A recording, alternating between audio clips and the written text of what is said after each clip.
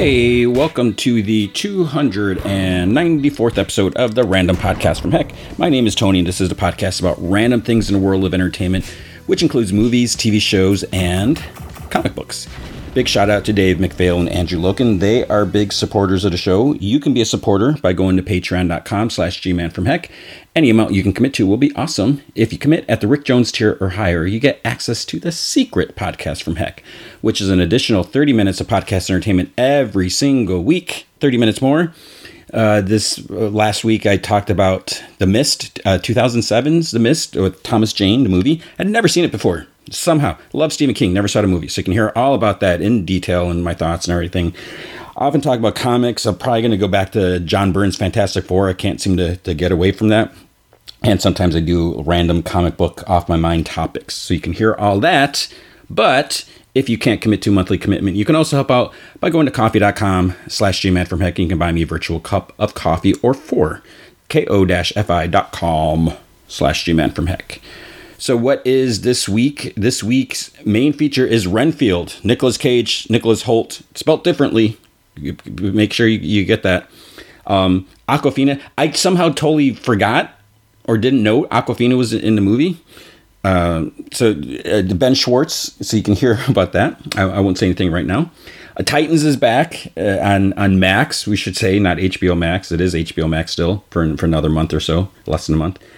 2 episodes dropped of that. I didn't realize that. Of course, 2 episodes. We got Star Trek Picard. Things are getting crazy this week. So we're almost at the end of the show. Then we got The Mandalorian. We got Superman, Lois. No Flash this week. I was like all ready to watch it, and then it wasn't there. I was like, oh man, because I finished watching Mandalorian. It's like I got to watch The Flash now. I was like, well, but is this the one with Ollie? Ollie's back. Nope. It's like, wait, my DVR didn't record it. It wasn't on. I looked it up. It's not on until next week. But Superman and Lois is on next week. It's weird. Whatever. And then School Spirits. I love that show. So let's get into the news. So some Star Wars news. Let's see if I can get it all together. No plans for Obi-Wan Season 2 as of now.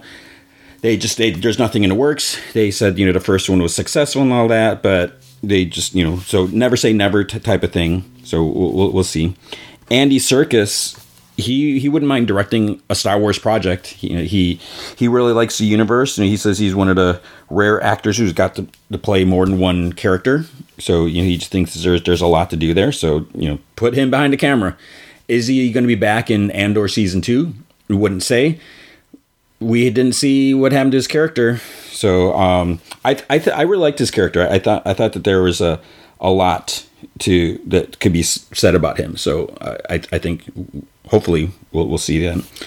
As far as Rey, the Rey movie, whatever the next Star Wars movies, I'm just trying to see. Was there anything other Star Wars before I get to that? I think there was. Oh, The Bad Batch season 3 is going to be the last season. So there's going to be no more Bad Batch after that, which is unfortunate, but, maybe that's all there is to tell. And then, who knows? Maybe it'll come back at some point, or maybe that's just it. Maybe they're all going to die. But as far as the next movie with Rey, so this came out, I think early in the week or late, maybe it might have been last weekend, so I didn't get a chance to talk about it. But it's supposed to be 15 years after Rise of Skywalker. And the Jedi are supposed to be in disarray or something like that. So, there's a big question, like, who are the Jedi? What are they doing and stuff like that. Rey is trying to rebuild a Jedi Order. And she's trying to do it based off of the books that, I guess, whatever. Didn't they, get destroyed, get burned? So she's trying to do it based off the books and, what she promised Luke. So it's like, okay. But it's like, who are there other Jedi? Who are these other Jedi? There's always going to be other Jedi. A Jedi potential, we should say. Because just because all the Jedi were wiped out in Order 66, obviously you can't stop people from being born Force sensitive. And then, it's just a matter of finding them and doing all that. So we'll have to see. Stranger Things, I guess there's going to be an animated spin-off show. I just glanced at this. I'm kind of rolling my eyes a little bit. I mean, I'm sure it could be cool. I think they said they're trying to go for a Saturday morning cartoon vibe and all that. I don't know if any further information has been released. I didn't see anything is it going to be any of the characters we know? Is it going to be other characters? Is it going to be outside, before, prequel, whatever? I'm sure it'll be fine. I mean, I don't think it's just like, let's try to milk this or anything like that. So we'll see. Speaking of milking, Max. So again, HBO Max, they're getting rid of the HBO. There's something before where they're like, oh, HBO, no one knows what that is, or no one, that's such an archaic term. And I hear HBO. I mean, to me, yeah, it is. Maybe it is an archaic thing, because I think about when I was a kid, neighbors down the street had HBO. My parents wouldn't get HBO. We finally got cable TV, which was awesome, because I finally got like MTV and some other stuff. But they didn't want to pay for HBO because it was so much more for the premium channels. And I just remember like friends down the street. It's like, this was so amazing. You could watch like all these movies, and you could watch R-rated movies that my parents were really cool, especially my mom, taking us to R-rated movies. But with HBO, you could watch whatever. I mean, that's how I saw like the first Halloween was at a friend's house, when I was way too young to see it probably. So they're just going to be called Max now. The HBO Max, Warner, whatever, Discovery, all that, it's just going to be called Max. All right, fine. But again, speaking of milking franchise and that, they ordered a Harry Potter series. So we're going to get, they're starting over. The series is supposed to be more faithful to the novels. Okay, that's cool. I'm down with that. And they plan on doing one novel per season. I always think that kind of limits things. Because how long are these seasons going to be? I mean, I guess that's not too unrealistic. Because even if you do 8 episodes or 10 episodes, 12 episodes, 8 to 12, probably, I'm assuming they're probably going to shoot for like the 8 to 10. 10 is going to be pushing it. But I guess if you look at it, it's like, even if you do 8 episodes, 8 hours, give or take, because it's probably going to be a little less than that, is a lot more than 2 hours plus or whatever the movie was. So I guess they can, flesh things out a lot more. I'm just looking as like, later, some of the later books get a lot longer than like the first ones. So that's where my concern is like, are you going to break things up? Are you strictly, going to stick to this? But they plan on, they plan on doing one novel per season for like a decade. That decade, there's 7 books, right? And they're probably looking at 10 years, give and take production, all that. So everyone's going to be recast, obviously, if they're starting over. But you really need to look into this. You need to lock this in. It's like, hey, we're looking at a 10-year commitment here. And I would say, negotiate. If you're listening, if you're a potential, actor for this, make sure you get a good deal for 10 years. Because, or maybe make it somehow where there's like a possibility for increase, not just like cost of living increases, but, as the show gets more popular, successful, hopefully the actors will be reimbursed for that. Because 10 years is a long commitment. And I'm assuming that they would have some downtime to do other projects and all that. Because, you could cast something like whoever's cast as Hermione, she could like blow up and then be like so in demand, but then she's like, she can't do, lead her these own blockbuster movies because she's tied to this. So they got to take all this stuff into consideration. So we'll see. But then on the other hand, also, it's like, hey, this is like a 10-year paycheck. You have a job for 10 years unless, you're a character that's going to get killed off or something. So we'll see. There was also a trailer for The Penguin. And it looks good. It looks better than I thought. When I hear it, it's like, you're making a movie in a Penguin. And, Colin Farrell, I always get Colin Farrell and Colin Firth mixed up because of the Fs. He was great as a Penguin. He doesn't even look like him. But I was like, do we really need a Penguin movie? It could be interesting. And it'd be something a little different because it's a DC movie, but it almost feels like, or it's a DC show, but it almost feels like it's not. So I think that could be cool just to see what they do with that. They announced the voice cast for an animated DC Creature Commandos. So Frank Grillo is going to be Rick Flag Sr. So Rick Flag Sr. is the other Rick Flag, Joel Kinnaman's version's father. So this obviously is going to be probably like a prequel, again, not tied to anything in the movies. They could be starting all over. This is all cool and all that. Part of me is like, okay, that's fine. Of all the things, this is like one of the early projects they're doing. You're going with Creature Commandos, and some character. That's fine. Who am I to question it? I mean, I'm sure James Gunn and Peter Safran know exactly what they're doing. So We'll see. I don't know. Speaking of not knowing what they're doing, Bad Bunny, El Muerto, that sort of Spider-Man spinoff. It's like you ask people who read comics like religiously. They're like, "Hey, who's El Muerto?" And they'll be like, "I don't know. Is he some wrestler in Mexico?" Or I remember when they announced and they showed images, and I was like, "Oh yeah, I remember that issue." I forgot what Spider-Man comic it was in, but they're doing a movie based. It's just of all more even Morbius I say is questionable, but you do a movie on Kraven Hunter. Okay, I get that. Do something like, who else are they doing? Are they doing, Venom, obviously. Yeah, that makes sense. But El Muerto? It's like, who the heck is El Muerto? Where's, you can't do Sandman or Lizards because they've been done, but it seems so weird. But anyways, apparently the movie's maybe in a standstill. It's not really clear what's happening. I can't really say I'm that surprised. It's like, I don't know. I mean, Bad Bunny, he was great in Bullet Train. I don't really follow his music. I don't really know much about. I don't know if was he on the Gorillaz album? There's like so many people on the new Gorillaz album, which I really like. But I don't know much about his music or anything like that. But he was really good in Bullet Train. I would wish him, as all the success possible. But El Muerto? It's like, I just don't understand. It's supposed to come out January 12th, 2024, but if they haven't even started yet, I don't know. We'll have to see. Mia Goth. So Mia Goth is an amazing actor. If you watch Pearl, if you see X, Ty West X, she was good in that. She was really good in that. But then Pearl, which is like a prequel to X, oh my goodness, that movie is just it's like it. It's not like it's haunting, but she kind of carries the whole movie. She's like the main presence in the movie. But man, that final moments is just, it's intense. And then they're doing another one, Maxine, with 3 X's. So she is going to be joining the Blade cast. As who? Don't know. My little concern with that is, the Blade movie, it's a little troubled. It had some setbacks, which is fine. Things happen.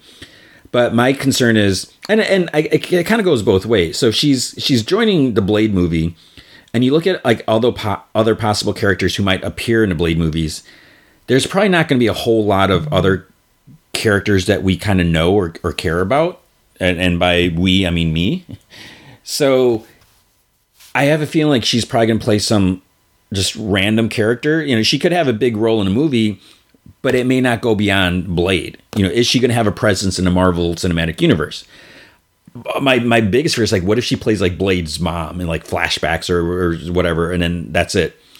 I hope they don't do that. So, but then on the other hand, she does more kind of, because she did the Ty West movies, A24 movies. She did Infinity Pool. So it's not like, I don't know if it's by choice, but it doesn't seem like she's looking for the pure mainstream direction. So when I heard she's doing a Marvel movie, that's a lot of people scoff at the quality of Marvel and all this. So it was surprising because she seems like she's seeking more of these movies that have more substance. And I is that an insult to Marvel movies? I love the Marvel movies, but that's being honest. So we'll see. But maybe, it's almost like everyone in Hollywood has done a Marvel movie or wants to do a Marvel movie or is being asked to do a Marvel movie because that's all there is. And who knows? So we'll have to see what happens with that. Interesting news, or not really news, but information. Jim Starlin, he did an interview and he was talking about, he mentioned that there was like a 45-minute Thanos scene that was cut from Avengers Infinity War.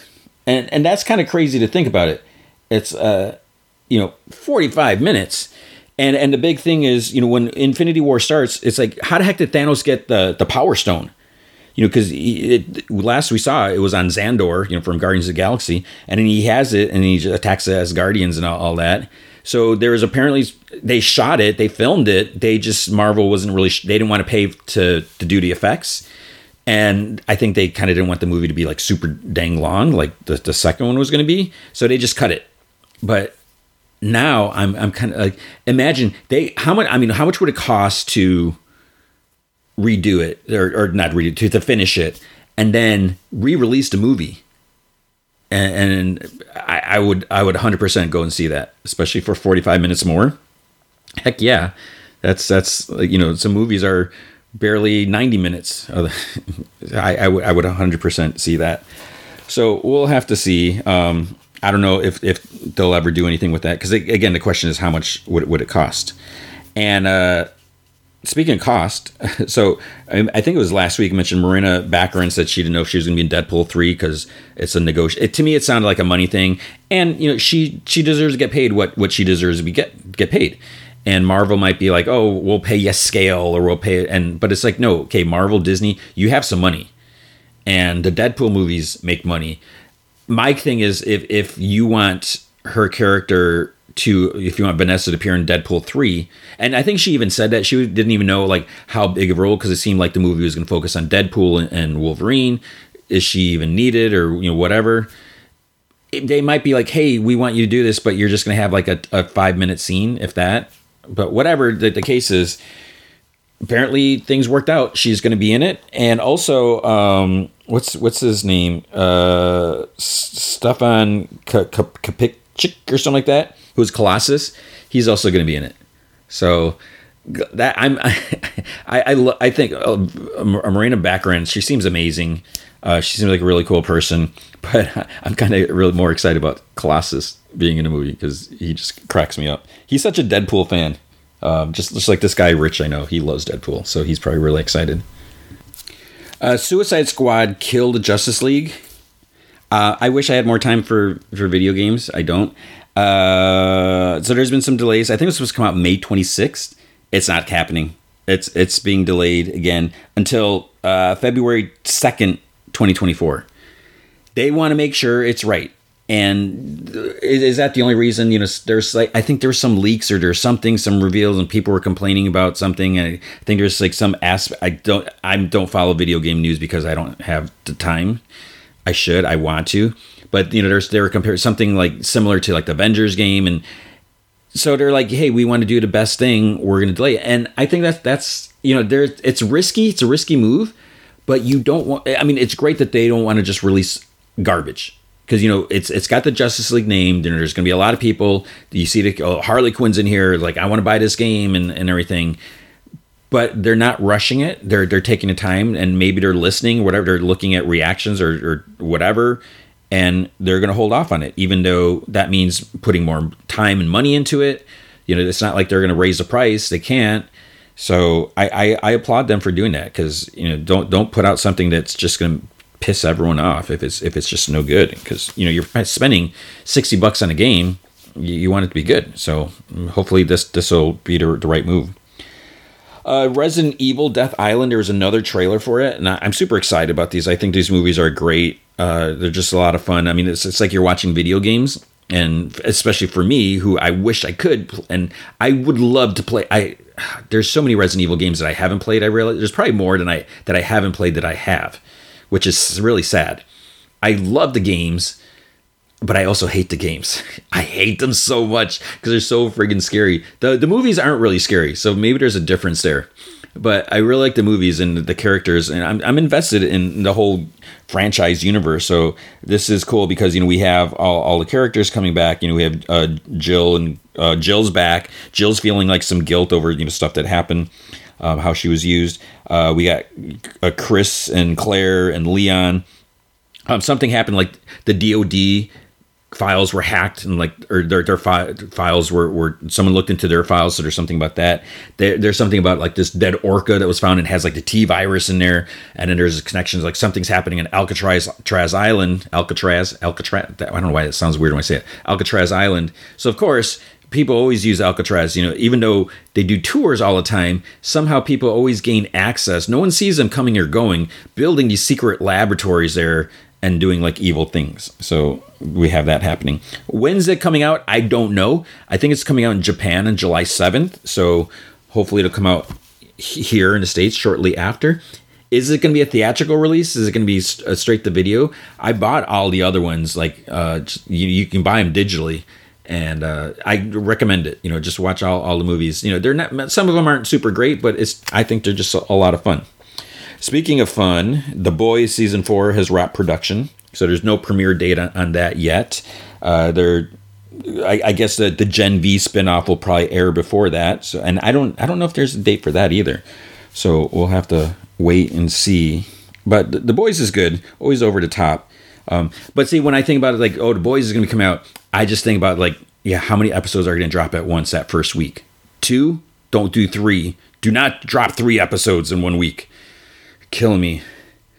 But this thing, it's like, do people, do all these studios think that we have unlimited time? How do people watch all this stuff? I can't keep up. This week on Apple TV, there's The Last Thing He Told Me with Jennifer Garner. It looks really good.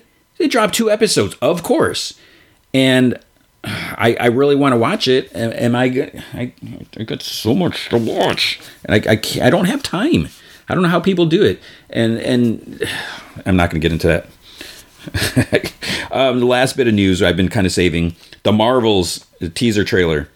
I am so excited for this. I really like the characters. Monica Rambeau, she's okay in my opinion. In WandaVision, she was good. I like her, but I'm a huge Kamala Khan fan, especially from the Ms. Marvel show and the comics, and a huge Carol Danvers or Captain Marvel fan from the movies, which I include Avengers, and the comics. I think this looks great, and it looks like a lot of fun. Kamala Khan, the actor, she has so, what's the word I'm looking for? Is it charm? It's not really charm. I don't. She's just. It's cute. She's just so bubbly. She's so excited because she's just so into the Avengers and. But as if you watch Ms. Marvel, there's something with them swapping bodies because I don't want to spoil Ms. Marvel if you still haven't seen it for some reason. But something's happening. You see it in the teaser that they're switching, and it looks like it makes for some wacky moments, and I think that's great. I absolutely love the part where Kamala sees Goose for the first time. She appears in this corridor. There's a cat next to her. There's aliens are coming, and then Goose unleashes, and then she just screams because it's probably what the heck? I cannot wait for that. So, and but we're gonna have to wait because that's it for the news. No more news this week. So let's talk about comics. At Image Comics, there was Ambassadors #2. So this is the comic by Mark Miller and Carl Kirsch, right? It's kind of a weird. So the first issue to second issue, I feel like maybe I need to go back and read my copy of the first one. I feel like it just kind of ended, and it was weird because it's setting things up, possibility of powers, but then this issue it's okay. There's kind of this organization. There's this person who they have the ability to give superpowers, but they're calling it the ambassador program, and they're being very selective as to who they want. A lot of people are applying, but they're looking through all these files and looking in the background of all these people because they want to pick someone who's really really good, who's really heroic. And and it just kind of goes from there. But then there's this woman in charge. There's just something going on with her ex-husband, and so there's some weird stuff like that. And we see this issue focuses on one dude who does something heroic. It was so I kind of question, and I won't get into the details of it. But this guy, there's a horrific moment that happens, and he does a heroic thing. But it wasn't fully heroic. It was a little selfish, why he did it. He wasn't just randomly saving. He wasn't just there's a person in danger. I'm going to save this random person. It was someone that he had a crush on, a hardcore crush. So is that heroic? Would he have done it for someone else? Maybe because it's in his nature, but probably not. I don't know. But it's interesting concept and how the powers are shared. There's powers that you have. It's I can't even explain it. So you should just definitely check it out. Black Cloak issue 4. So this is by Kelly Thompson and Meredith McLaren.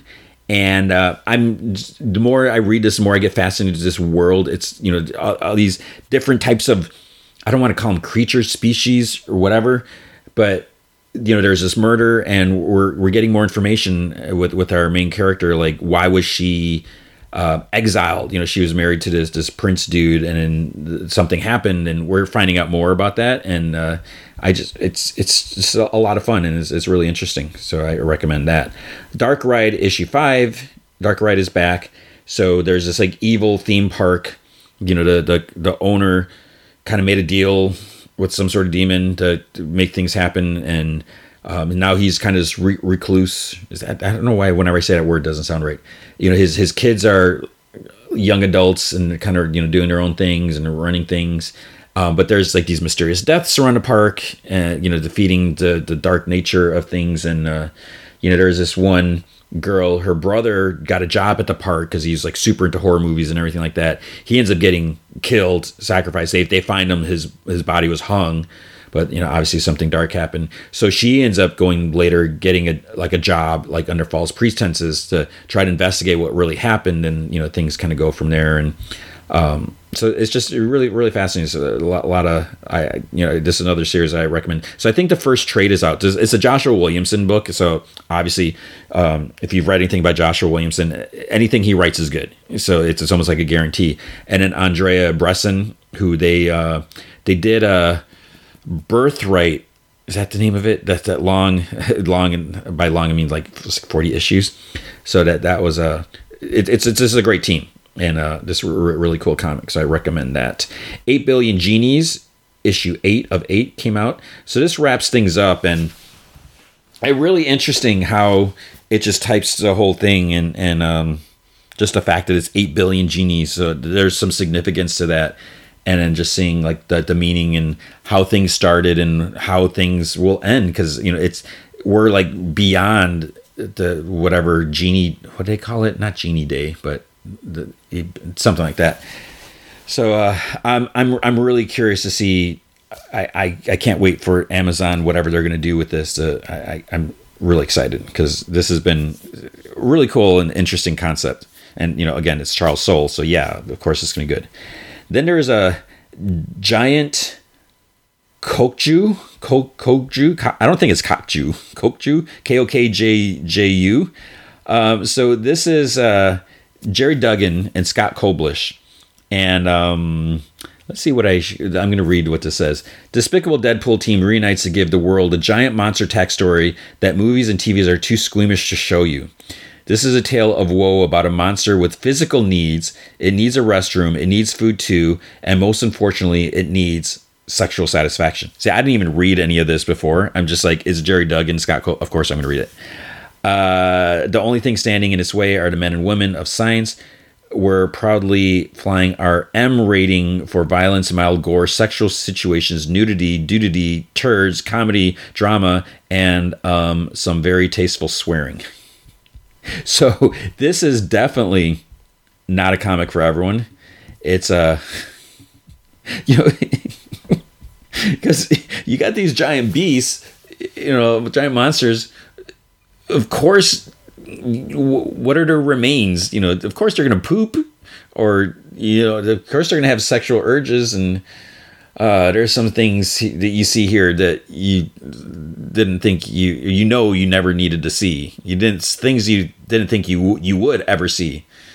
So yeah, it's a bit much maybe for me personally, but it's Jerry Duggan. I absolutely love Jerry Duggan's writing, and I can't wait to see what's going to happen. It's almost like you can't look away. Like when you see like accident side of the road, you're glued. You want to see it, which is horrible. But yeah, and then there is a story here. It's not just monsters doing crazy things. There's how are they going to stop this, and things just go all out. And that's the other thing is like they don't hold back. People just getting obliterated. Like it's not like, oh, we got to be careful. This building is entirely empty when it gets destroyed. But it's like, no, that's not the case here.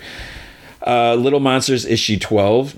I think I say it every time. This series gets me like so tense reading it. So you got these kids, and I know I describe this every time. These kids who got turned into vampires. they got left alone, so they're just living in hiding, coming out at night and everything. And then some of them discover human, and then some of them discover the taste of blood, because they were always told not to do that or whatever, and they never had the opportunity. So you kind of got this faction, the split between the kids, because the other ones, like, why weren't we told about this before? They want more. And then there's this, some human dude that wants revenge, for people who were killed, and who's the hunter, who's the prey, and there's one issue left after this. So it's like, oh man. Then there's I don't think I read Monarch. No. Nemesis Reloaded, issue 4. Another Mark Millar book. This is interesting how it's like a different take, and I'm trying to remember the original Nemesis. I don't recall it like verbatim, but it since this was a reboot, it does feel like it's a different character, like, because there's a specific motive. I don't know if we ever got the true motive of the first Nemesis. So with this, it does feel like I'm reading something new, even though, we've kind of seen the concept before. We've seen the character and the name. So I'm really curious where this is going. And it's really neat, I think, just how calculating Nemesis is being, even though he's a bad guy, and he's doing all these dark things. So I think that's interesting.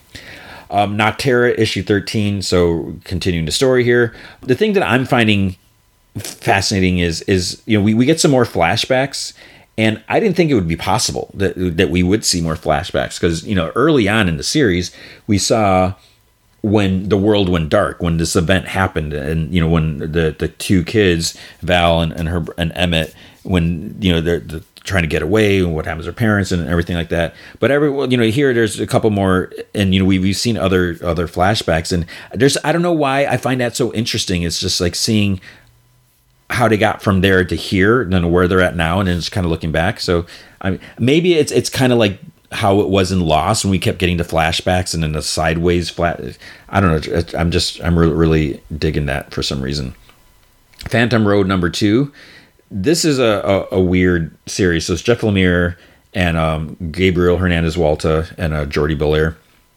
So this dude in this truck, he comes across this accident side of road, and then there's these weird zombie creatures on the side, and then they kind of get shunted to this other dimension, basically. And there's no humans, it's just them. They're trying to figure out what's going on. There's this artifact thing that now he's carrying in his truck. It's a semi truck, and it's like how do they get back home, to their world, and what the heck is going on? And they actually come into contact with someone like a normal person, and there's some answers are kind of vaguely given, like direction. So we'll see. I don't have no idea what to expect about that, and that's what I dig about this. Is it feels like it's something different, because you don't know what's going to happen. Radiant Black, things are just almost feel like they're getting worse and worse for our characters. With these alien robots that are coming, because then there's a lot more robots. I think that's even what's the synopsis say.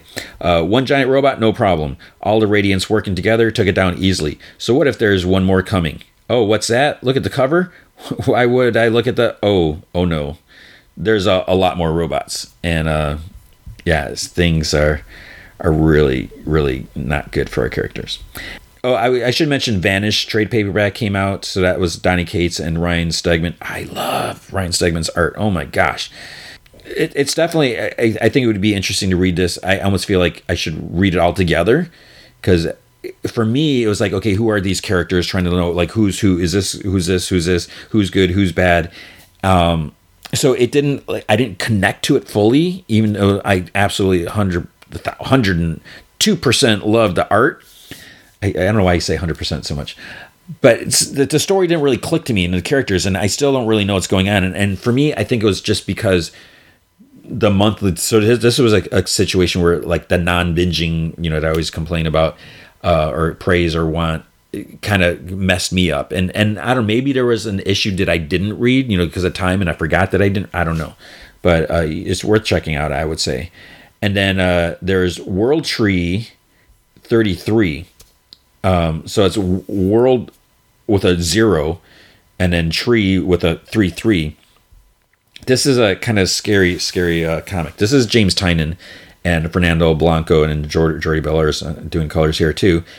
Okay, this is a synopsis. In 1999, Gabriel and his friends discovered the Undernet, a secret architecture to the internet. They charted their exploration on a message board called World Tree. Then they lost control. Someone broke into World Tree, someone who welcomed the violent hold the Undernet had on them. At great personal cost, Gabriel and the others thought that they sealed the Undernet away from good. They were wrong, and now they will know the meaning of PH34R, so fear.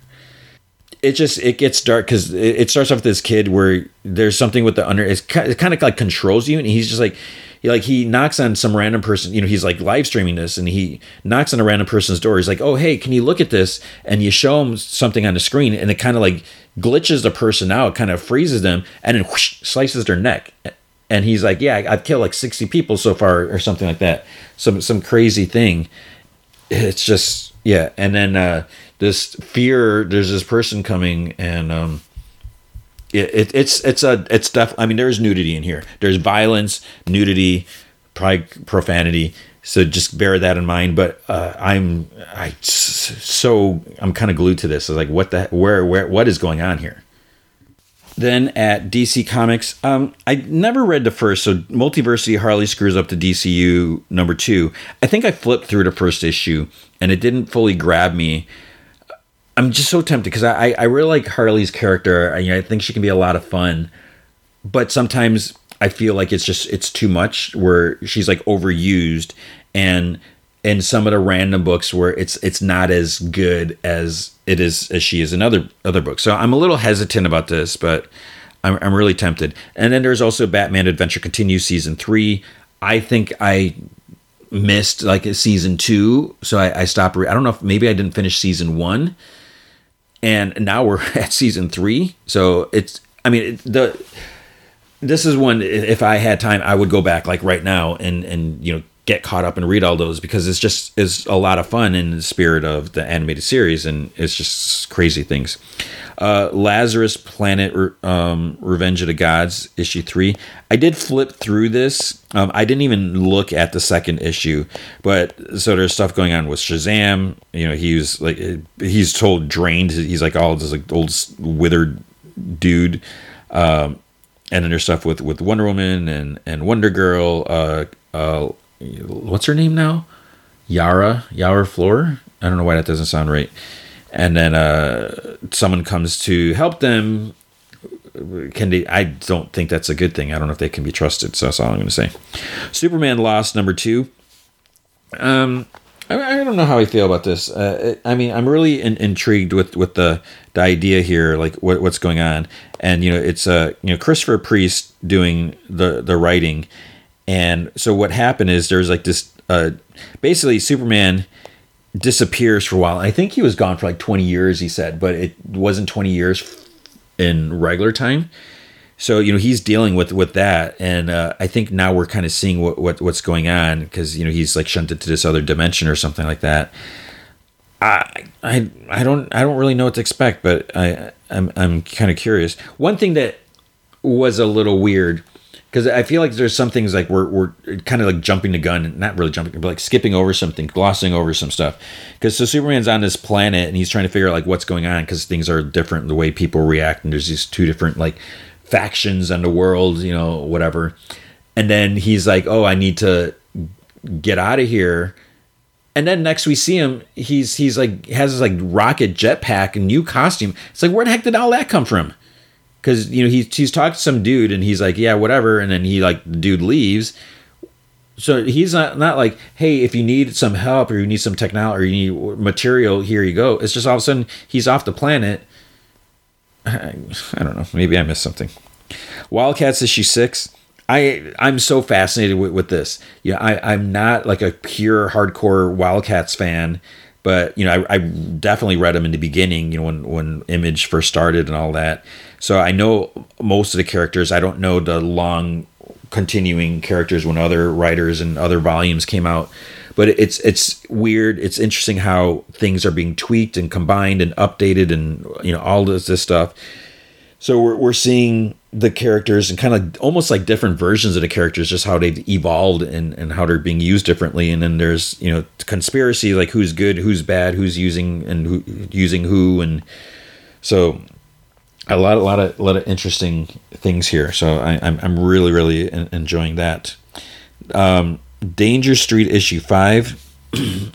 I have this like curiosity with this. I'm not like totally glued, and maybe it's because I'm not fully invested in the characters. Like I don't really care about the characters so much, but I can't help. It's like I think part of me is like, what's going to happen? Where's it going to go? What's going to happen to these characters? So it's weird. It's like I care. I'm really curious, but I don't care. But I do care. I don't know how to explain that. And then Batman Incorporated. This is fine. I'm just not the biggest ghost maker. I know I say that all the time. So it's hard, and I think part of it is because he's kind of a jerk, but that's, I guess, his shtick, that he's not Batman, and he's as skilled as Batman, but he's just a bigger, and Batman can be a jerk. This guy's a way bigger jerk. I don't know. we'll see. And I still don't get the whole Clown Hunter thing. I think but the biggest thing I want to know about Clown Hunter is, how does he sound? Because when he talks, it's all like lowercase letters, and everyone else is like all uppercase. So it's like, what? I don't understand it. Anyways, at Marvel, Bloodline, Daughter of Blade issue 3. Every time I read this, I still wonder, like, what happened to Blade's other daughter? That series that was announced at New York Comic Con. It was probably 2016. I think it was the last time I went to New York Comic Con. That they totally got scrapped, and now that character doesn't even exist, I guess, for whatever reason. But we got this new daughter, and she's just found out that she's Blade's daughter. So there's some interesting aspects to that. I don't love Blade, and what I don't like about Blade is just he's got such an attitude. It's like, I don't care. Yeah, you can be a total badass. Awesome, great. But don't be a badass with an attitude like you're better than everyone else. And the fact that Blade is on the Avengers makes no sense to me. I feel like there's no room for him and that attitude. You want to put him on there for his ability and skills and able to get the job done, great. But that attitude where he feels like, I don't know, it's just, it's too much. But then a character appears at the end to cause some problems. It's like, oh man, but I guess it's what's needed. Then there's Captain America, Cold War Alpha.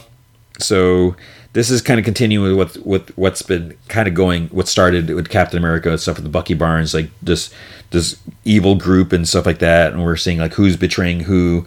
So Captain Steven and Sam, they're getting together and trying to figure out what to do. And it's interesting, but and there's stuff with Ian from Dimension Z from the Rick Remender Captain America series. I'm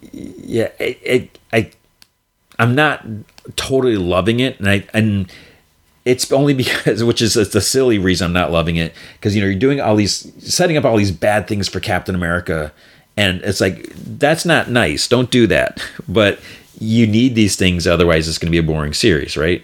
So yeah, it's kind of weird. That's why I'm not totally digging it, because I don't want bad things to happen to Captain America, something like that. Captain Marvel 48 is continuing with the Brood stuff. I just don't care for the Brood, but whatever. They're getting the job done, and then there's stuff with Binary. What's going to happen to Binary? What's going to happen to Carol? Things aren't looking too good. Speaking of not looking too good, Carnage. Don't even ask me I don't even know what's going on. How is Carnage at issue 12?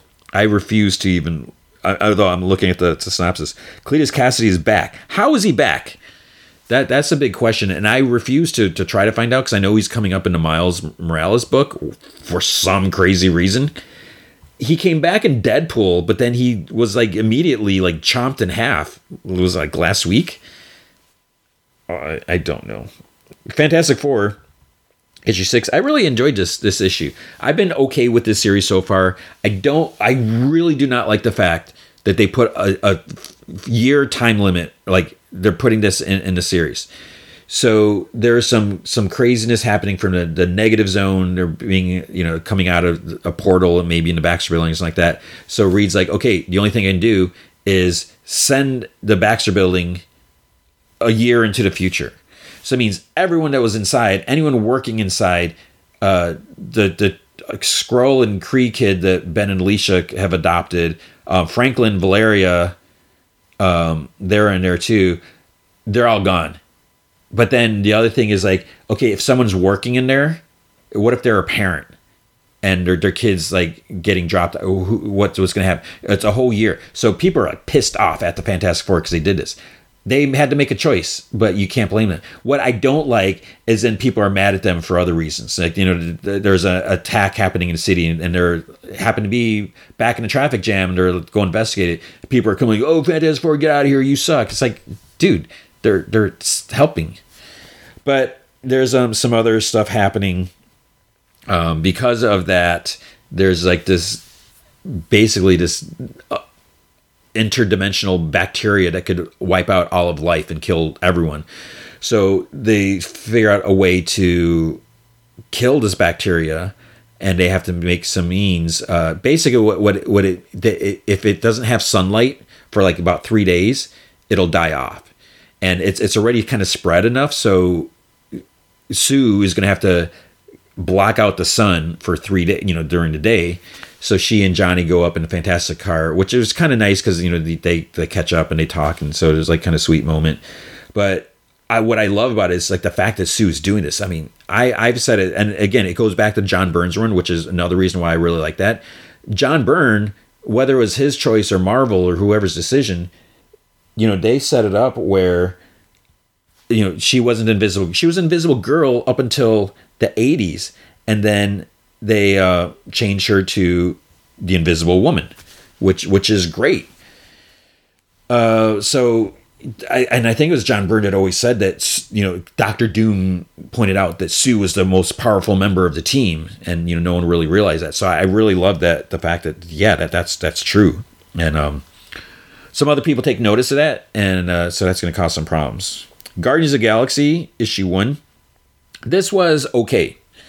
I did not like, I think it was the last Guardians of the Galaxy series. I didn't like what happened to Star-Lord, how he went into the future, whatever, he was married or something happened. He came in like this enlightened space hippie.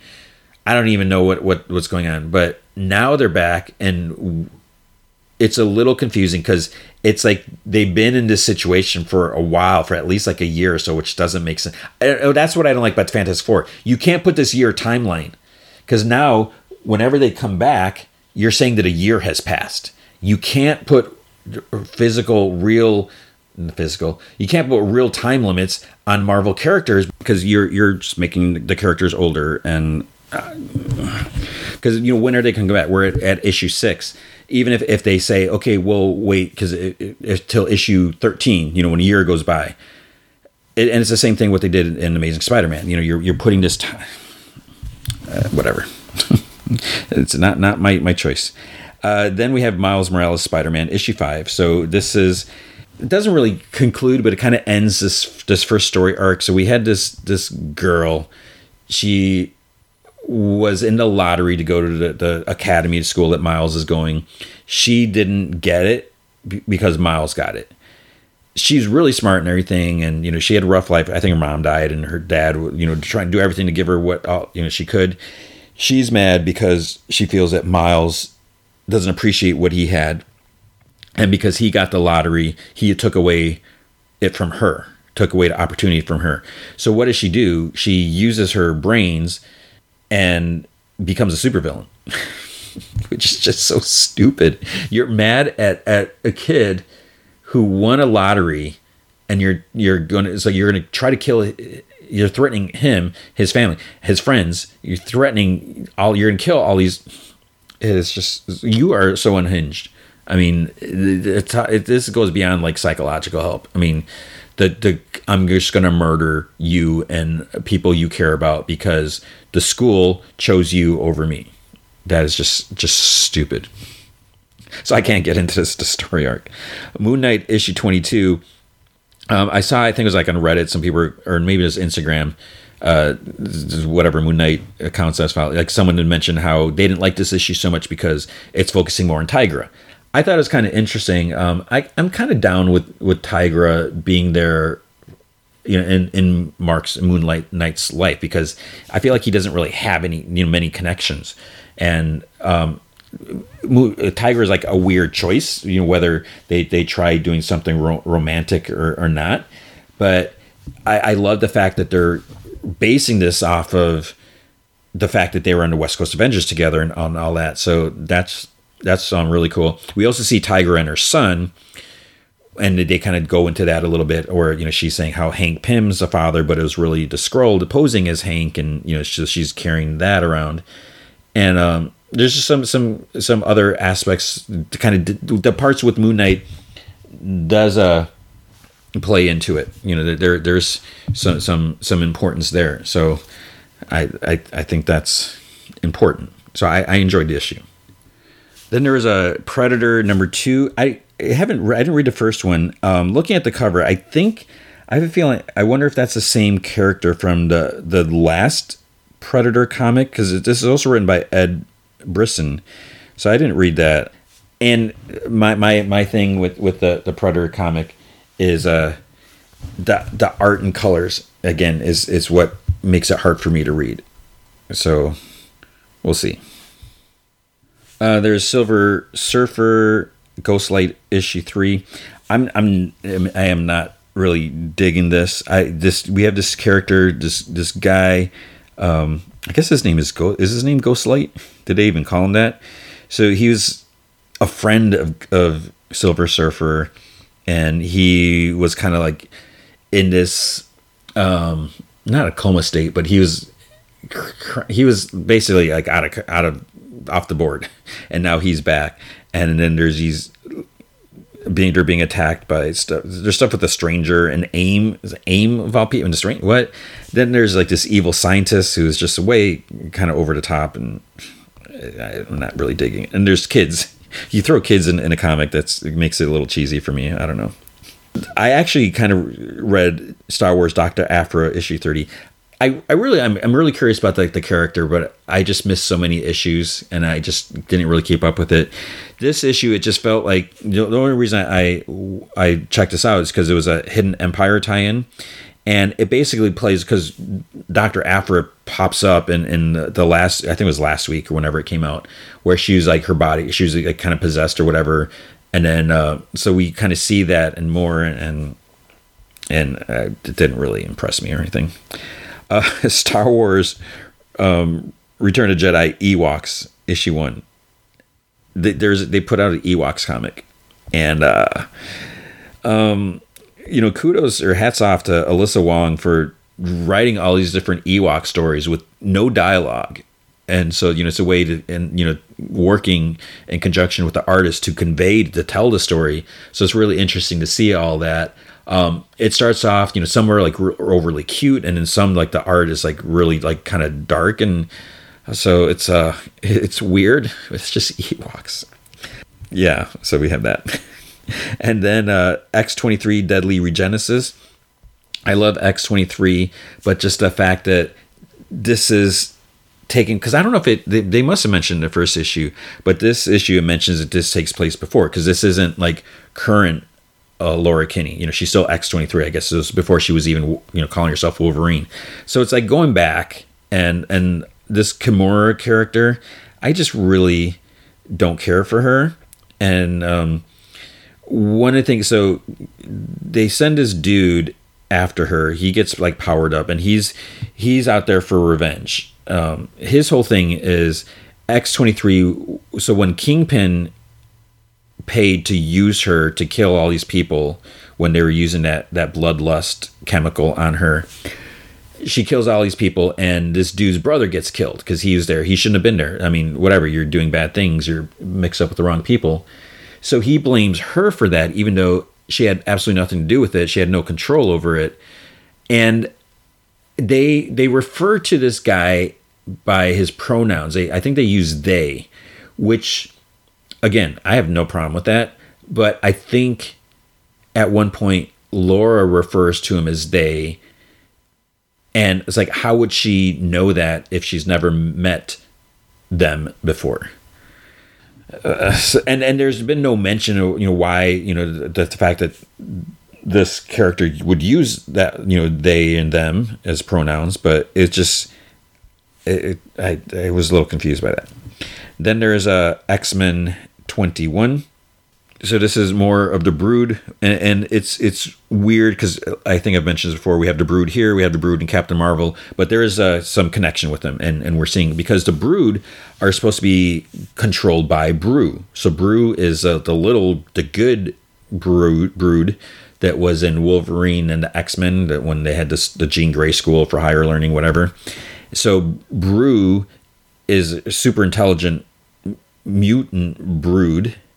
And he has been controlling everyone because it's like all hive mind.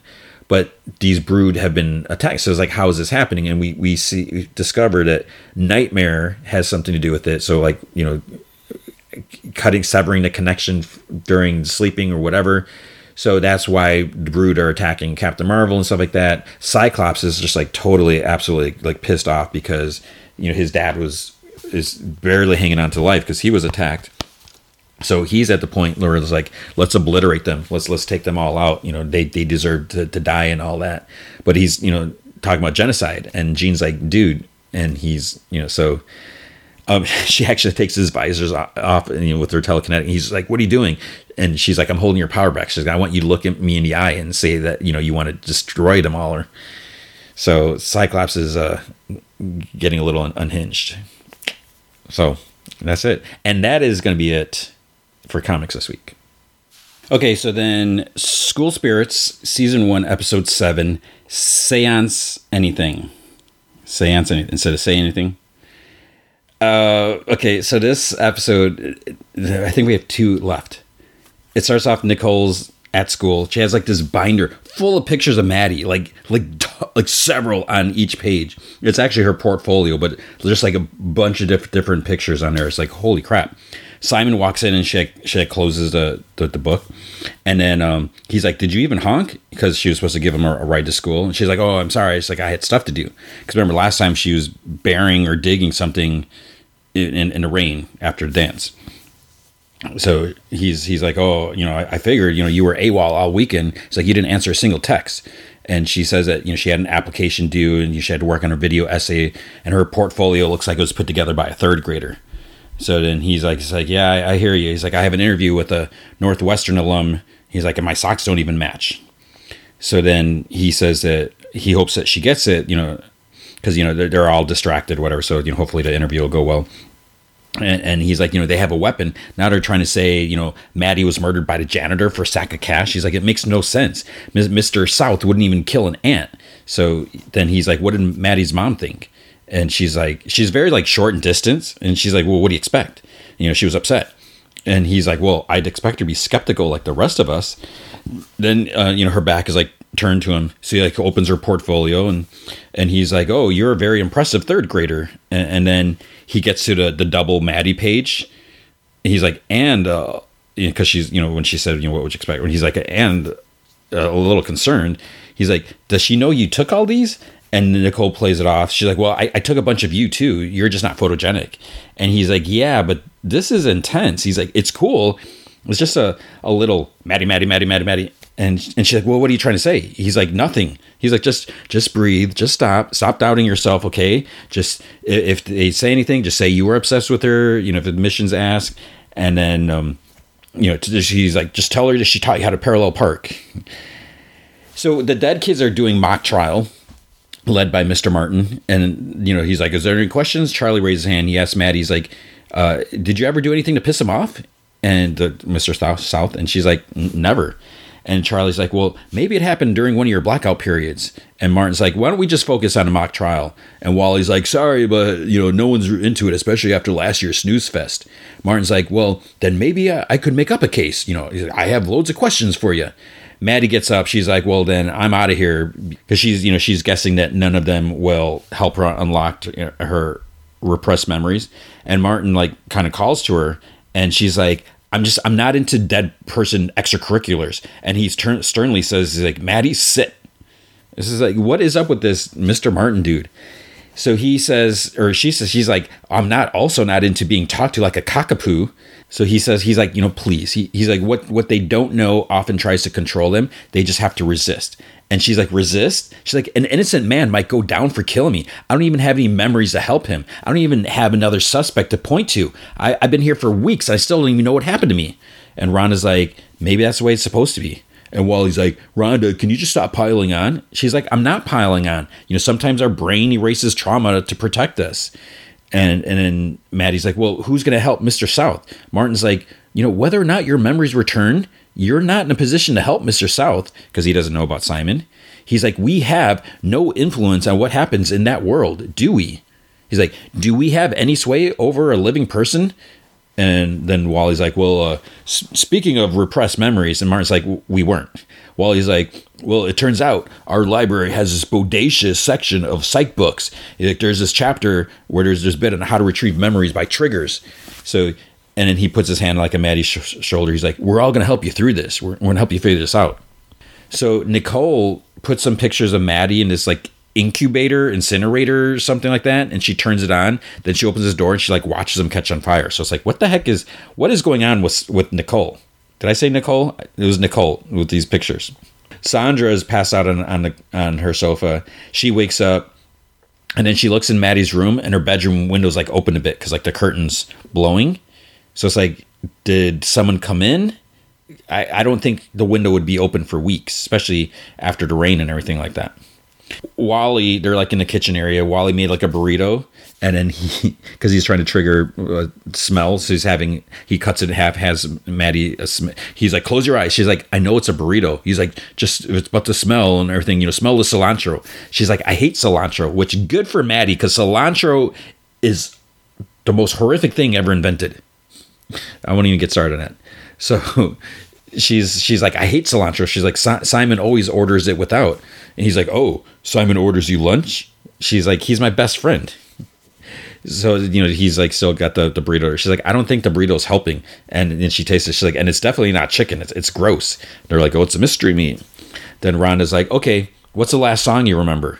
And Maddie's like a little confused. Rhonda says, she's like, my last was from a transistor radio. I was going into Mr. What's his name's office, whatever the secretary was filing to He's So Fine by the Chiffons. She's like, so that's the last song that I remember. And it turns out Dawn was there, and they're like, Dawn, like, how long you been there? And she said that the smell of the burrito brought her there or something like that. At the cafeteria, Xavier tells Simon and Claire that there were files all over the house. So he looked through, his dad's files, and he didn't find anything. Nicole's like looking at them after, she got something to eat, and then she actually goes and sits with them. And Simon's like, so what you're saying is your father has nothing but that crowbar, which anyone could have taken from the school. Xavier's like, Mr. South was my alibi. If it cleared me, why can't I clear him? And Claire's like, how were you his alibi? Xavier says that he was in the boys' bathroom all last period fixing a window while Xavier was trying to get into Maddie's phone. And she's like, are you sure it was the whole period? Xavier's like, yeah, he wouldn't stop whistling the theme to Titanic. They look at him, he's like, what? It's a long song. So it doesn't matter whether or not, if it was, because he's his father. When his father needs someone to kick around, nothing will stop him. He's like, trust me, I know from experience. And Claire says something that it'd be a lot easier to save the janitor if they knew who took that video, if they could focus on who took the video of her and Anderson. And Nicole's like just silent throughout all this. And then Simon says that they need to find out what other information that the cops have. Claire's like, well, what do we can do? Break into the sheriff's office? And Xavier gives like him a look like, yeah, maybe we should do that. And then Nicole finally speaks. She's to Claire. She's like, when did you become all Scooby-Doo? She's like, 2 months ago, you wiped your feet on Maddie's face, and now you're what? Trading your pom-pom for a trench coat? Xavier's like, Nicole? And she's like, no, it's weird. She basically cares about a janitor now. And she's like, it's all she can do to save her own skin. Simon tells her to chill, and she's like, no, you chill. And then he like sits next to her and act quietly. He's like, are you okay? He's like, is this all about a portfolio or something else going on? The bell rings before she can answer. So Xavier and Claire get up, and he's like, wait, he's like, what if we head over to the police station before lunch, see if we can get into that evidence room? Nicole's like, that's insane. Xavier's like, I'm down with that. Claire's like, I am too. And it's kind of funny. She has like a textbook. She just hands it to Xavier to like, here, you carry my book, because they're kind of dating or whatever they are. It was just kind of funny. And, he didn't even offer. She's just like hands it to him. And she's like, I have a deadline. So she's not going to go and help. Rhonda is like trying to sing a song. It doesn't sound right. Then Charlie like starts doing percussion. Maddie's like, it's not working. And then they're like, well, wasn't the song coming out of earbuds? And she's like, oh, a version of that, because it was one of Simon's headphones or whatever. Then Charlie suggests hypnosis. And Dawn's like, oh no. She's like, hypnosis is dangerous. She's like, when you're under, it's like you have a big vacancy sign over your head. Another spirit could just walk in and stay there. So she suggested they do an anti-seance. And they're like Wally's like, that sounds like, and Maddie's like, let's do it. He's like, that sounds like a good idea. Because he's just doing whatever Maddie wants. Nicole goes to like the computer lab or something like that. She tries getting the student to hurry up on the computer. And teacher's like, Nicole, he's like, did you reserve a computer for this period? She's like, no, but I started my video log on this one. And, and he's like, well, why don't you sign in and check back at lunch? So again, more suspicious stuff from Nicole. Simon is doing his interview with the Northwestern alum. And she asked, why is Northwestern a top choice? And he says that, this is like a pretty bad question. He says he likes the proximity to a great city without being in it.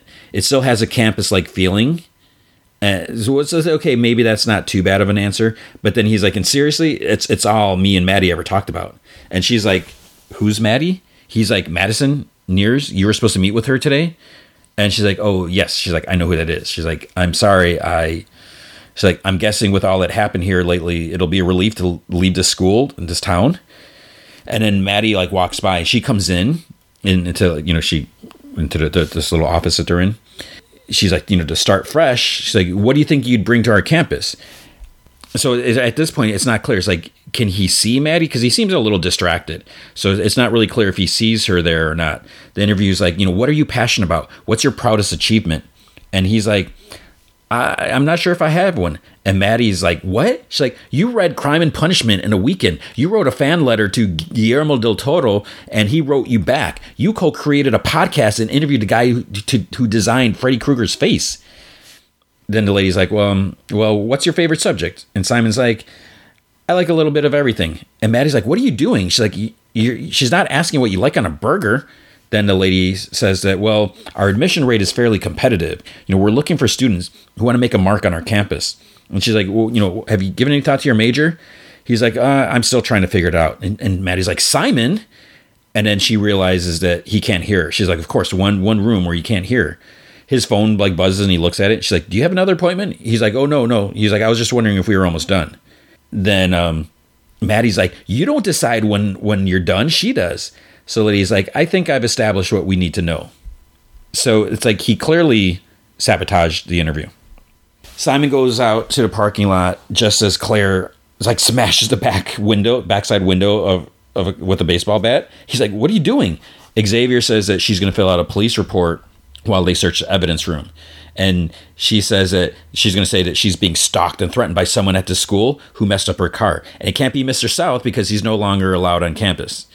So she's about to smash the back window, and Xavier's like, he stops her. He's like, I think one is probably enough. But she's just like so itching to smash it for some reason. Then Simon's like, he says to her, he's like, you like strong woman. Is that your type? And Xavier's like, yeah, I guess so. At the computer room, whatever, that girl is still on the computer. Nicole is she's like waiting, and she like turns away. At the police station, Simon and Xavier, they run to catch his door in the back as these two officers exit. Claire's like in the front at the counter talking to Xavier's dad. Then this officer comes up to him about a phone call. He's like, well, just take a message. She's like, I tried, but it's Sandra Nears. She said someone broke into her house while she was asleep. And Claire's like, couldn't that be the same person who broke into my car? In the evidence room, Xavier finds a backpack. There's no crowbar, so maybe they're still testing it for blood. Simon tells Xavier, so why don't you guard the door? Keep an eye out. Then he's like, why didn't I see this before? He's like, they practically waved it in front of my face when they brought me in. And Xavier's like, what? And Simon's like, the footprint you found in the woods. And Xavier's like, I didn't find it. Nicole found it. And he's like, well, were you there when she found it? He's like, yeah, no. He's like, we split up in the woods. She was alone. He's like, why? And Simon's like, this is not Maddie's blueprint. Nicole goes back to the computer lab, and then she leans into her. She's like, you're done now. And the kid's like, why? Because I said so. And then the kid, I couldn't tell if it was a boy or a girl. And he's like, I have this reserved. And Nicole's like, do you want to live to see 10th grade? Move, douchebag. So then she sits down. Teacher comes by, and Nicole's like, oh, look, perfect timing, I guess. And she's like, I do have a question. When something's deleted off the hard drive, there's no backup or anything, right? And he's like, oh, not necessarily. And she's like, what? He's like, well, nothing's ever really deleted. You just need to know where to look. He's like, the program auto-saves every 3 minutes. And then he walks away, and then she's sweating bullets now. So it's like, what is up, Nicole? Maybe you can kind of figure some things out. So the three, Simon, Xavier, and Clara heading back to school. But it's where did they park? Or maybe her car's I don't know, because it got smashed. Because they walk, and Maddie's waiting by the bus stop, outside the school. And she's like, where were you? So Simon tells the other, go ahead. He has to take a phone call. Claire's like, well, the bell already rang. We're late. And he's like, well, I got to make a call or whatever. So then Maddie's like, where did you go after the interview? And he's like, the police station. We need to talk about that blueprint Nicole found. And she's like, you take that interview. And she's like, they think you're a vegetable. And Simon's like, that blueprint had a Doc Martin logo. He's like, yours are knockoffs. Maddie's like, who cares? He's like, well, you might. Someone wanted us to think that you ran through the woods on your last day. And she's like, what about that interview? He's like, what? It's like all the stuff we talked about doing, the horror movie society, pulling all-nighters, binging Stephen King. That was all about us. He's like, doing that together now? He's like, what's the point? And Maddie's like, you can't stop living because I'm not. Simon asks, he's like, can we talk about Nicole and the strange secret that she might be keeping? She's acting really strange. And Maddie's like, it's called grief. Simon's like, or guilt or resentment. She may have a lot of that, towards both of us. There's a flashback. They're talking about going to the horror movie or something like that, because Nicole's saying something and about a Jason mask, and she's like, how do you breathe in that, whatever. But then they're both like, you don't even like horror movies, but she's like, yeah, but you said it's the best of the Friday the 13th, and she's like, and I like Scream. Simon's like, that's horror satire. It's not the same thing. Maddie's like, and you spent the whole movie with your eyes closed as soon as it started. Simon says that, he's like, you don't like horror movies, just own it. Maddie says that, she spent the whole movie looking for her Twizzler that she dropped. And Simon's like, you don't even like black licorice. That's Maddie's thing. Nicole's like, well, Maddie didn't invent black licorice. And then Simon mentions, Maddie got a spider ring and then you get one. And I think Maddie's like, you don't even like spiders. Nicole's like, well, as long as the legs don't move. Simon's like, you don't have to cop Maddie's style. And then Maddie's like, Simon, stop. And Nicole's like, I'm not. And Simon's like, you turned pescatarian when Maddie turned pescatarian. She gets a purple binder, then you get a purple binder. She tapes Billie Eilish lyrics in her locker. The next day, you tape Billie Eilish lyrics in your locker. Nicole's like, we can like the same songs. It's not a big deal. Maddie's like, he's right, though. Just own it. It's okay.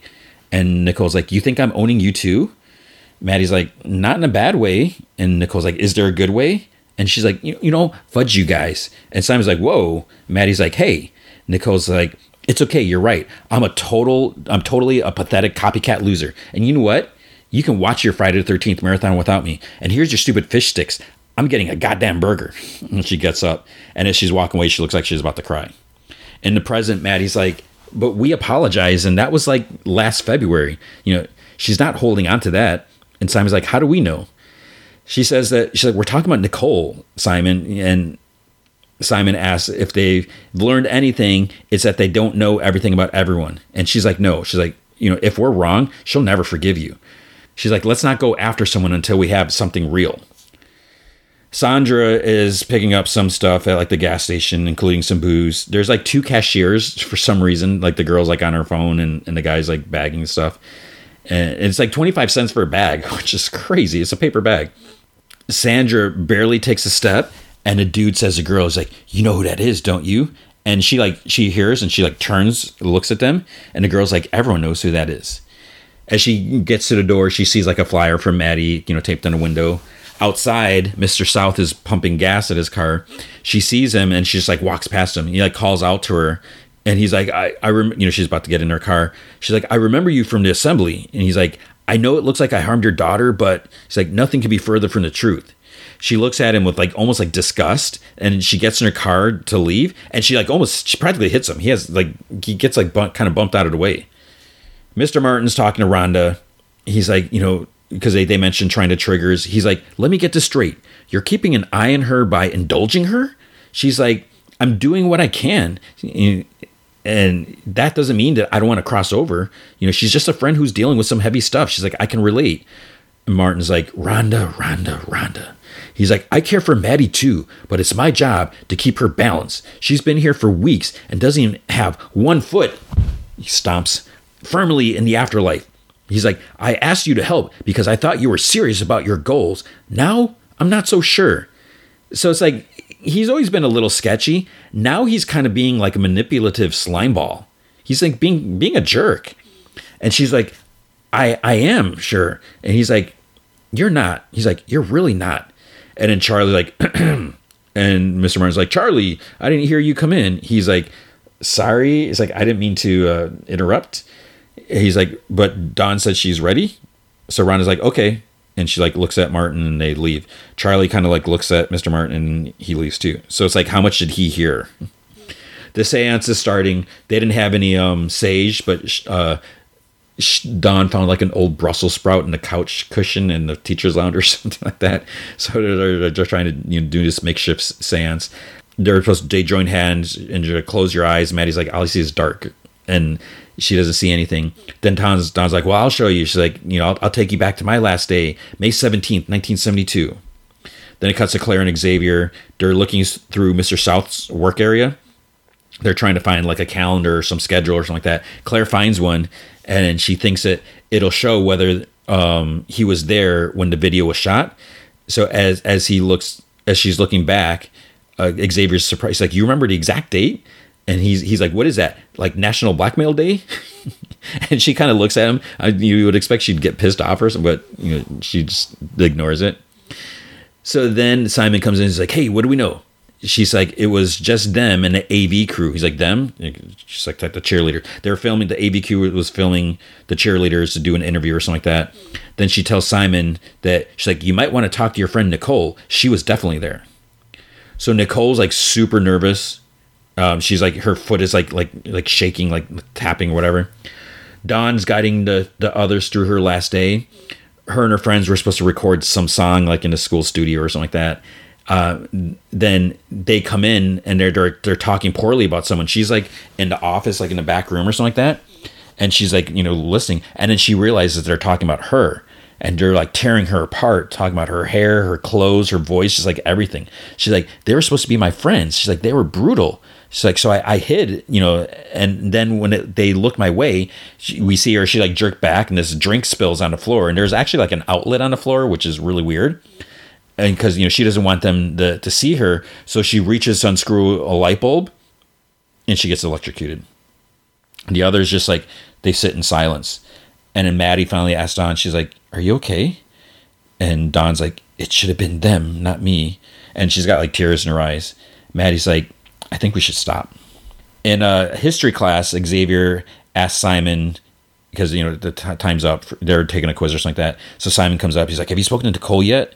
And Simon's like, I haven't seen her. And Xavier's like, well, it seems convenient that she skipped class, no? So the teacher, what's her name? She tells Simon, she's still putting her jacket on Maddie's chair. She asks Simon, she's like, I can't give you extra time today because I have an appointment off campus. Maddie walks in, and then she says that they need to talk. And he's like, yeah, I have an update. And the teacher's like, what? He's like, oh, no, I'm just talking to myself. And he's just talking out loud or something like that. She starts saying, teacher says that, a lot of people are jumping to conclusions. She believes in her heart that Mr. South is innocent. And then she leaves. So Simon tells Maddie that he knows she doesn't want to hear this, but there's a good chance Nicole took the blackmail video. And he's like, our friend sent it to Mr. Anderson after she stole the number off your phone. And that's why he thought it was you. And if you're going to try and stop me, Maddie, and she's like, I'm not. She's like, I need to know too. You're right. We may have hurt her more than we thought. I just don't want to believe that there's no one else I can trust. And he's like, hello? It's like, I'm right here. He's like, I'm not going anywhere. And she's like, I know. He's like, I love you, Maddie.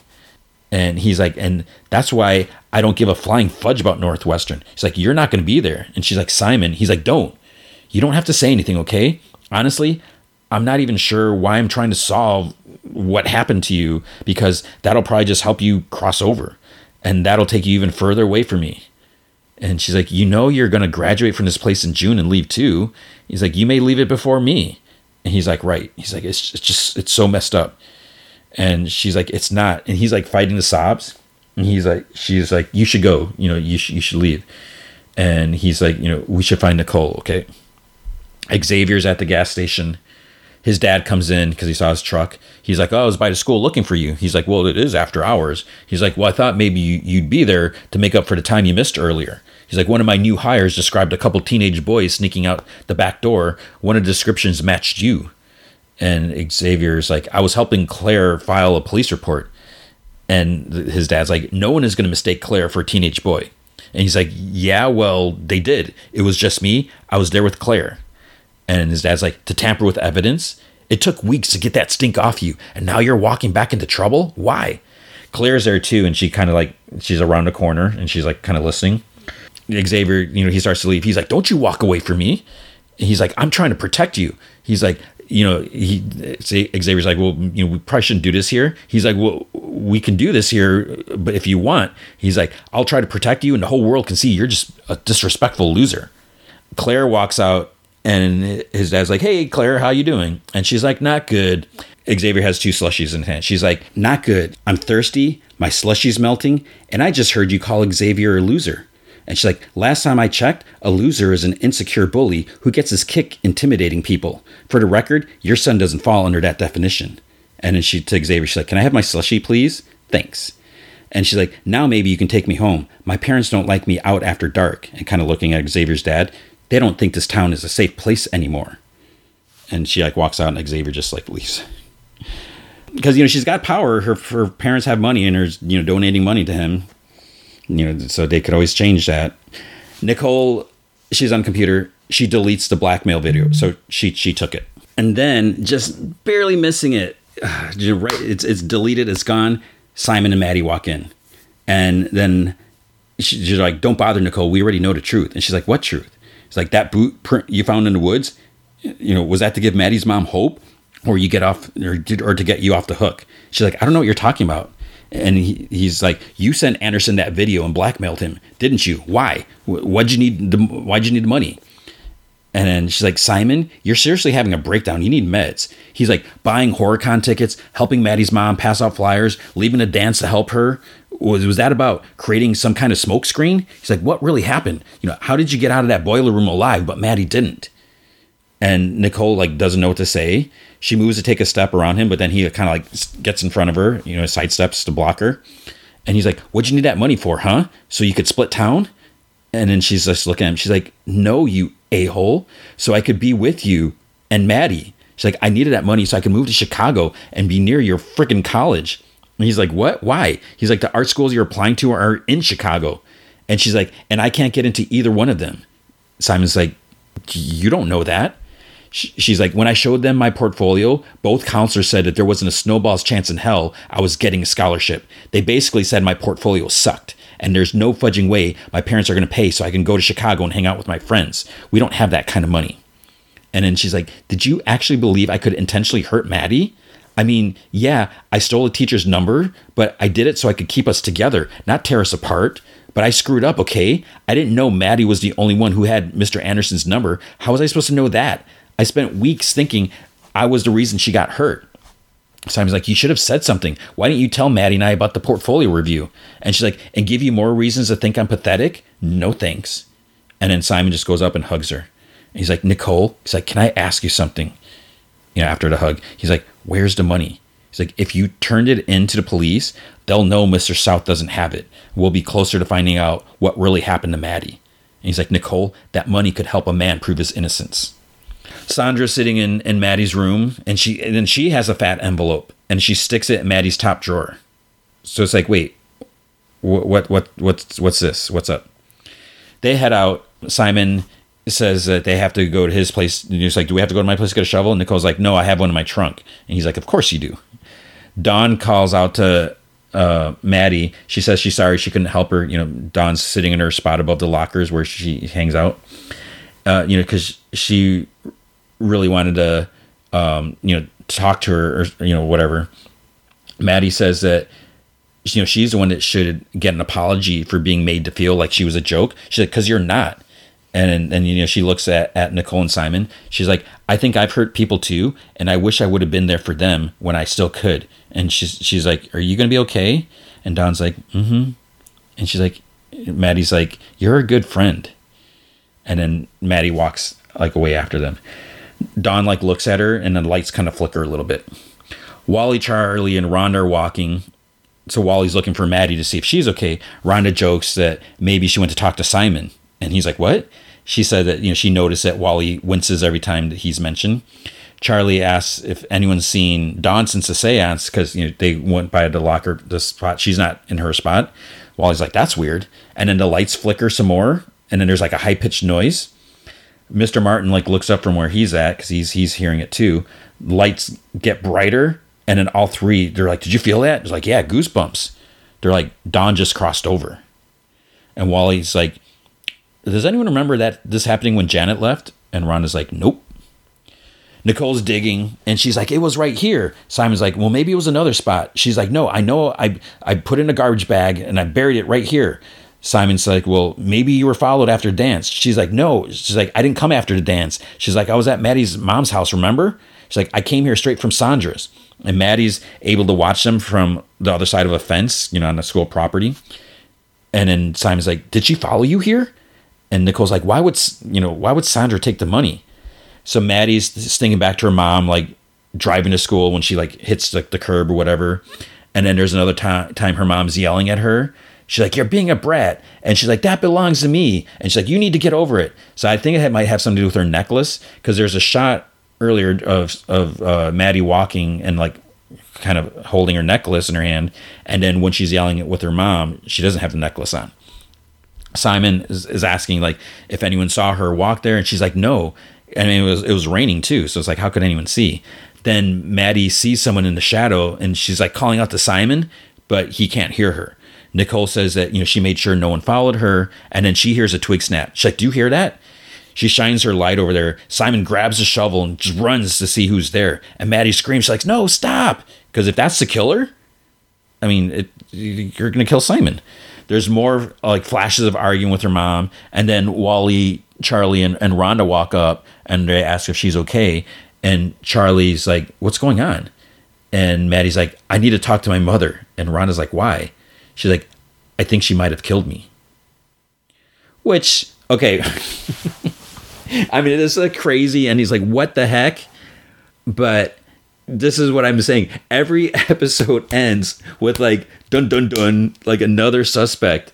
And I mean, Nicole, they were making it look like Nicole, with what the heck is she bearing? She has a shovel in her car. Come on. And in this whole episode is like playing into that. And we find out, okay, Nicole didn't do it. She did blackmail. She did get the money. And that now we know, now it makes sense. Because why did Anderson thought he actually paid her? He says he told Claire he paid her, but he didn't. So it's like, why would he say he paid her when he, you know? So now we know. But who is that in the shadow? And if it was Sandra, I mean, it's not Sandra in the woods. Why would she have followed Nicole? Because Nicole took Sandra home. Oh wait, no. She went to her house after the dance, and then she left. Why would Sandra follow her unless she thought maybe Nicole knew something? So she's like, well, maybe I should follow her because maybe she's going to go talk to Maddie. So maybe if I follow her, I'll see like where Maddie's hiding. Maybe that's it. And then she sees Nicole bury something, and then she digs it up, and then she finds the money. Maybe. Okay, and then Superman and Lois, season 3, episode 5, Head On. So Lois is packing for a chemo session. She mentions to the boys that she'll be back to help chaperone the Valentine's Day dance. But they're like, well, maybe you should just rest after. And she's like, this is my only chance to see you in something other than hoodies and tennis shoes. And she's like, and so to make me happy, dress up in a suit and maybe comb your hair. Jordan's like, well, I would, but Candace is always in the bathroom. And Lois reminds them that, she's their guest. They're in the kitchen. She's like, Candace is their guest. And Jonathan says that, she is looking for a place, but it's taking longer than they thought. Jordan says that he's like, I'm starting to think Candace is my mortal enemy. Then Candace comes in and she's happy that Lois is still there. And she's like, oh, I made you something for, it was like, I don't know what it was. It was like a heart-shaped something. I don't know if it was a candle or cookies or something like that. And Lois is like, oh, that's so sweet. And Jordan just kind of glares at her. And Candace also thanks her for taking her dress shopping, for the dance. And then she's like, oh, and you're going to crush it today at chemo or whatever. And Jordan's just like, ugh. So Sam is, he just pulled out, he has like a couple like ATVs in the back of a trailer. Him and Nat are going to go like driving around. He thanks Clark for letting them use his land. He's like, sure, anytime. And then Sam says that, he's like, I have to mention it. He's like, I'm not okay with Lois getting treatment at Bruno Mannheim's, place. And she should be focused on beating this thing. And, Mannheim stole Clark's blood, tried to blow up John Henry's sister. And he's like, well, at least, keep her away from the kids' dance. She should be home resting. Clark says that she has her heart set on going. So, they'll have to trust that she does what's right for her. She comes out and asks her dad, he's like, oh, are you still mad that I'm going to Hobbs Bay Medical Center? And Sam's like, I'm just here to support you any way I can. And Clark gives like a little like nod and approval, because rather than argue with Lois, he's just like, okay, whatever. Yeah, I'm here. And so she looks at him and she's like, well, I'll see you at the dance. At Hobbs Bay Medical, they sit in the waiting room, and then someone comes up, then take her blood pressure, take a blood sample, do some tests, all this stuff like that. Clark and Lois are in the hallway. They're looking at all these like handmade thank you cards and stuff like that. Then it's time for, she gets an injection. She's about to get the chemo. Clark sitting across from her is like, so I don't know how chemo works. I thought it was like radiation, like zapped. I thought it was kind of like when you get a CAT scan when you go in a big tube, whatever that is. But I guess the chemo is like in an IV bag or something like that, because she's sitting there and they stick the needle in her in her arm or whatever, and I guess it's going into her. I don't know. And she's like, it's not so bad here, huh? And Clark's like, not so bad. Lana and Sarah having a meal at the diner. Lana comments, she's like, oh, it's so nice, it's just the two of us. And Sarah's like, what? Because she's distracted by her phone or something like that. Then Lana's like, are you excited for the dance? And she's like, yeah, well, not really. And she's like, it's weird that it's not at the school. She's like, what's the loyal order to Bisons? And Lana, she kind of like chuckles. She says that, they were kind enough to loan their banquet hall for the evening because, the school is full of mold and all that. Then Lana's phone buzzes because Chrissy wants a statement about the town hall construction delay. And the reason there's a delay is because Lana's using the money to fix the school. Then this kid Junior comes up. He's the Mayor Dean's son. He at first he looks like he's a little confused or something like that, and he walks up to their booth, and Lana's like, oh, how are you and your mom holding up? And he's like, don't act like you care. And she's like, of course I care. He's like, really? Because now that my dad's dead, you're acting like he was never the mayor. She's like, I issued a statement, which was a joke. You didn't mention any stuff that he did for the people around here. And Sarah's like, come on, Junior. She's like, we're all friends here. And he's like, you and I haven't been friends for like 10 years. And then Alana, he's like, I know you cheated to beat my dad. Which is like, where are you getting from? She's like, that's not true. He's like, whatever. And he walks out, and Sarah like scoffs at him. It's like, what a loser. She issued a statement. It was like, what is she? She's not in charge of writing his obituary just because she's a mayor. It's like, why does she have to say anything about him? And he was shady. He got killed because he was mixed up in whatever. I guess he was mixed up with Bruno Mannheim because Onomatopoeia came and killed him, and plus the fact that she almost got killed too. So because of his mess, I know you cheated, and the thing is, he does not look like a high school kid. Because he says Alana, they haven't been friends. Like, well, maybe because she was still in elementary school and you were graduating high school. Like, how old are you? Nat and Sam are driving around, in the ATVs, and Sam's like, last one home buys lunch. So Nat kind of looks at him, and she smokes him. She takes off. When he finally pulls up, she's like, you are so lucky I'm vegan. Otherwise, I'd be ordering a big fat steak. So he laughs, and there's some like SUVs at the house. Sam's like, an idea who's with Jordan? So Jordan comes out. He's like, hey, Nat, check out who I found in town looking for you. It's the boy from the party, Mateo.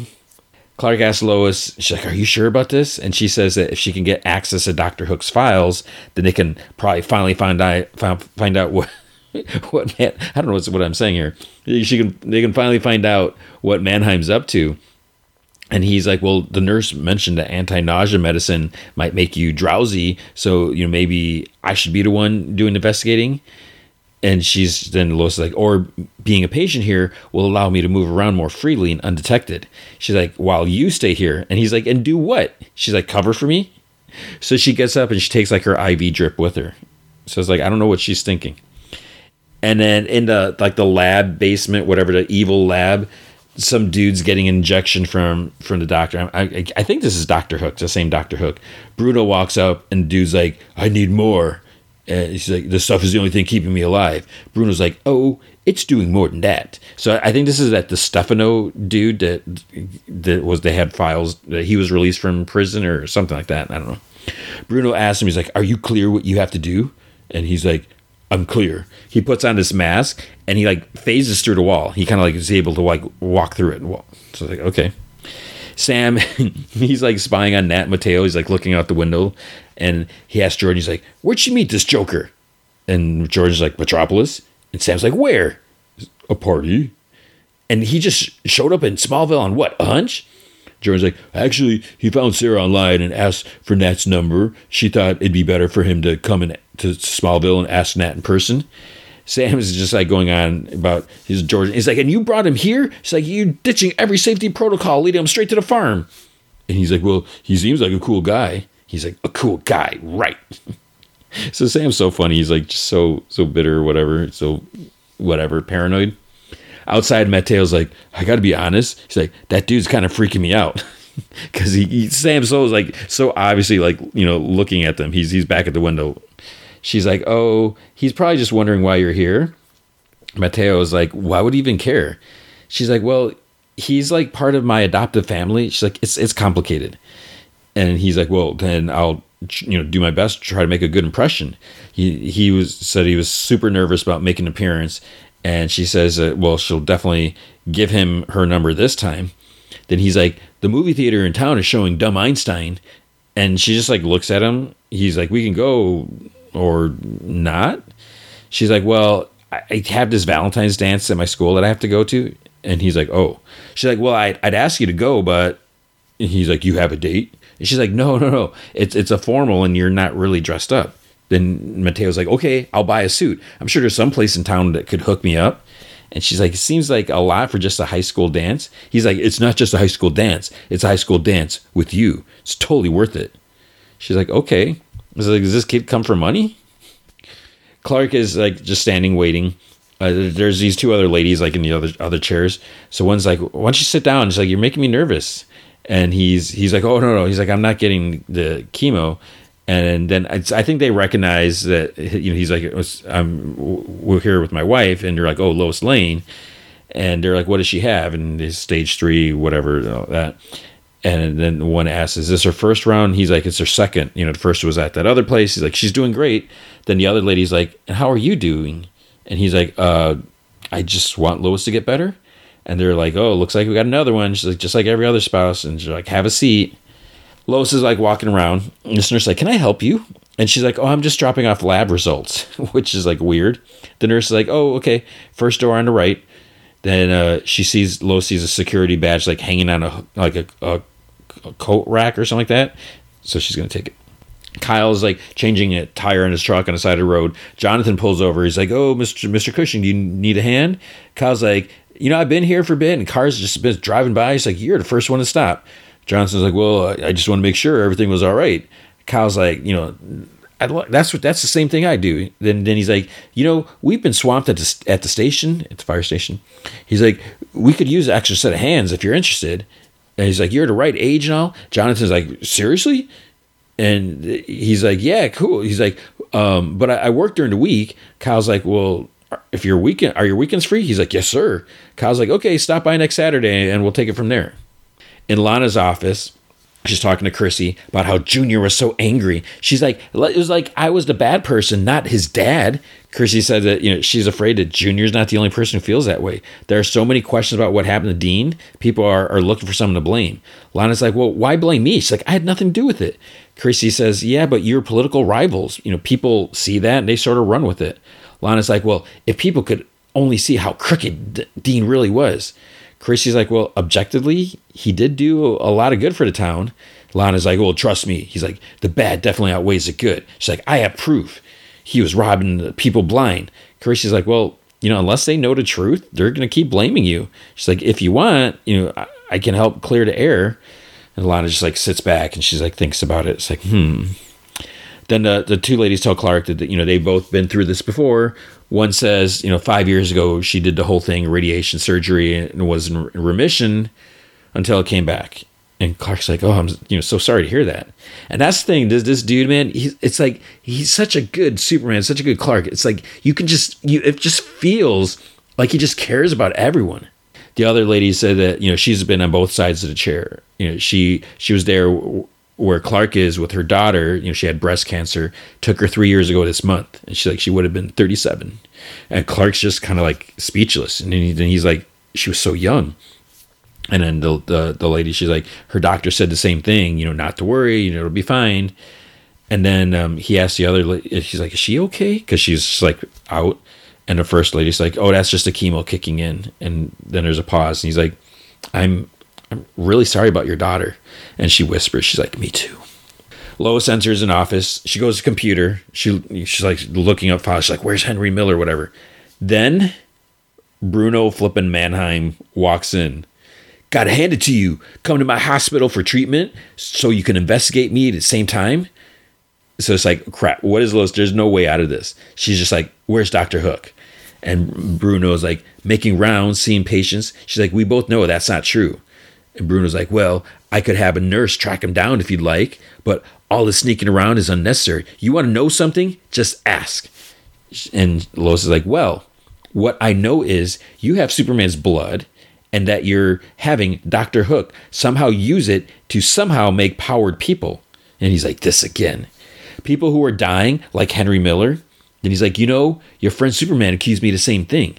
This is a cancer treatment facility. The only thing I'm trying to do here is save lives. Lois is like, I have been writing about you long enough to know that nothing happens in South Metropolis unless it benefits you. He's like, if you want something to write about, he hits like a key fob thing, like the big curtain things around the office open up. He's like, this is a state-of-the-art research lab. He's like, follow me. At the dance, Sam's like at a little table, standing there with Jordan. He's like, I don't understand why your mother wanted to come to this. And Jordan's like, well, didn't you go to dance? He's like, I was a junior ROTC or something like that, cadet. And it's like, I didn't have time for dating or dances.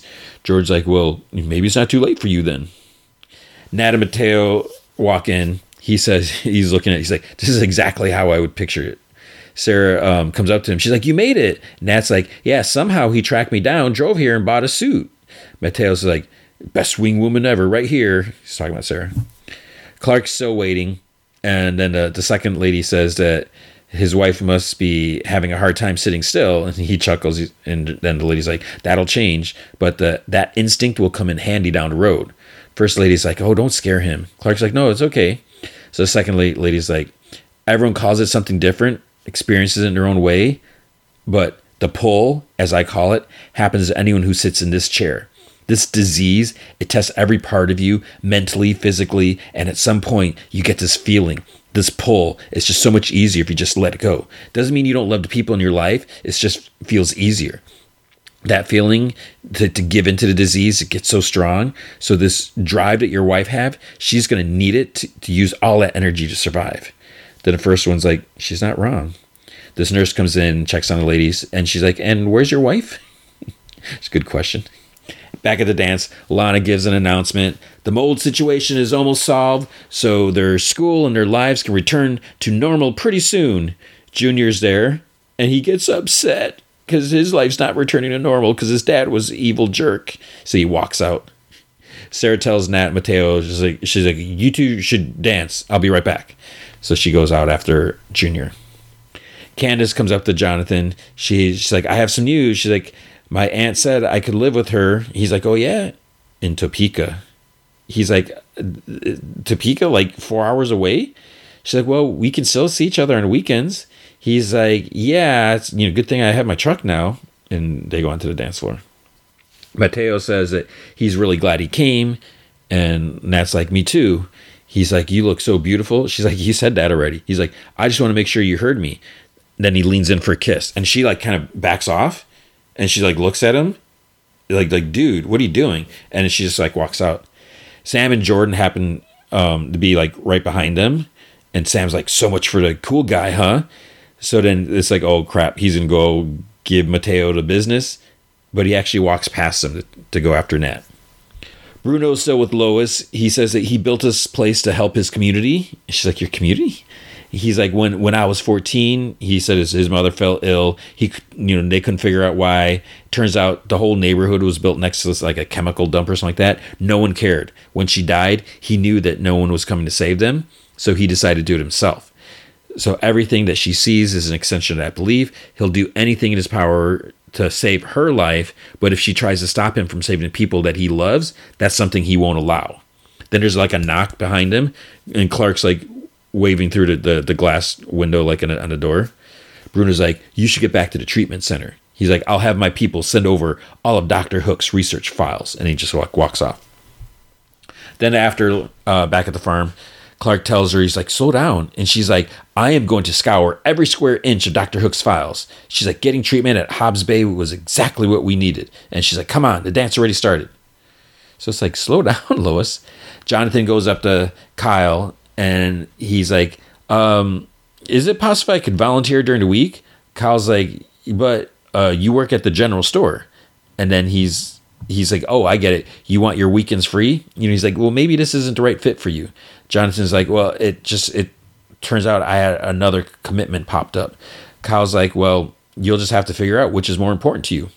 And Jonathan looks at Candace. She's like talking to a friend, probably saying that she's leaving, whatever. And he just like kind of like walks past her.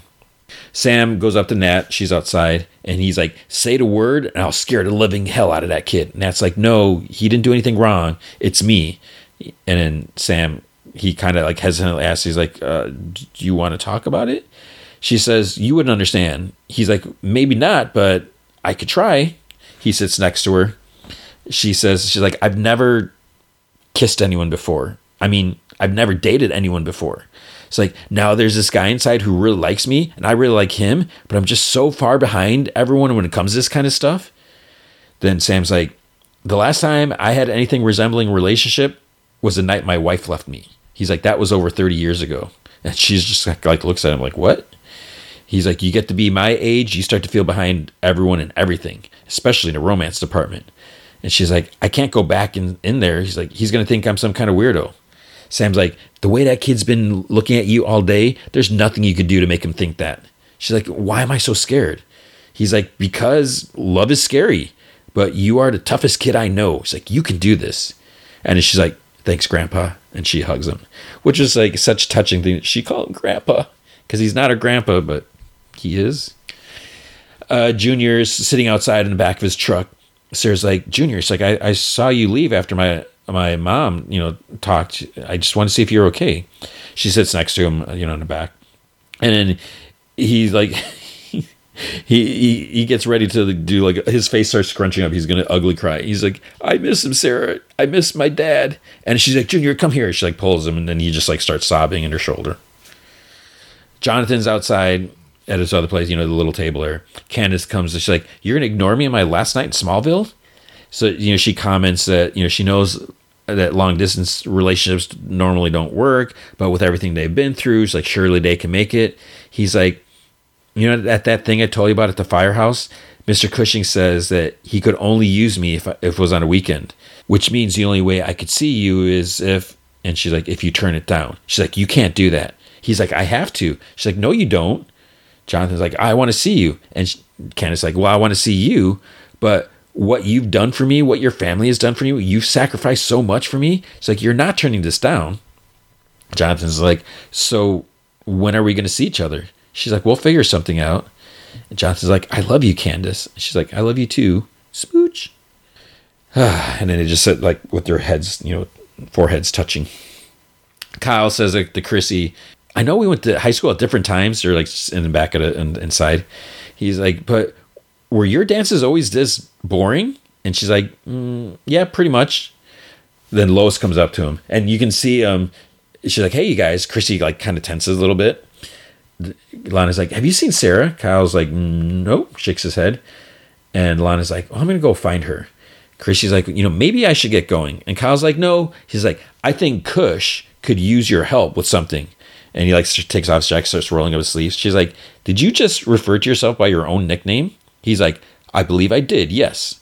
He goes up to the DJ, and then he's in the middle of the dance floor. He starts dancing because Jesus and Mary Chain's Head On starts playing. And then Chrissy says to her, she's like, what are you doing, Chrissy? And she goes out there on the dance floor. Kids they're looking at that. They start going out there. The floor is packed now, which I don't think would work like that, but Lois is getting ready. She's getting dressed, and she feels a lump on her chest, which you can like actually see it. It's like almost like by her clavicle. She sees Clark sitting on the bed. He's like in the same outfit. She's like, why aren't you dressed? And Clark's like, well, the boys said they were going to get photos, so why don't we just stay here tonight? And she's like, why are you telling me this right now? He's like, I'm trying to be supportive and I'm following your lead, but sometimes it feels like no one is allowed to have an opinion about your treatment other than you. And she's like, because it's happening to me? He's like, yeah, I know, I get it, but everything I've read and everyone I've spoken to, they all say the same thing. This is going to be the fight of your life and you need to rest. And she's like, and I will, but not tonight. I'm going to this dance, Clark. It's very important to me. And if you want to come with me, great, but I need you to get dressed. So what they don't say for all of this, I think the reason the dance is so important to her, I'm wondering if part. I mean, it's got to be this obvious, right? I think part of her is like worries, like, what if I don't survive this? This could be like the last dance that I'm able to go to. So I don't know if that's why it was so important. I'm assuming. At the DOD, an alarm's going off. That one general lady, she tells the soldier, she's like, find out where that breach is coming from. He's like, yes, ma'am. And then that DeStefano guy comes through the wall, snaps this poor soldier's neck, and then she's like, she hits this alarm on the wall. He grabs her, flings her into the room on this other side of the wall because he's able to face her through there too.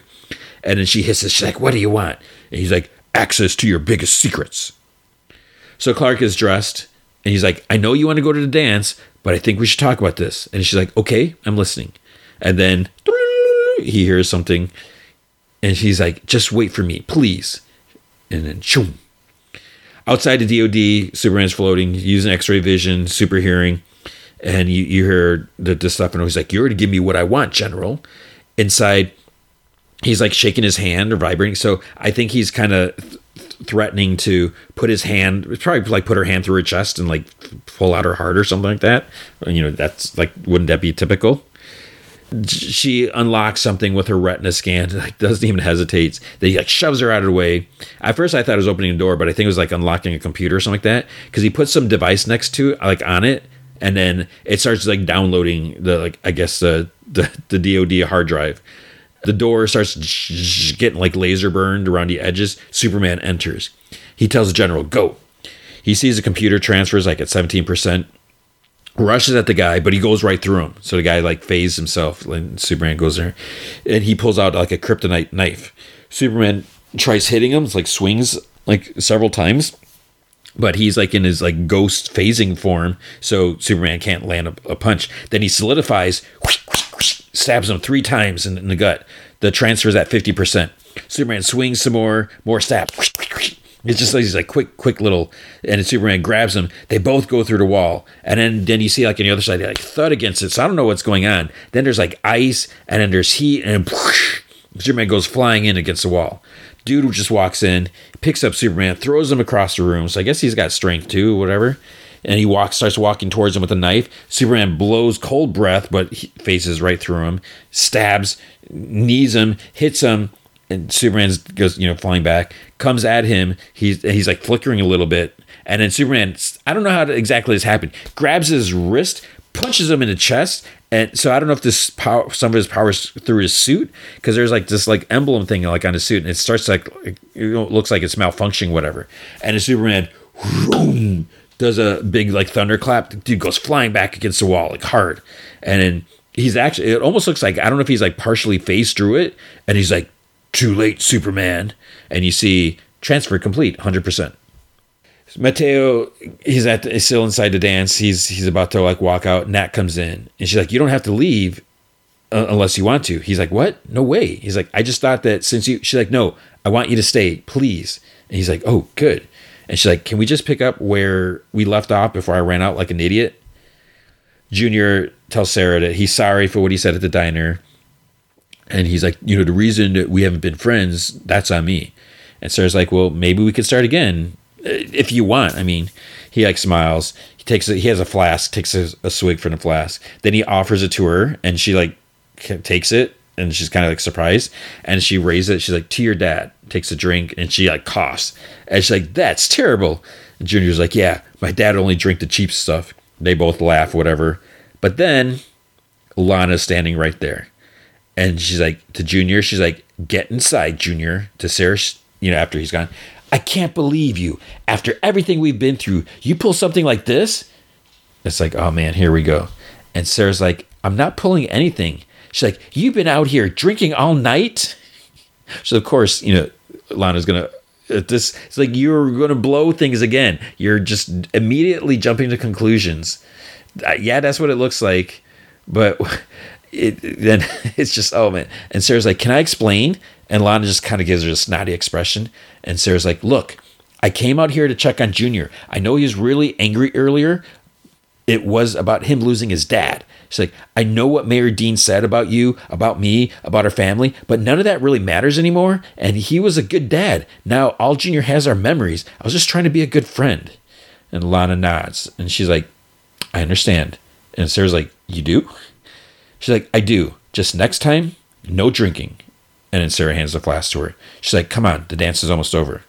They walk in, they put like their arms around each other. So it's like, oh, thank goodness that they're not like at each other's throats.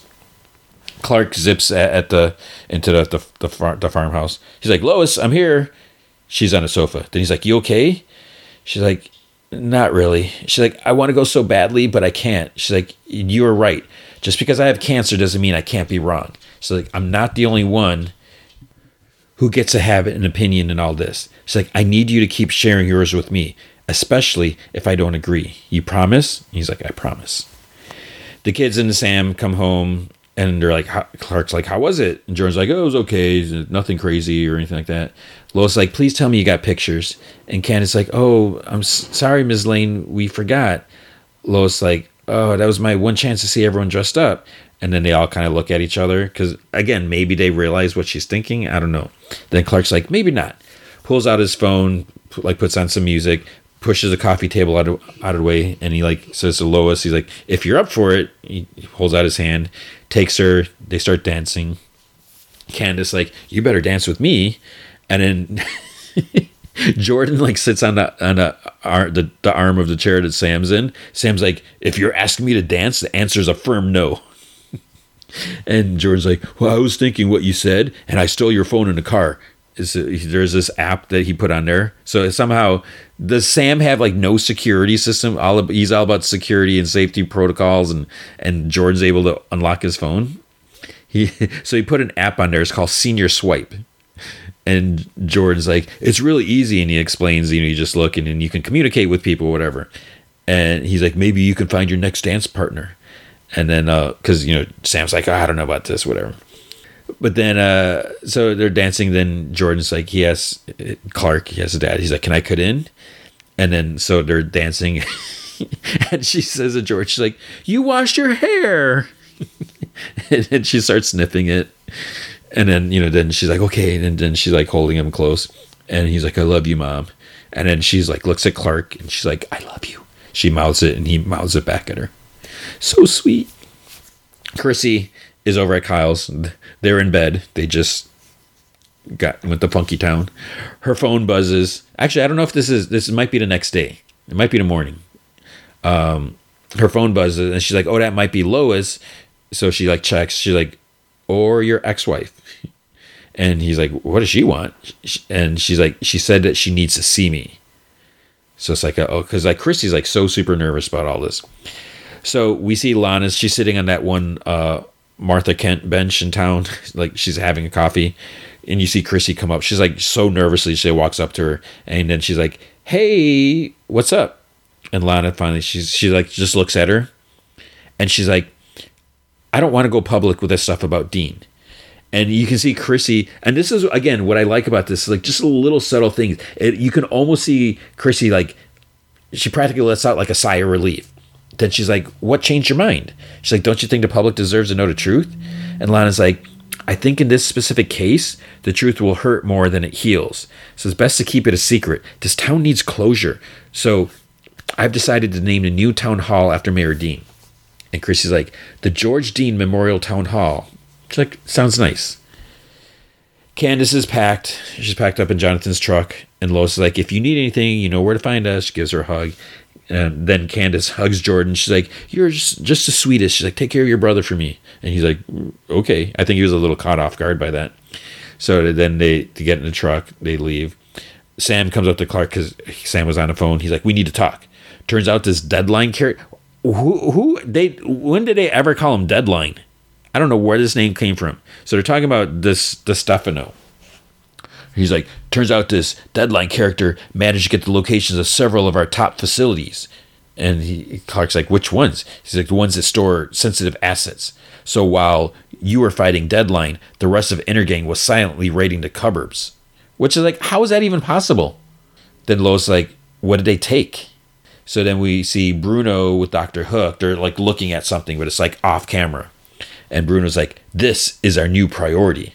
And Hook's like, it looks just like him, only more dead. And we look and we see, and Bruno's like, for now. It's the other Superman, the Bizarro Superman from the other Ali Alston world, the backwards world. They got him. They're going to bring him back. And that's the end of the episode. So, man, do I need to say it? The show is just so good. Then there's no Flash this week, which threw me off guard. I totally thought there was. But The Mandalorian, Season 3, Episode 7, The Spies. It's Chapter 23. Oh, goodness. This episode gets a little messy. It starts off on, like, Coruscant. And one of the things that bothers me is I really wish, because I think Star Trek does it, I really wish Star Wars told us where, because, they always take us to a different planet, and they just put the name on the screen. But I guess Star Wars never does that, never did that. I don't think they ever did that. But you look at this as like, is this Coruscant? It's a big city. Is there only one big like city planet in the entire galaxy? It's like a kind of shady area, whatever, people on the streets and dark alleys and everything like that. And then that annoying Aaliyah Kane, whatever her name, she's like skulking about in a trench coat. And then this Imperial probe droid like hovers up to her, scans her, and then she gives this code, and then a holo of Moff Gideon appears. He's like, make this short. She mentions a problem with the pirates of Navarro, and he's like, didn't you say the New Republic would not be sending support? She's like, it wasn't the New Republic. So she says that Magistrate Karga was aided by Mandalorians. And then he's like, which Mandalorians? And Kane's like, well, according to reports, Bo-Katan Kryze led a squadron of Mandalorians alongside Din Djarin and his covert. He's like, this cannot be. Those two factions are sworn enemies. And Kane's like, which is why I contacted you with haste. With haste or without haste? Without haste? I don't remember what it said. And then he's like, continue with your mission. I shall deal with our Mandalorian friends. And then he like hangs up and cuts the call. So Gideon's in this room, starts walking by. There's like all these like laser things, whatever. There's like all these kind kind of beefed up stormtroopers, which I guess they're the Death Squad or whoever they are or whatever. Then he goes in this other room, and then there's those pod things in there. I don't know if there's clones in pods, whatever he's experimenting on before. Then he goes into yet another room, and there's like 8 different holo people talking around. They're talking about like the New Republic, this and that, whatever. They're talking about plundering money. One like warns them that, against being seen as more than just Imperial warlords. Otherwise, the New Republic will hunt them down or something like that. This other mentions how people are growing tired of all the rules and regulation, and as one says that if they give them a show of strength, they'll rally behind them. Then Captain Palayan, I think he's been mentioned before. I think I don't remember. I didn't look him up. So he's one of the guys there, but I'm pretty sure he's in a bigger Star Wars continuity. Gideon comments how he always speaks with so much authority. He's like, and yet I see once again, kind of scoffs, the Grand Admiral Thrawn is missing from your delegation. Any word on when he will be able to participate in the Shadow Council, which is, I guess, what this thing is?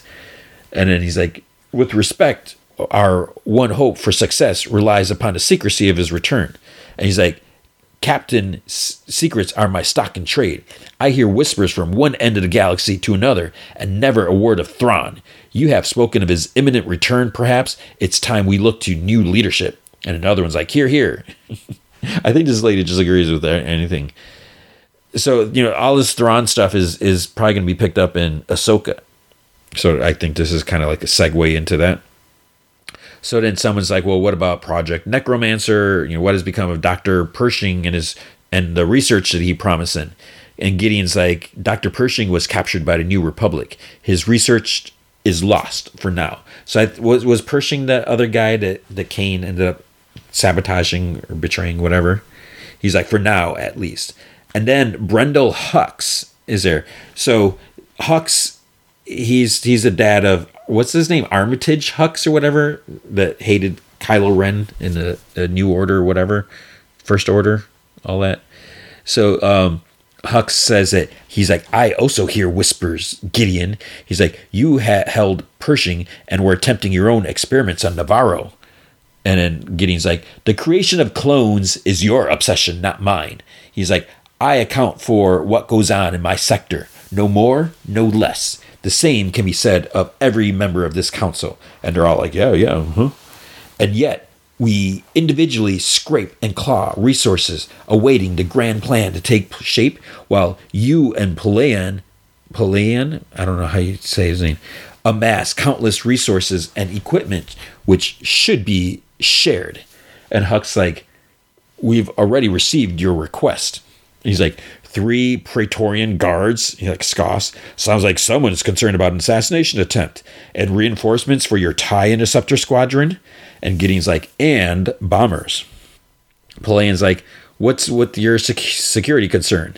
And then Gideon's like, Mandalorians. They're like, there's a what? And Palayan's like, they continue to be an issue. And Gideon's like, they do.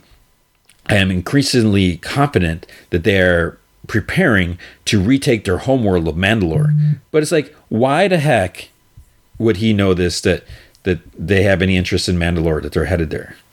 And then someone's like, a resurgent Mandalore would hamper our efforts.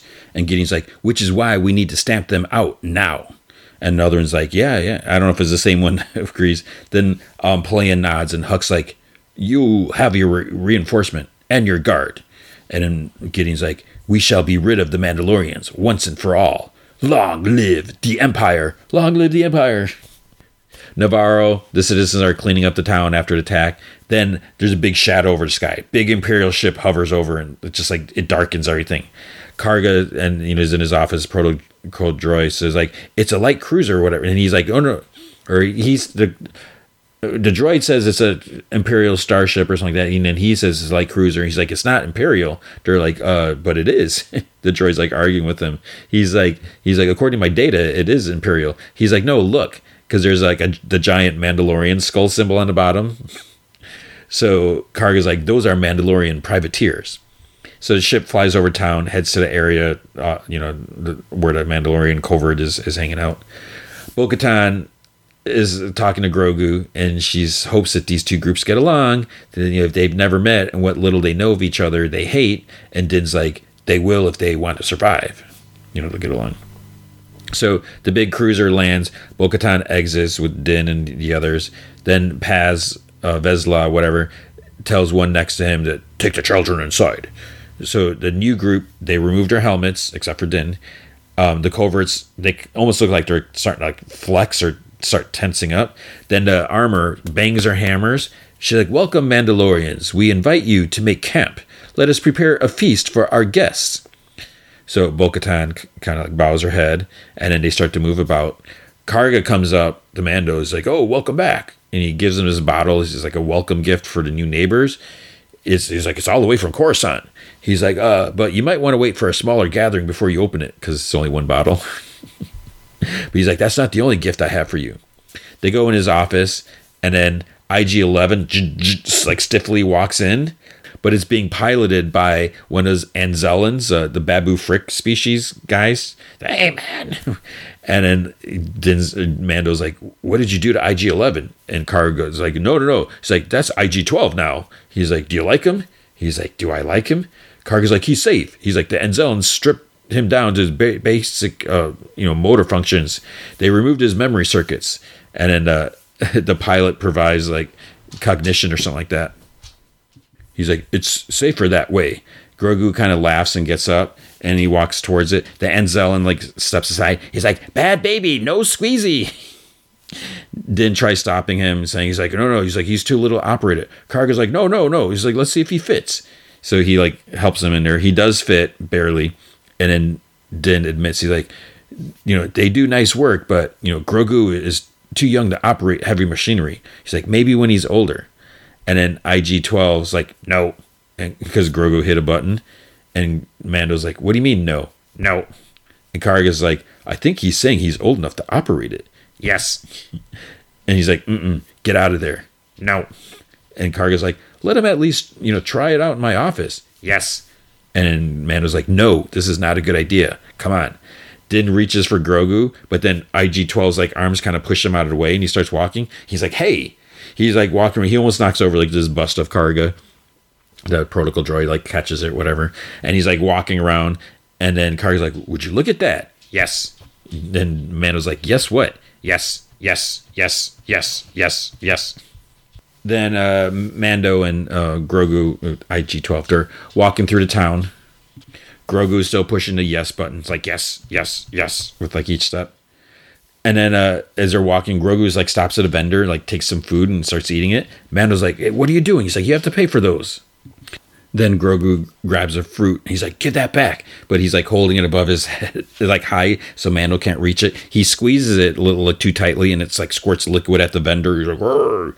And Mando sighs. He like pays for that too. And he's like, this isn't working for me. So it's nighttime. The Mandos are talking. They're having their feast or whatever. They're separated. The two different groups. Bo-Katan speaks. She says, it's time to retake their homeworld. Even though the planet is not cursed, there are still dangers. Dormant species have been awakened from the bombings. The remaining magnetic interference has made it impossible to scan the surface from the above atmosphere, which is why I'm proposing that we leave Navarro and move the fleet into orbit above Mandalore. We'll send a small recon party. We'll scout the surface, find out what remains of the Great Forge, and establish a safe perimeter. Only then will we bring down the others. She's like, I need volunteers from both tribes. And it's like silent. And then Mando stands up. I will go. Grogu as well. And then Casca Reeves, she stands up. She's like, I will go. And she kind of gives like a little nod to Bo-Katan. Then Axe Woe stands up. He's like, I'll go. Paz Vizsla stands up. I will go. Then another and another and another and another. And it's like people from both sides. And the armor, she even says, I will go as well. The next day, they all get in. The fleet rises. They arrive at Mandalore. They go down. Scouting parties. They're going to go on Bo-Katan's ship. They descend to the surface. They have to go through the storm and all that stuff like that. As they're like approaching, Paz looks down. He's like, it's worse than I thought. Another one, I don't know who it was. Someone sitting next to him was like, I was here when it happened. Mando tells Bo-Katan that they're ready. So they drop down, which is weird. I guess they land separately. They fly out to see, they draw their weapons, they scan the area, they say the landing zone secure, and then the ship lands. So maybe they want to make sure the ship's not going to get destroyed, whatever. Grogu is like, he's back in the IG-12, whatever. R5-D4 is even with them. Then Bo-Katan says, somewhere down below is where our ancient capital once stood. It's like, we'll survey the surface until we find a forge and create a safety zone. Only then will we bring down the rest of the settlers. So they start like walking and scouting. After a bit, Din sees something on the horizon, and there's like something big approaching, and it's like this big, it's like a boat, like a big ship. There's almost like sails and stuff on there. So they get like, they kind of spread apart, get in defensive position. Someone calls out, do you have food? And Bo-Katan's like, we do. And then on the ship, they're like, you wear the crest of the night owls? And Bo-Katan's like, I should hope so. And the armor asks, like, are they Mandalorians? And then on the ship, you hear, is that the voice of Lady Bo-Katan Kryze? And she kind of like pauses and like looks around. She's like, it is? And then whoosh, 3 people launch off the ship towards them. Mandalorians. They removed their helmets and they placed their fists over their chest. They kind of bowed their head. Like, we knew you would not forsake us, Lady Bo-Katan. We have failed you, but our blasters remain in your service. On the ship, the one dude says they intercepted any ships that they saw leaving. They took no prisoners. They bombed every surface twice over. They punished them as a warning to the whole galaxy because they refused to surrender. Bo-Katan kind of looks around. She's like, that's not true. She's like, I did surrender after our forces were in, and Akaska, that's right. She kind of like, almost like, wait, don't say anything. But she's like, after our forces were annihilated in the Night of 1,000 Tears and defeat was imminent, I met with Moff Gideon. The ISB had reached out to me to negotiate a ceasefire in exchange for submitting to the Empire and disarming all remaining cities, and the Mandalorian lives were to be spared. That is how Moff Gideon came to possess the dark saber. I didn't trust him, but it was the only chance I had to save our people. And then he betrayed me. And she's like, and we were, helpless to resist a purge of Mandalore. And then the one dude's like, and how did the others survive? The armor is like, we were hidden on the moon of Concordia. And the other's like, are you the Death Watch? The armor is like, the Death Watch exists no longer. It's shattered into many warring factions. So maybe they were the Death Watch? Bo-Katan says, our people have suffered time and again from division and squabbling factions. Mandalore has always been too powerful for any enemy to defeat. It is always our own division that destroys us. So later, Bo-Katan's like on this boat ship, staring off at the moon.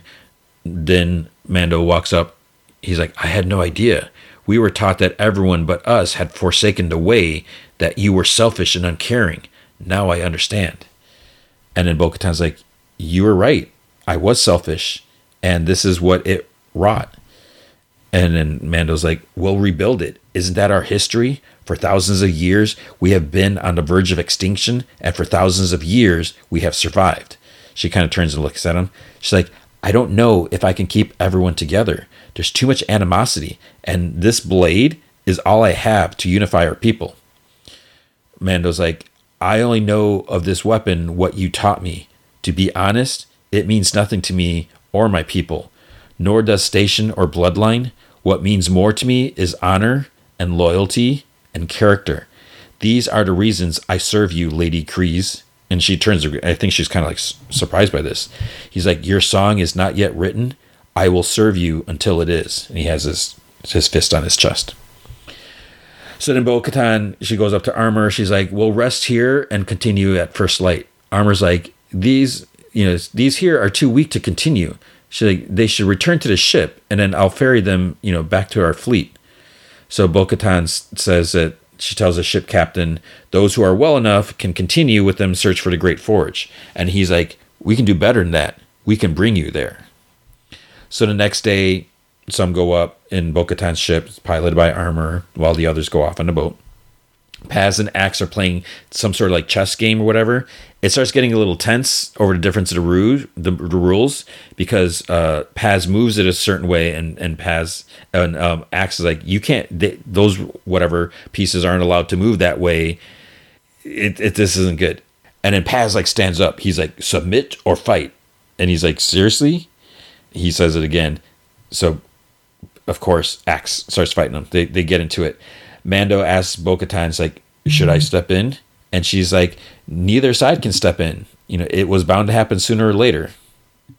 The fight is pretty even. Everyone's just like sitting, you know, just watching and, you know, kind of shaking their heads.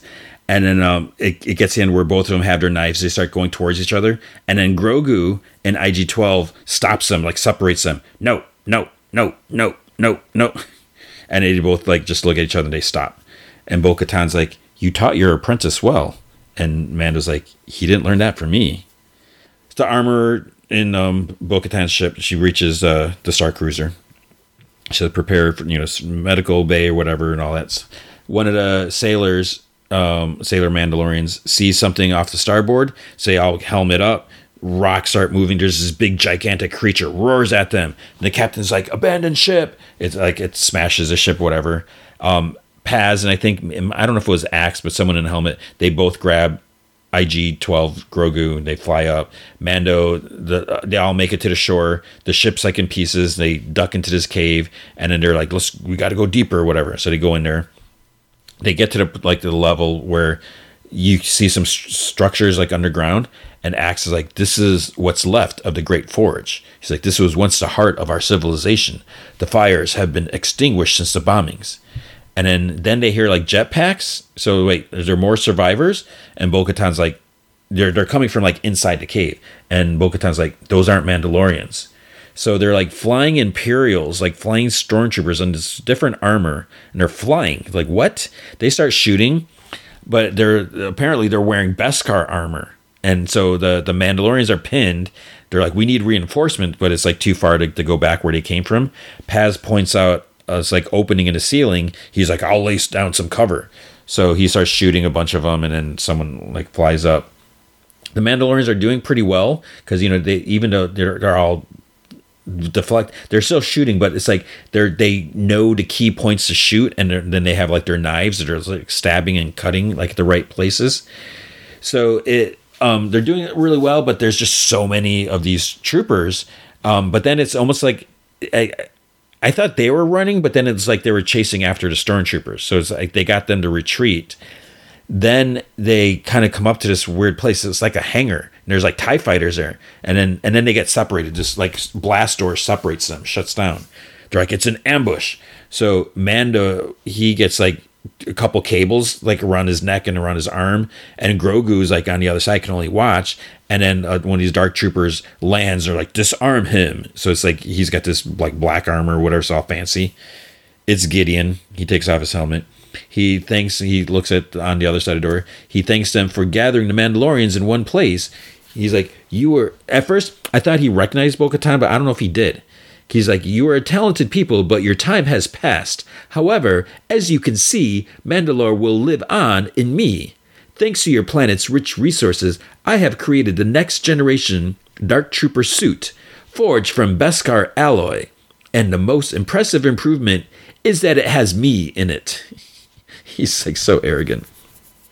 He plans on taking the best from, he's talking about like the different like people, whatever, taking the best from the cloners, from the Jedi, and I guess from them, whatever. He's going to create an army that will bring order to the galaxy.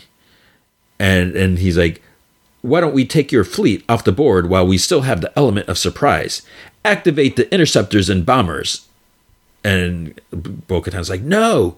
He's like, in but a few minutes, the purge of Mandalore will be complete. So then he says, he's like, about Mando, he's like, take him to the debriefing room. Why him? Like, why just him? Maybe he recognizes his armor. I don't know. Then Bo-Katan's like, I should have killed you when I had the chance. And he's like, Bo-Katan, Kryze? So I don't know if he didn't recognize her before. But then he's like, we have to stop meeting like this. And she's like, I'll make sure of it. So Gideon's like, let's skip the unpleasantries. I believe this is the part where you return the Darksaber to its rightful owner. But again, how the heck does he know she has it? Mandalorian then had it. There's no reason he would know that she got it. And then she kind of holds it up. And then he's like, now surrender and tell these people that this planet is mine. She looks at Paz, and he's like, "This is the way." So they start shooting at the blast door. She heads back to there's like another door, another blast door behind him.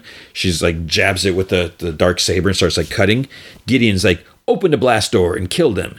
And then he puts on his helmet and flies away like a chicken baby. Bo-Katan managed to make a hole. Paz like, "Move on out." It's like, "I'll cover the rear." More troopers just keep coming and coming. Bo-Katan's like, "Okay, fall back." He's like, "We're not leaving you behind." But then he hits the button. He closes the blast door. And she's like, "No." He's like, "This is the way." His gun, he's just like shooting and shooting. He's taking them out, but there's just so many just keep coming more and more. And his gun is like starting to overheat. It's like turning like molten red. And then it's like, it's too much. And he swings it, hits one. He starts grabbing troopers, like throwing them, slamming his fist on them. And they just keep like shooting at him. And it's just like bouncing off of him. But, you know, it's he's got to feel it. Knocks a couple over the edge. And then he seems like he got everyone. He's like tired. They're all done. Then the 3 Praetorian guards show up. So these are like the badass, like, you do not mess with these guys. These are dudes in all red. And so he turns on his wrist shield, grabs a knife like out of his boot. They have like their big vibro staffs. They like fight and block. He's like trying to fight them and knock them. They're like jabbing him, trying to shock him, which I don't know if he's feeling it. He must be feeling it, maybe through the suit or whatever. And he keeps going at them, and they got him pinned down, and I don't know if they penetrated, but they're got him just zapping him, pinning, and then he's like on his knees, just falls over, and then they just walk away, just like he's nothing. And that's the end of the episode. So it's like, wow. So yeah, you don't mess with these guys, but it's like all these. But Paz, man, I hope he's not dead, because he is such a badass, and I just love him. He's a tank like on his own, and I hope he survives, or I'm gonna be bummed. That's the end. I think, is there one episode left? Is that right? Okay, then with Star Trek Picard, Season 3, Episode 9, Vox. And I don't know if that's how you say it, because in the closed caption, when they mention Vox, there's like some weird symbol over the O, but it's just called Vox. And so there's this episode and one more, and this I really enjoyed this episode. This was really good, and I'm curious. I haven't checked like IMDb ratings or anything like that. I don't know if other people are digging this or not, because it seems like a lot of Star Trek fans are just really picky about things, but I really enjoyed this. So this picks up from the last episode. Deanna Troi, she's working with Jack. She's psychically trying to go through his mind, like what's going on, what's he seeing, what's behind this door, and she says that nothing's more elusive than a door that the mind doesn't wish you to open.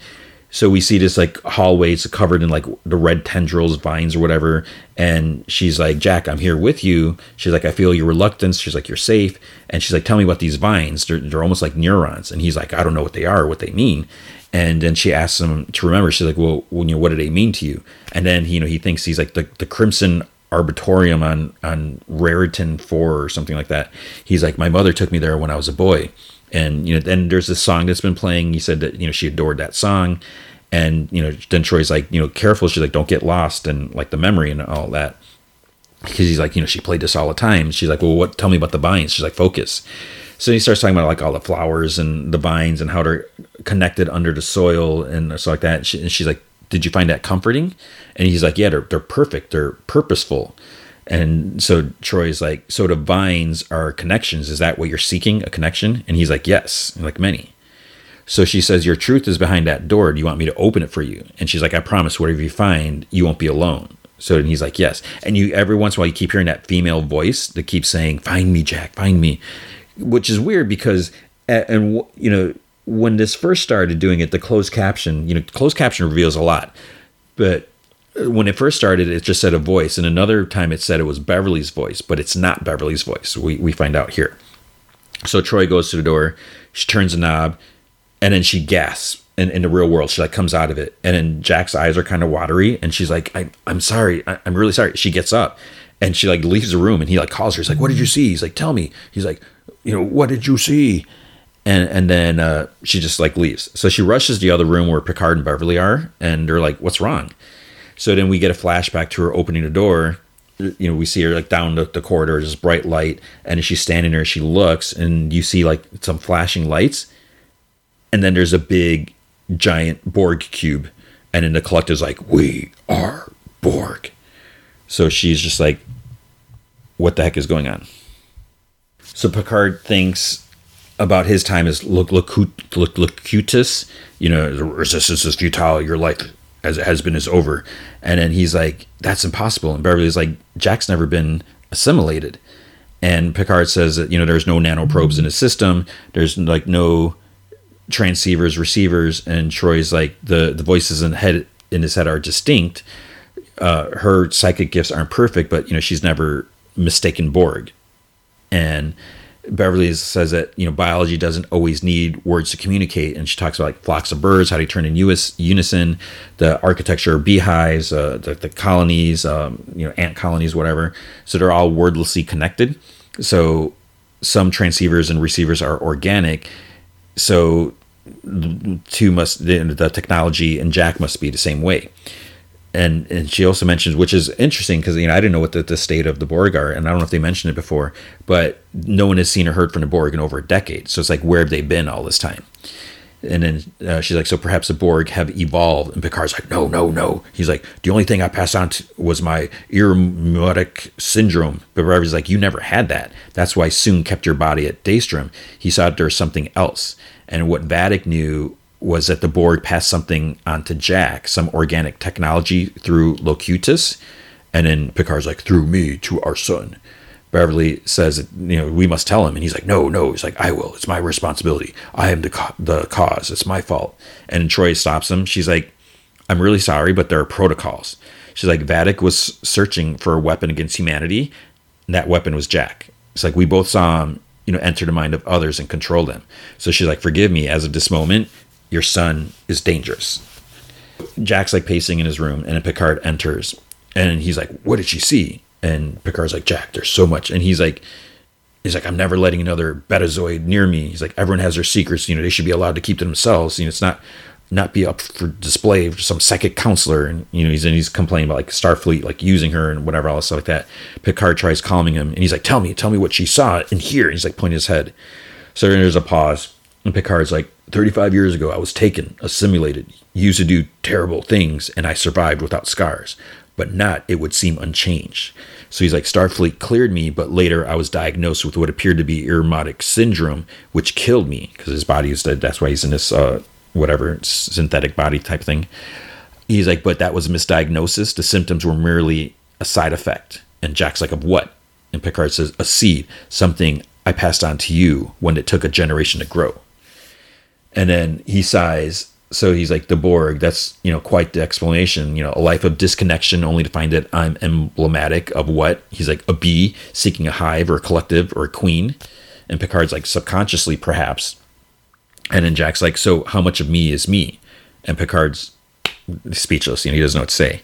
So Jack's like, it's funny. It's like, I've always known the world was imperfect, war, poverty, violence, suffering, bigotry. I always thought that if people could just see each other, hear each other, speak in one voice, act in one mind together, he's like, who knew a little cybernetic authoritarianism was the answer? He's like, but the Borg, he's like, they don't feel, they don't care. He's like, but I do. So how does that factor into this?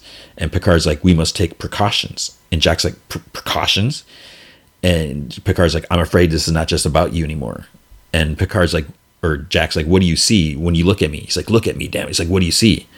So Picard's like, I came close to killing everyone I knew, everyone I loved. You don't know what it is to be controlled by them. What she can make you do. And I can see with my own eyes what you are capable of. He's like, there's a place where you will be safe. There's a research lab on Vulcan. And Jack knows of it. It's a place called Keslavar or something like that. He's like, it's no academy. It's an institution. He's like, it's a place where they can mind meld and lobotomize the Borg for me. He's like, no thanks. He's like, this is my problem. I can handle it myself. Then he picked something up off the table. I don't know what it was. I thought it was a phaser or something like that, but I don't think it was. He opens the door. There's these two big armed officers standing outside. And Jack's like, I was never getting out of here on my own, was I? And he like turns to Picard. He's like, you said you'd never give up on me. And Picard's like, Starfleet protocol dictates that we act in the interest of. And he's like, of what? And Picard's like, of everyone else. So then Jack's like, well, what about the protocols of a father? Or were you never issued those?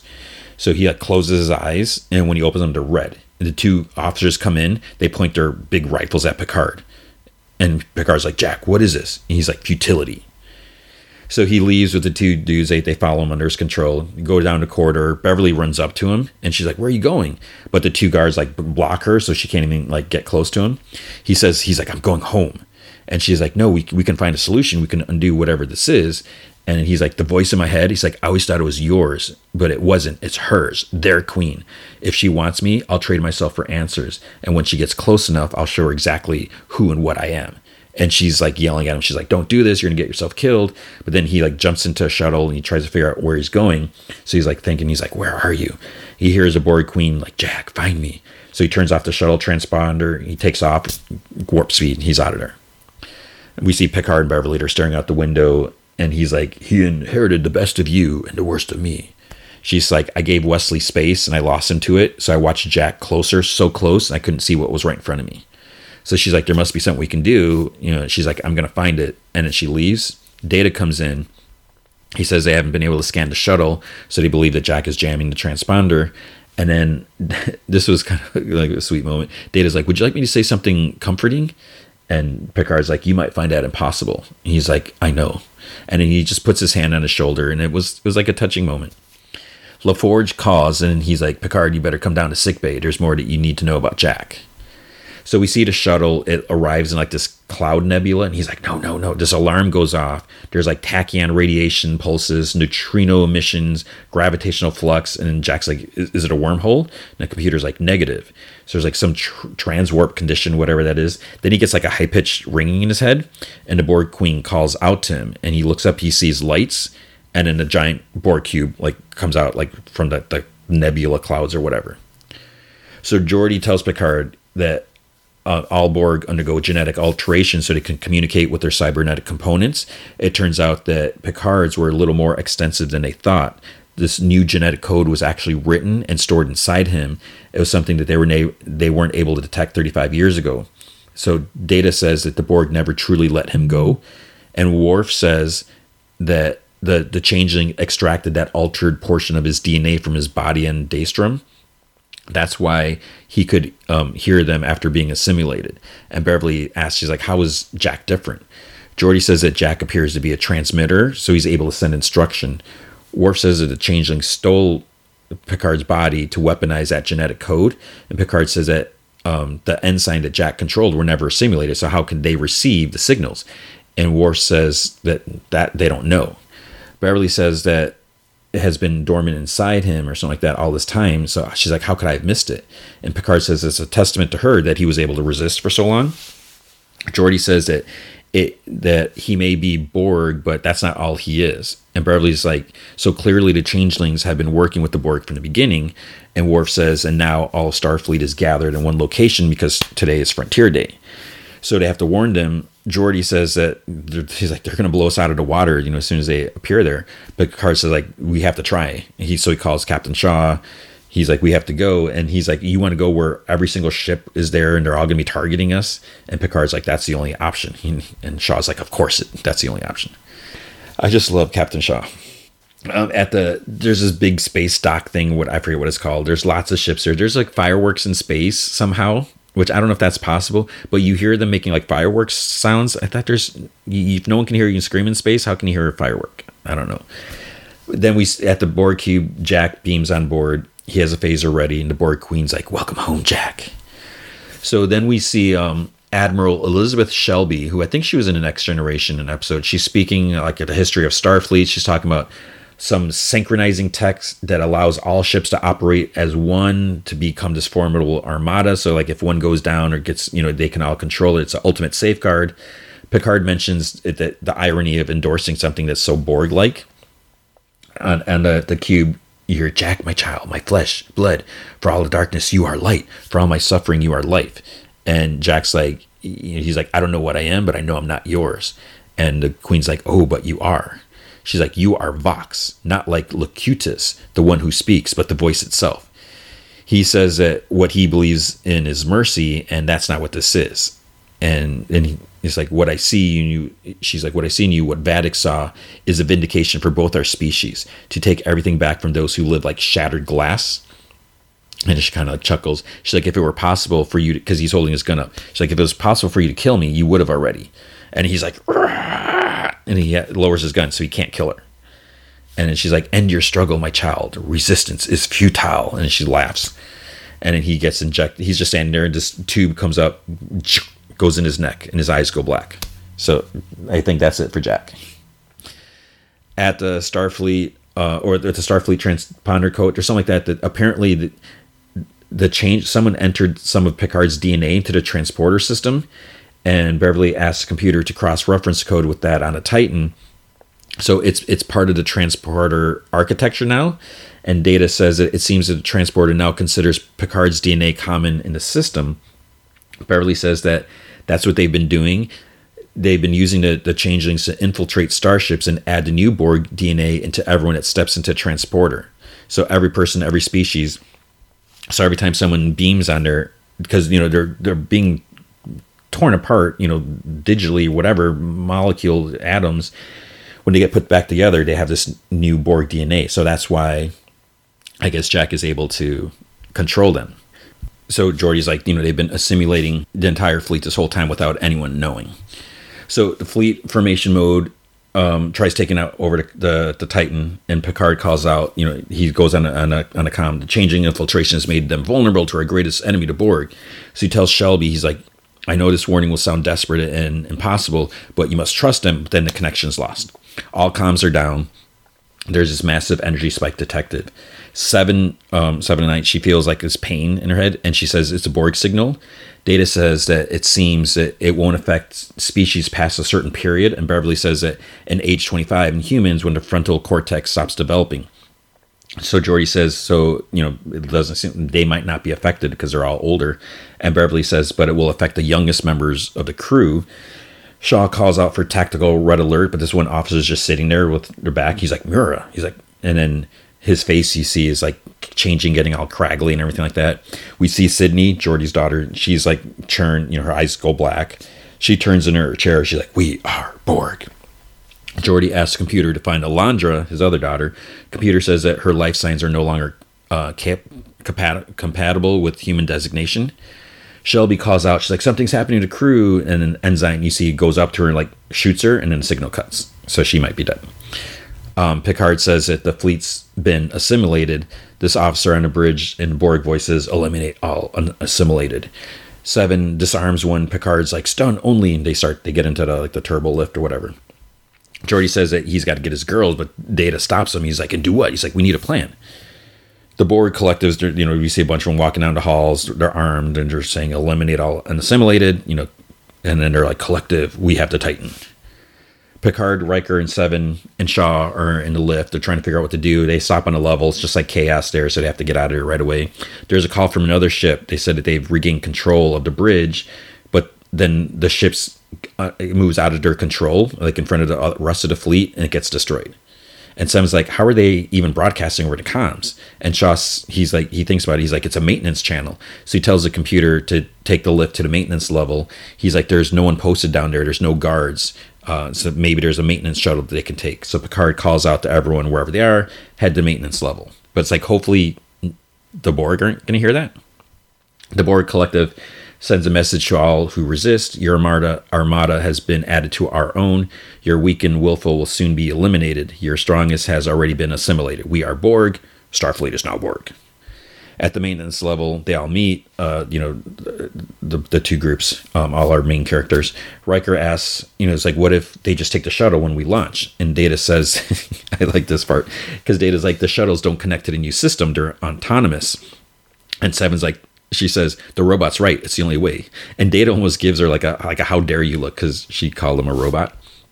Worf says that a single shuttle against the entire fleet. And Geordi's like, no, it's like, I have a better idea. And he's like, but then some Borg assimilated the crew, they start shooting at them.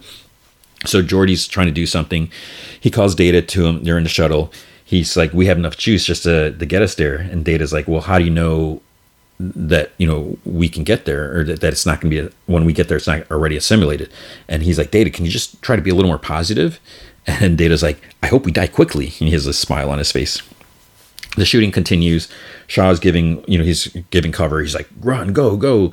And then he gets shot. And Seven like goes down to him. And then, she yells to the others to go. And Picard's like, no. He's like, we're not leaving anyone behind. And she's like, we'll find a way. So Picard goes, and she tells Raffi to go. And she's like, not a chance. And Shaw's like gurgling. He's like, no. He's like, it's not my ship anymore. He's like, it's yours. You have the con 7 of 9. So he actually acknowledged her, called her 7 of 9. Soft exhale, he's dead. So I guess we won't be getting a Captain Shaw spin-off show. The shuttle takes off, goes warp. The Borg's like, formation complete. Weapon, whatever, target, space dock. They're going to go after it, eliminate planetary defenses, and all of the ships are gathering. The shuttle arrives at the Fleet Museum. Geordi says that they need a ship, something older, analog, so something offline from the others.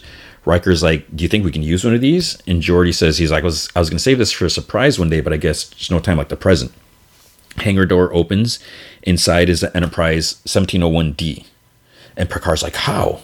Geordi says that the saucer was retrieved from whatever, when the ship was destroyed and all that. So he's been putting it back together bit by bit over the last 20 years. And Data's like, strange. She's like, seeing it makes me feel, and he gets like choked up. And I think Beverly is like, you're not the only one.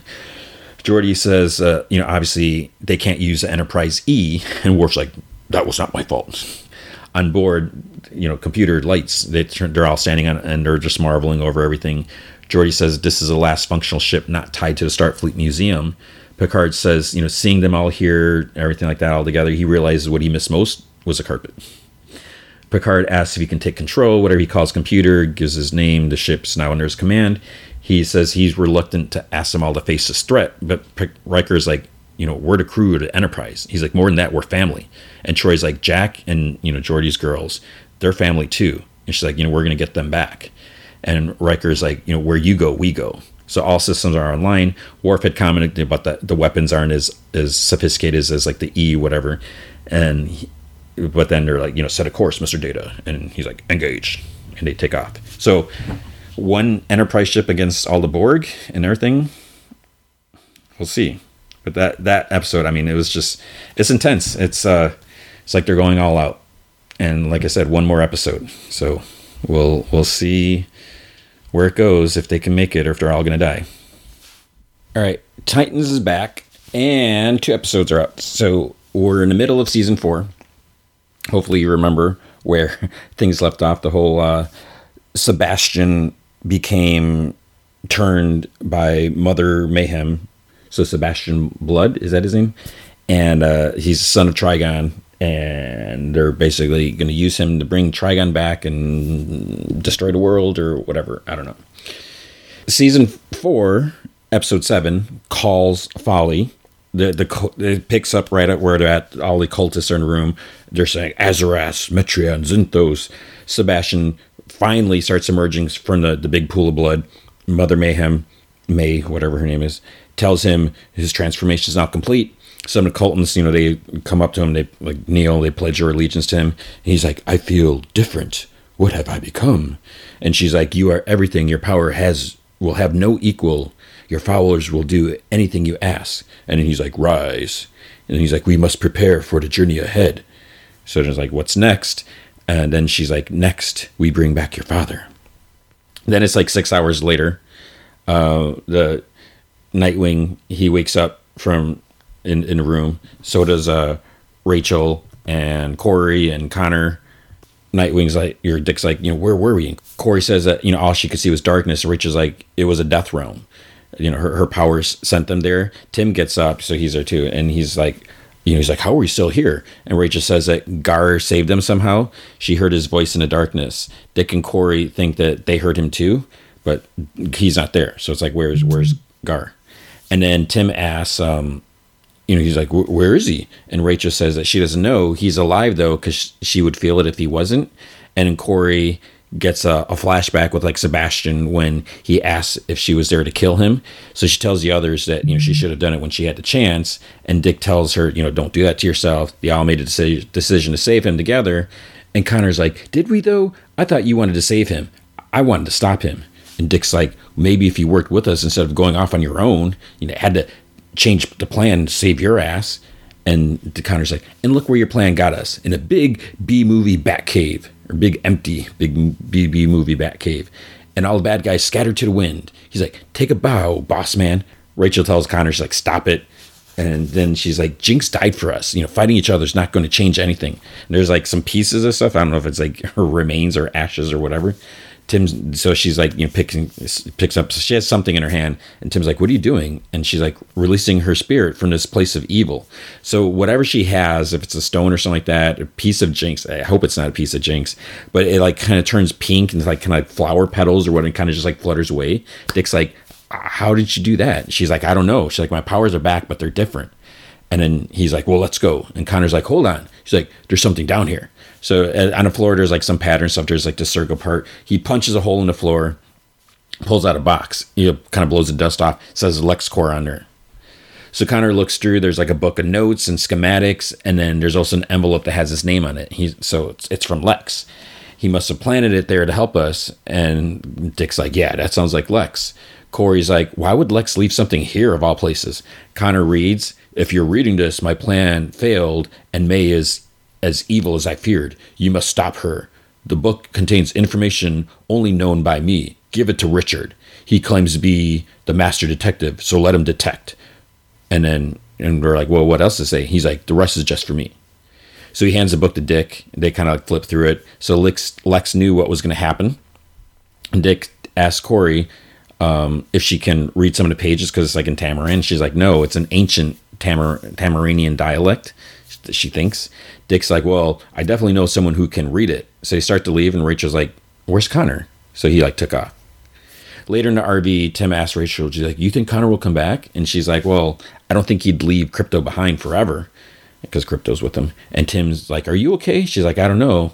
He's like, it must be good if she got her powers back. And she says that when she first lost them, she felt like there was something missing, but now they're back, but the weight is different. It's like the darkness is gone. Tim's like, well, that sounds like a good thing. She's like, yeah, sometimes I think that part of me fed off the darkness. She's like, I don't really know who I am without it. Then Tim gets a text from Bernard. He doesn't respond because he doesn't know what to say, because Bernard said he wasn't ready for combat, and he was right. So it's like, what's the big deal? And she tells him, well, at least let him know that we're okay now. He says that, they're still after Sebastian and May. They all they have is a book from a dead Lex Luthor to follow. So, how is he going to handle that? He's like, I'm not even sure how I'm handling it. Rachel says, well, you can't just ignore him forever because you think he can't handle it. He's like, oh, you're right. He's like, maybe I should respond to my mom too. And she's like, oh my God. He's like, I know. Dick and Corey go to visit his friend. Dick says that Roberta is a little eccentric, but she's an expert in extraterrestrial languages. She knows everything from Klingon to Tamaranian. Corey's like, Klingon's not a real language, right? And he's like, try telling her that. Knocks on the door. He's like, actually, don't. Door opens like automatically. Voice calls out that EMF hat, whatever, tinfoil is by the door. And Dick's like, oh, I think we're good on the hats. She's like, okay, your choice.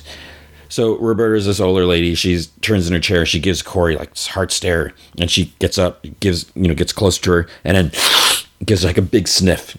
And she's like, "No scent of sulfur. Must be a myth." And she just keeps staring. So Corey finds like, "Corey Anders, it's a pleasure to meet you." And Roberta's like says something in Corey's language. She's like, "Are you really Tamaranian?" Corey holds up her hand. It glows, and her eyes turn green. And then she responds, in Tamaranian, "I'm sure as poop, not Klingon." Roberta gives out a couple laughs. She's like, "I was expecting orange light." She's like, "Why is yours blue?" And Corey's like, "Well, I guess I'm full of surprises." Dick says that they need her help reading the book. And she's like, prophecy. And he's like, "You know about that?" She's like, "The end of the world?" She's like, "Yeah, I know about it." So Corey says that she thinks the blood moon ritual has happened. And Roberta's like, so there's a whatever son of Trigon manifested in the well of blood here on our Earth. And he has a horn, and Dick's like, "What horn?" So Roberta flips through the pages. Then it's there. She's like, "The one Trigon lost in his early battles with the first Tamaranian. It's protected by his followers. Only one with Trigonic blood can use it." And Corey's like, "Use it for what?" Roberta flips pages some more. She's like, "To usher forth and welcome Trigon here on our earthly realm for his final dominion over humanity. So it's like, what is this book? I don't know if Lex wrote this book or if he found this book, but it's like it's very convenient. All the stuff's there, and that Roberta knows she can flip and find it. So she's like, basically, he's gonna eat the world. And Dick's like, and how do we stop him? She's like, you don't. And she's like, she does. To Corey, she's like, your light, when used his full powers, can end this, but it will end you as you are now. So it doesn't necessarily mean she's going to die. In the hall, Corey's asked Dick what he thinks. He just shrugs it off. He's like, another day, another prophecy. And she's like, she's a little concerned. And he's like, she's an expert in foreign languages. She's not a psychic. She's like, we're really not going to talk about it? He's like, about what? She's like, the little part about me dying to save the universe. He's like, we're going to find a horn and stop this before it goes any further. In the RV, Rachel says that if anyone with trigonic blood can get the horn, she's just as qualified as Sebastian. So they just need to get there first, right? Dick's like, theoretically, yes, but we just need to know where the horn is to do that. Corey said that Roberta translated part of the book. Seems relevant, but also makes no sense. Fire star explodes, blood portal opens, horn of power sounds. Tim's says, he's like, well, what if it's not about the words? He's like, it's called gematria, something like that. He says it's like semantic numerology. In most ancient languages, each letter has a numeric value. So Rachel's like, it's like Scrabble. He's like, no, but sure. He's like, basically, it's all over like biblical interpretations. That's how we ended up with 666 being the mark of the beast from Revelations, even though it's about someone else or Nero or something like that. So he takes the words from Tamaranian. So they assign some value to have the computer look for pattern. I don't really get this part, whatever. So Dick goes, computer does it. Then they're like, so if blood portal means temple, then they're like have this mapped in this line here. And then they kind of match it up to something like that. He's like, Lex just gave us the location of the horn, which I don't understand how the heck Lex would know what this means, even how that, whatever. So Connor walks into this like old factory. There's like laser sensors like down below. He just ignores it. Just, he stops, he looks at it, just walks through. And then some like smoke or gas pours out, but he just like pries open this door. There's a lady on the other side. It's at first I was like, who is this? It would be nice if they told us because it's been so long, but it's Mercy Graves. And she's like, you could have just knocked. And then she's like, so you found Lex's box and decided to listen to your father for once. He's like, I didn't know you'd be part of this. And she's like, is that going to be a problem? Connor's like, people died because of you. What you did to me, to Gar, you never paid for that. And she's like, would you like to kill me? Have at it. There's nothing I can do to stop you. She's like, I must say, I like the new look, because he shaved his head. She's like, your father would be pleased. And then he's like, was that your job, pleasing my father? And she's like, working for Lex Luthor was the greatest honor of my life. He was an extraordinary human being. He valued intelligence, hard work, and loyalty above all things. So she goes on about how he gave her opportunity that women or women of color never got.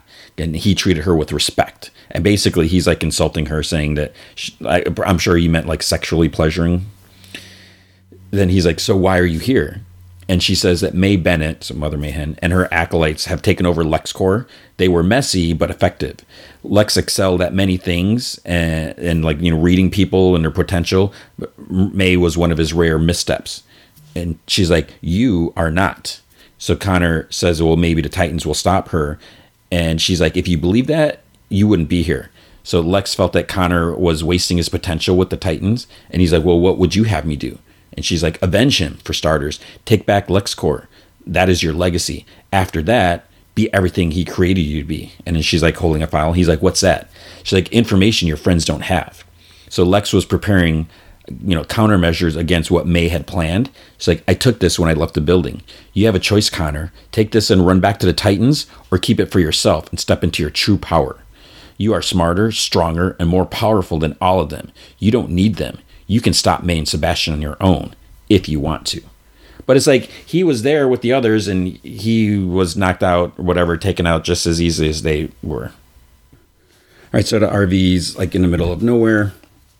Rachel wonders if, you know, she's like, shouldn't she be able to feel the horn or something like that? Because, you know, if it's in her blood and there's a connection to it.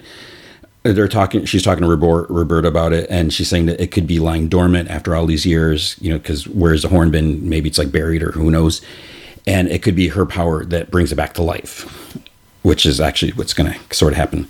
Outside, Tim thinks that the GP, they're looking around. They're like, because again, in the middle of nowhere, there's like some power lines, I think. They're on this like empty road. So Tim thinks that the GPS is like messed up. But Dick says the temple was 200 feet underground, so the horn could be too.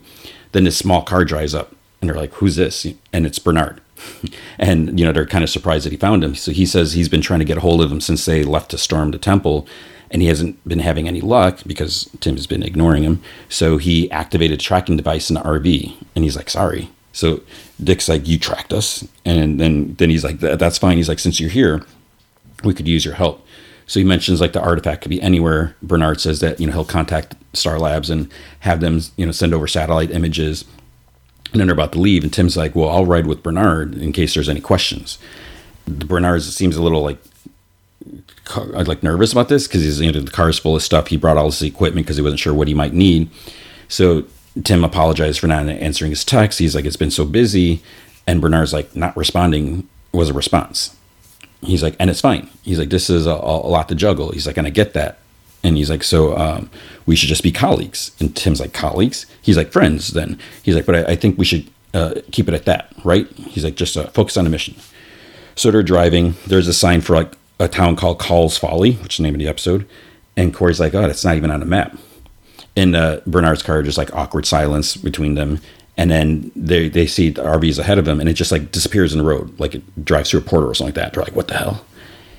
So then in the town, like there's a speaker and the Pina Colada song is playing. So they're in Call's Folly.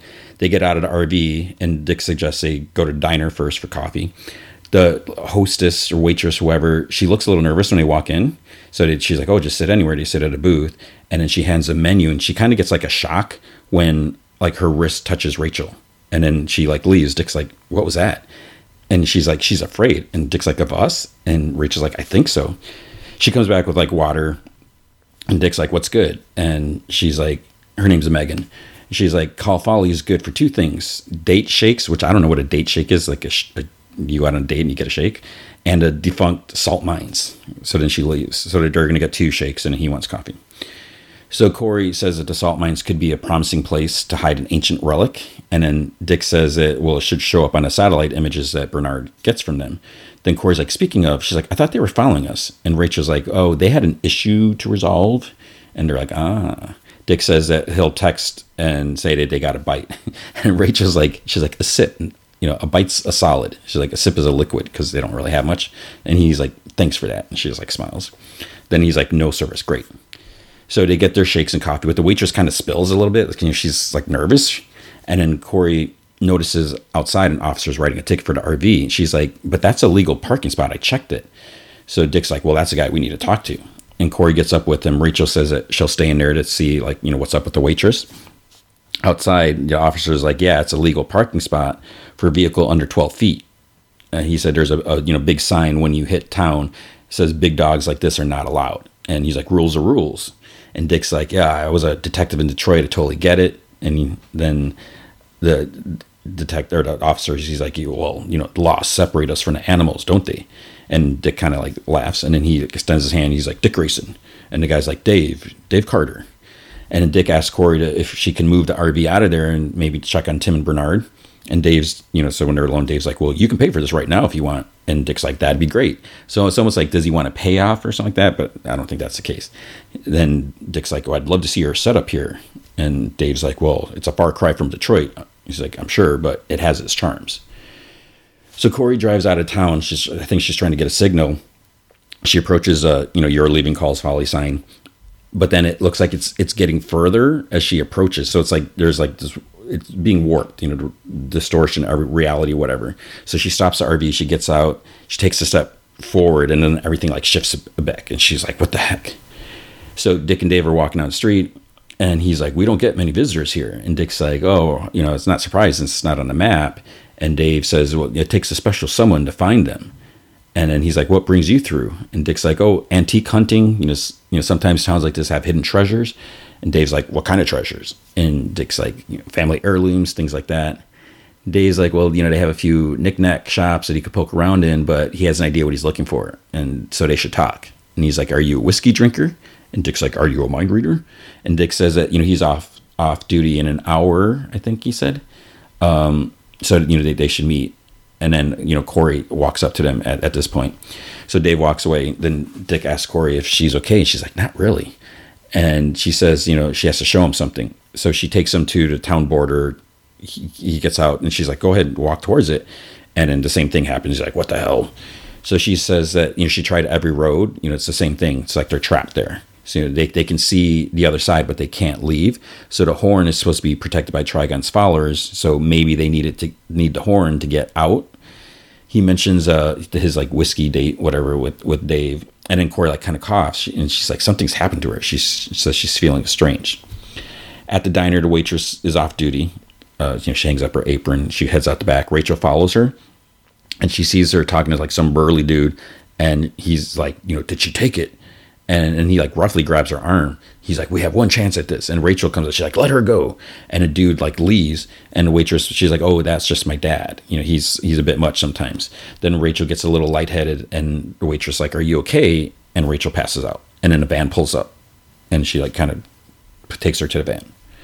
Rachel wakes up later and her hands are tied behind her back. She's like in this old room. Like there's just a cot. And the waitress orders her like not to get up, and she like with a shotgun. Rachel's like, what did you do to me? And she's like, I drugged you and your friends. And she says it's artemwood root. The prophecy says that it only works on someone with alien blood, and none of her powers work there. Her dad's with her. Her dad's like, your friend from the diner. He's like the son of Trigon. Where is he? And then Rachel's like, how would I know? She's like, I've been unconscious. And she's like, and he's not the son of Trigon. He's like, you better start telling the truth. And she says that she knows that they're scared. They should be, but not of her. They're the good guys. And Megan, she's like, we'll see. So Rachel says that they know about the prophecy, obviously. So her friend is not his son. The drug didn't work on him, did it? And then they think this over. And the waitress asks, how did they get into town then? She's like, I'm the daughter of Trigon. And Dad's like, the prophecy doesn't say anything about a daughter. And Rachel's like, well, here we are. She's like, and the man you're looking for, the son of Trigon, he's on his way and he wants the horn. She's like, look, I promise I'm here to help, but I need to know what I'm up against and I need to find my friends. So Megan's dad, his name is Jacob, he sighs and then he like tells his daughter, he's like, go on. So she says that Call's folly is magic. Jacob scoffs at that. And she's like, or curse, depending on your viewpoint. Jacob says they've been trapped there for years. The sheriff is like the keeper. He'll protect the horn to his death. And so he and the others, they've been waiting for the quote unquote chosen one. They think that his friend is it. And Rachel's like, and what will they do when they find out that he's not? And they're like, they'll kill him. So Rachel's like, okay, if you free me, help me find my friend and the horn. She's like, I promise I can get you out of this town. And she's like, please. So Jacob says to his daughter, she's like, if she's lying, we're dead. And then Megan's like, well, I don't care. She's like, I'd rather be dead than spend another day here. So she unties Rachel. Actually, I think did she untie her? Tim and Bernard, they're on the side of the road, and Tim's trying to get a signal on some device. Bernard is like on the phone saying that he needs a satellite in the area right now, because the images he has are like two hours old or something like that. So then later they go to a motel. Tim says it doesn't feel right to just stop looking, but Bernard says that there's nothing more they can do tonight. So they go in, they get 2 rooms, and the clerk's like, because she's like, are you here business or pleasure? And they're like, does it matter? So they ask for 2 rooms, and he's like, well, I think I can get you one with the adjoining, rooms. And they're like, that'd be great. So in the rooms, they're both restless. And then finally Tim gets up, he like unlocks the door on his side, and Bernard hears a click. And then, they're kind of waiting. And then Bernard clicks his side too. So Tim gets excited and everything like that, checks his hair. And then he opens the door. He's like, I don't want to be just friends. And Bernard's like, me neither. And then smooch. So Dick is walking at night, goes to the sheriff's station. Streets are empty. There's like no one out. He goes in, he calls out. He's like, hello? There's no one there. He goes in the back. He starts looking around. And then sheriff calls out from the front. And he's got 2 deputies with him. And he's like, oh, you made yourself at home. And Dick's like, well, the door was open. And then the sheriff's like, well, the cabinet wasn't. But it's like, I don't know if he actually opened the cabinet, but maybe he did. And Dick's like, just give me the horn and I'll leave. And Dave's like, nah, not going to work that way. And so they get in a fight. Tim gets tased, keeps fighting. He gets hit with a baton, like in the side. He gets tased again. So it's pretty sucky fighting. He's only fighting 3 people. It's like Nightwing has definitely fought more than 3. So he's down. They get him up. They take him outside. And like the whole town's there. They're like waiting. Dick kind of sees them, and then he like passes out, and it's like to be continued, which was weird. So that was episode 7. Season 4, episode 8. Dick and Carol and Ted and Corey. It starts with this big mansion. There's like speaker playing music.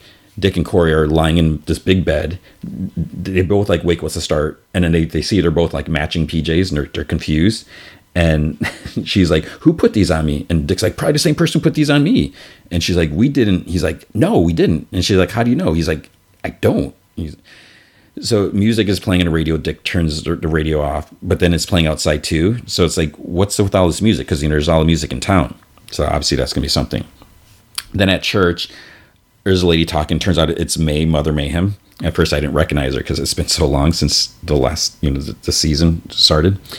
She talks about them guarding the horn, waiting for her and her son, patiently all these years. Then she brings out Sebastian. The crowd stands and they applaud or cheering. So he speaks. He says his whole life he always wanted family, someone to protect him from the world, from himself. He never felt as though he belonged until he came here. So he finally knows who he's supposed to be. So May says that it's time. She takes off his coat. He goes to this like thing, like days, whatever. There's like a bowl there. It's like full of like molten liquid. He like reaches in. It's like kind of burning and everything like that. He reaches to like middle of his forearm, and then he pulls out the horn. It's like hot and everything like that. More applause. Mother Mayhem mentions the girl who came to town claiming to be Trigon's daughter. They're like, she's a heretic. So the mother says that she could cause problems. And she's like, does anyone have a solution? And they're like, kill the heretic, kill the heretic. So then, and the sheriff's there, and the waitress, Megan, and her dad, Jacob. And then outside, there's like a lot, sheriff looks up. He's like, oh, hey, birds. There's a bunch of birds flying around, which we've seen that before. So then Megan, the waitress, goes to bring food to Rachel, and she's gone. So it's like, where'd she go? What happened? At the big house, Dick and Corey, they head into the kitchen, and he looks in the fridge. There's half a quart of milk. There's leftovers, like Swedish meatballs. And they see that there's pictures of them, and the coffee starts on a timer, making like 2 cups. Because Corey's like, well, apparently we live here. And Dick looks at the pictures. He's like, oh, someone must have airbrushed them in. And they're like, why? Phone rings. Dick answers it. And some guy's like, Teddy, can you cover my shift tomorrow? He's like, I need some Janet time. And Teddy is what the sheriff called him after they beat him down. I forget what he said.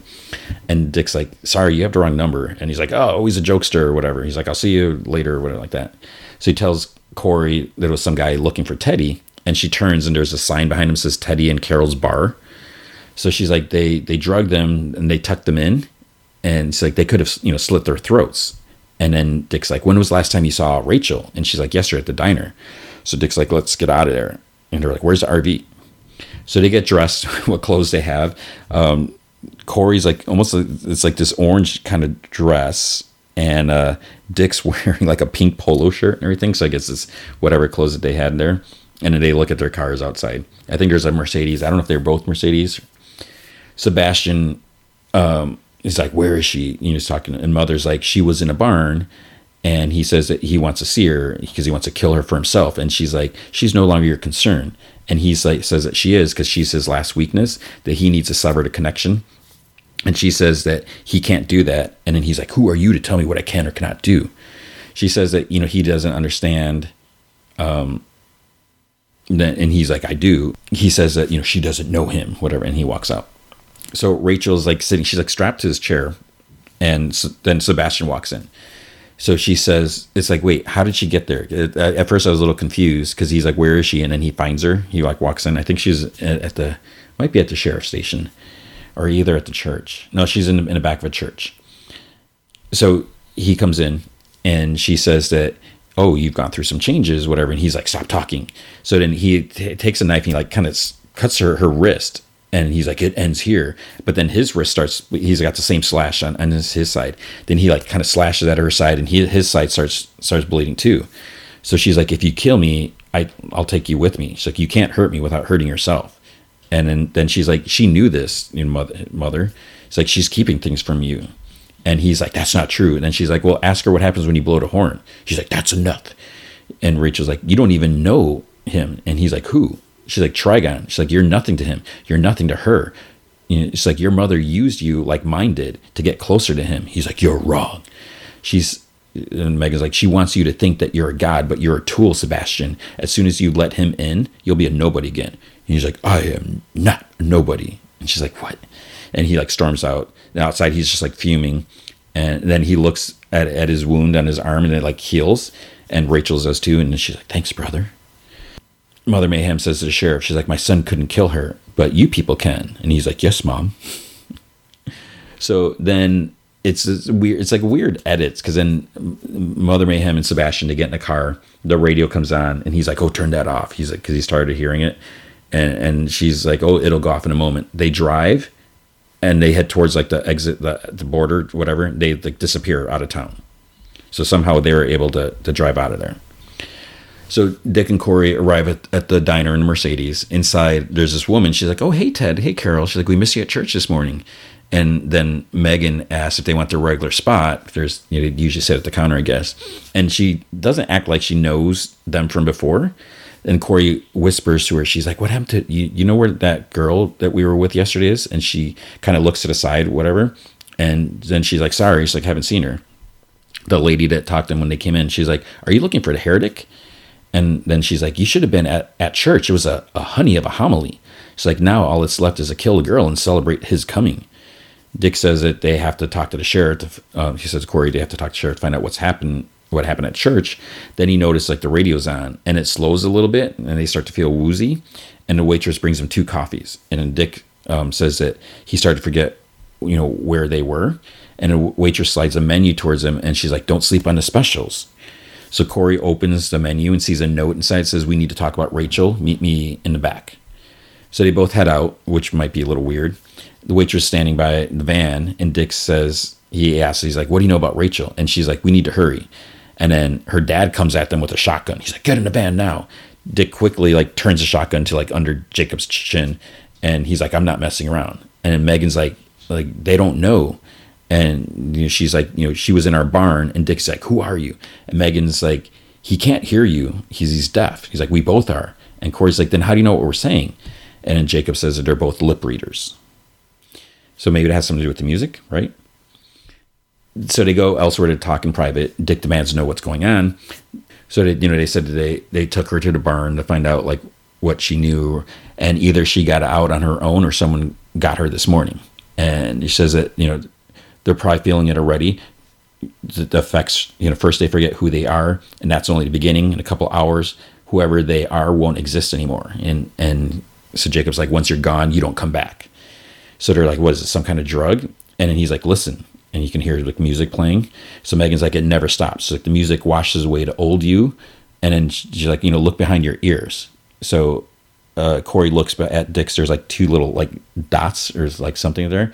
So Jacob's like, they install a receiver that swims right to your hippocampus. And he's like, being deaf is their little secret. So Megan lost her hearing in a swimming accident when she was 10. Jacob's was self-induced because he said he didn't want to forget his life and his children. But it's like he only has 1 kid. So they destroyed everything else. The whole town, they burned it to the ground. They turned into an interdimensional bank vault for the horn. And he's like, at least that's over. They got the horn this morning. They left town about an hour ago. And Corey's like, if they blow that thing and I'm not there. Dick's like, we will be. He's like, we'll find rate. Then he gets dizzy again. Jacob says that a cooking syringe and a bottle of gin makes the music stop. And Dick's like, well, get earplugs. And he's like, that won't work. He's like, nothing works. Like candle wax and tinfoil. So Bernard comes into the hotel room and with coffee. Tim's sleeping. He says they need to go. He finally located Starfire's spectral signature, because even when she sleeps, she gives off a geomagnetic pulse. So it's a couple miles up the road. There's a little town, some old mining town, burned down like 10 years ago. So they drive to this radio station, and Bernard says that the fire must not have reached it. He's like scanning his device. He's still reading traces of Corey. Tim like knocks on the door, like nothing. So they go inside. And Bernard says that, he looks at the equipment. He's like, oh, this could reach listeners like 100 miles away, And then Tim points out that there's some muffled music playing in the distance.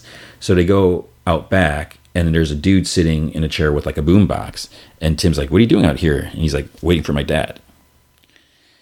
So at the big house, Dick shows Corey a couple recorders. They're like bright colors, and he says it was all he could find. So she's not real impressed. He says that Bruce trained him for brainwashing thing in case he and Constantine had a row.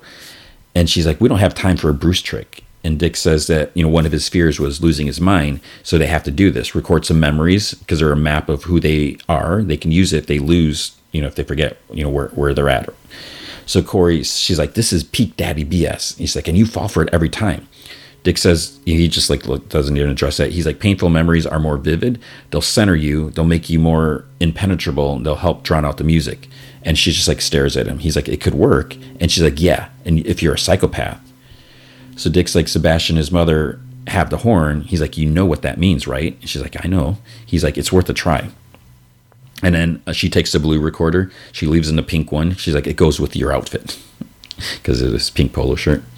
So they go separately. They record. Dick talks about when he was 13, his parents, and his life changed. She's talked about her grandfather dying and stuff in Tamaran. And then they talk about her time on Gotham, Hank dying. She mentions when she thought Dick was dead and everything like that. In a bit, Dick comes down and Corey's vacuuming the drapes or something like that. He's like, what are you doing? And she's like, they really should be steamed. And she's like, I'll call a service tomorrow. And he's like, we really should get to Rachel. And she's like, who's Rachel? So Corey's gone. The guy outside the radio station, his name is William. He says that he was away at camp when the fire started and the radio station's all that survived. He comes out there every day. He says it may sound crazy, but he can feel his dad and his sister out there. So it's Jacob and Megan, right? Because Jacob said he had kids. Inside Bernard's, he looks at the equipment. He's like, he doesn't get it. The reading on Starfire went dead. And that's because she lost who she was. So he wants to go back to the lab, but he wants to stay. And he says his mom used to have feelings that she called sundogs, which I don't understand that. Tim's like, I'm not leaving. He's like, my friends are still out there. And he's like, William has a feeling, they should trust it. Bernard wants data. He says that he doesn't trust William's feelings. So he's going to go back to the motel because the Wi-Fi is better there. And Tim's like, well, there's no reception. He's like, how am I going to get out of here? And Bernard's like, well, maybe a sundog Uber will arrive. So he's kind of a jerk about it. And then Dick talks to Corey or Carol. He tells her that she needs to listen to this. He plays a recording. He's like, sound familiar? It's like her recording. And then she's like, Ted, I think we should have turkey burgers for dinner. And he's like, my name's not Ted and you're not Carol. Then she's like, did I do something wrong? And then he looks at her, he's like, no, it was me. He's like, I fudged up. And then out the window, he sees a bunch of birds flying outside. He's like, I gotta go. And she's like, oh, please don't leave me. He's like, I would never leave you. So there's something up with the birds from before. Because they had gathered when Mother Mayhem did something. So they drive to the church, and she's with him.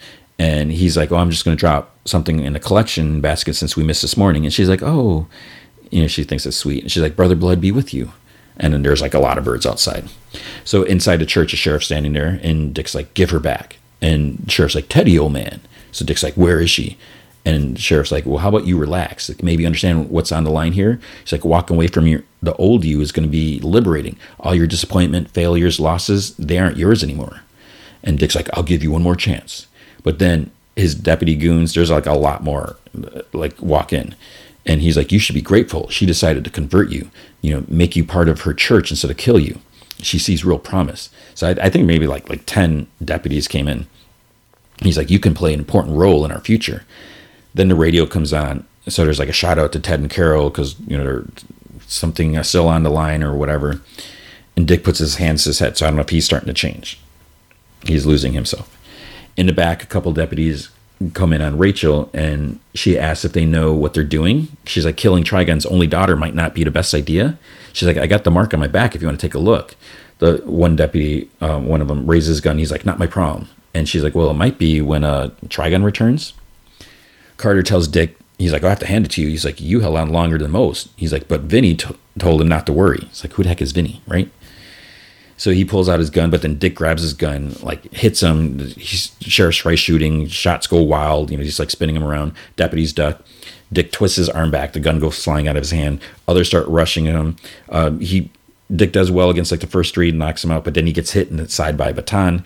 Two grab his arms, and he headbutts the guy in front of him. One comes from behind him, puts a baton around his throat. In the back, second officer says, he's like, oh, just get it over with. And the first one's like, but she's got the mark of Trigon.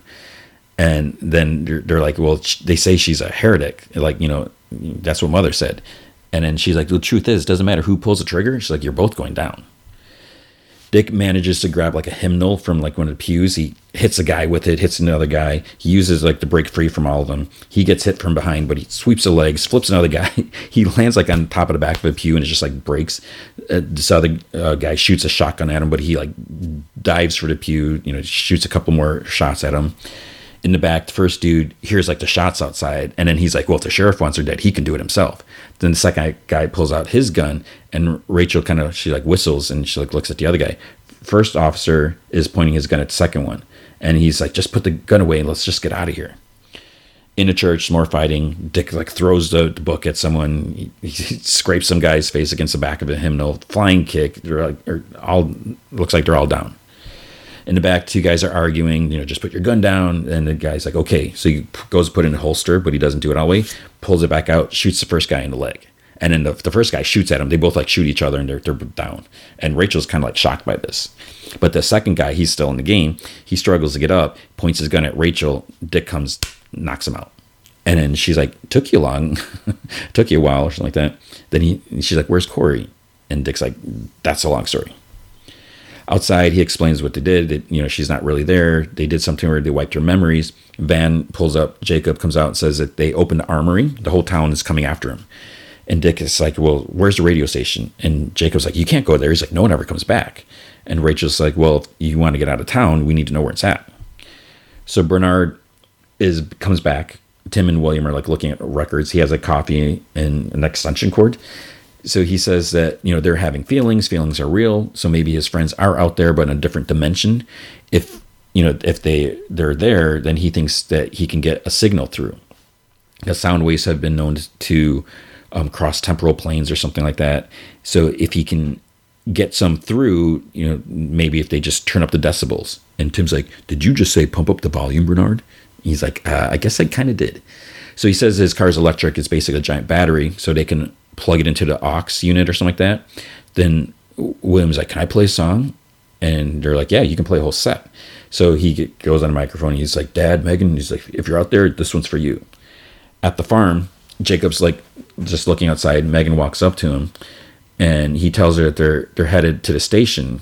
And she's like, did you tell him that's not a good idea? But then he starts singing. She's like, what, we're singing now? And then she knows the song too. So he's like singing even though he can't hear it. But then she's like kind of saying the words, saying the lines. And Jacob's like, I can hear it in my head. He's like, William's out there. She's like, that's impossible. So Dick, Corey, and Rachel, they get to the radio station. And Corey's like, we're not supposed to be here. And he's like, well, it'll just be a minute. And the music almost gets to him. But then Rachel's like Dick. So he comes back to his senses. So Corey's just sitting in the front seat. And she sees the two recorders. And then she grabs one, but she grabs the pink one, which was actually Dick's. Inside the station, Dick's like, it looks like someone lives here. So Dick's recording's talking about Corey after they hooked up, and because they didn't really talk about what happened. He's like, after she walked out, he's like, I should have just said how I felt, it was so close, but instead I just let her walk away. Dick says he thinks that Corey or Carol is right, that they shouldn't be there. He says Carol. So he's like starting to change. Then a couple guys come out and they attack Ted, and he goes down because now if he's Ted, he's not going to fight like Dick. Rachel, she grabs something and throws it at one of them. And then, Ted, quote unquote, Ted looks at her and she's like, I'm Rachel from Detroit. He gets some flashbacks. We see like stuff from like season 1, everything like that. And then he's like, Dick's back, takes the two guys out. He goes like grabs like a fire crowbar axe thing, opens the doors like nailed shut. There's this dude who's kind of like strapped to this like, it's not really a table, but it's like something. He's like hooked up to radios. There's like all these tubes and everything like that. He looks like almost like he's mummified, but he's not. He's still alive. Rachel's she's like, I think these tubes are filled with blood. And then Dick starts smashing them. So where Bernard, Tim, and William, because they're in a radio station too, but they must be in a different dimension, I guess, because it starts like sparking in there. So Dick tells the guy, he's like, turn it off. And he breaks some more, pulls some tubes, smashes stuff. And the guy's just like kind of standing there in a daze. So this guy's actually Vinny. And then he's smashing at the control center. Rachel's like, Dick, stop. It's over. So then Vinny's like, it's too late. The horn is gone. And soon he will come and he like groans, and then he either passes out or dies. So I don't know what happened. And Dick's like, let's get out of there. They just like leave him there. He's like, whatever. So then there's a power surge at the other station, and they're like, let's get out of here. So the sky's all shimmery outside, and then the shimmer's force field starts to recede, and then William sees Jacob. He's like, Dad? And Megan's there. They hug. And he's like, I knew you were here. And then Jacob's like, it's over. And Rachel walks out of the station. She sees Tim and Bernard. And Tim's like, where's Dick and Corey? So Dick, I don't know if he's still on the other side. It's like, wait, what's going on? He goes up to the car, and Corey's not there. But then the sheriff comes up to him with a shotgun. And he's like, it could have been so beautiful. But then Corey pops out of somewhere, like off camera. Somehow the sheriff doesn't see her come up, which I don't understand how that's possible. And she just like knocks him out. And then she's like, Dick Grayson? And he's like, Corey Anders? And she's like, what happened? Dick's like, I thought I lost you. And then the others walk up. So she's like, I used your recorder trick. And Dick's like, painful memories works every time. And she's like, it wasn't the painful ones. Because it must have been him talking about how he feels about her that Dick took her out of it, brought her back. So then Tim calls out, he's like, oh, welcome back to reality. And Dick's like, how'd you find us? And Bernard said that Tim had a sundog. And Corey's like, what's that? And Tim's like, it's just a hunch. And then Dick's like, instinct, Robin instincts. So Rachel's like, can we get out of here? We have a horn to catch. And Dick asks if they've heard from the others. And Tim said that they've heard nothing from Gar or Connor. So then they just like kind of wave to Jacob, Megan, William. They don't even say anything to him. And they just like head out. Then Tim jokes as they're walking. He's like, you look good in pink. Then the last scene is in Metropolis. Sebastian, I'm pretty sure it was Sebastian. I was like, wait, is this Sebastian? Because I'm not familiar with what he looks like. He's like having tea. Waitress comes up with a whiskey. She's like, oh, a friend sent this over. He looks behind his shoulder. Connor's there like wearing a suit. And then he walks over with his own drink and he sits. And Sebastian's like, what are we toasting? Connor raises his glass. He's like, to the future. So whatever Lex's other plans for Connor, Connor's obviously doing his own thing. And it's so stupid how Connor is so corrupted by Lex somehow. And it's just, I don't understand it, but that's how it goes. So I don't know if Connor got LexCorp back, but he's wearing a suit and he's going to team up with Sebastian. So we'll see. So that was the end of the episode. All right, and now the movie feature is Renfield. So this movie, this was a lot of fun. When I first heard about this, it feels like it came out of nowhere for me, and sometimes I don't know how this happens, because I do check the news every week, report on it, but every once in a while I don't know when this first was in the development, but then it's like Nicolas Cage playing Dracula, and I'm just like, what? And so, and then the other thing, as I watched the movie, here's how like oblivious I am to some things. I didn't even realize Robert Kirkman like did the story. He like pitched the story, and then someone else I think did the screenplay. But I was like, how do I not know this? And that's pretty bad. So the premise of the movie, it's basically it's Dracula, and it's really interesting when you think about, because this is from Universal, and I feel like Universal is kind of, I can only imagine what the execs are thinking, because you're trying to build franchises out of everything, because you need to keep the stockholders happy and be profitable and all that. And just when did we see The Mummy? Tom Cruise is The Mummy. They were supposed to do that whole dark, what was it? Dark universe? No, dark. Was it Dark Universe? I can't even. I'm trying to black it out. But we were supposed to have this big monster like cinematic universe with Tom Cruise, as The Mummy or whatever he was in that. And then Russell Crowe was supposed to be Dr. Jekyll and Mr. Hyde. We saw him in The Mummy, and it didn't do well. The Mummy was. I talked about it in one of the secret podcast episodes. I forget which one it is, but it was that was something, and that was a movie I didn't see when it first came out, because just word was that it was not good. So I don't know what it is with this Tom Cruise guy. So then I'm sure Universal's like, oh crap, what are we gonna do? And we saw The Invisible Man. Was that through Universal?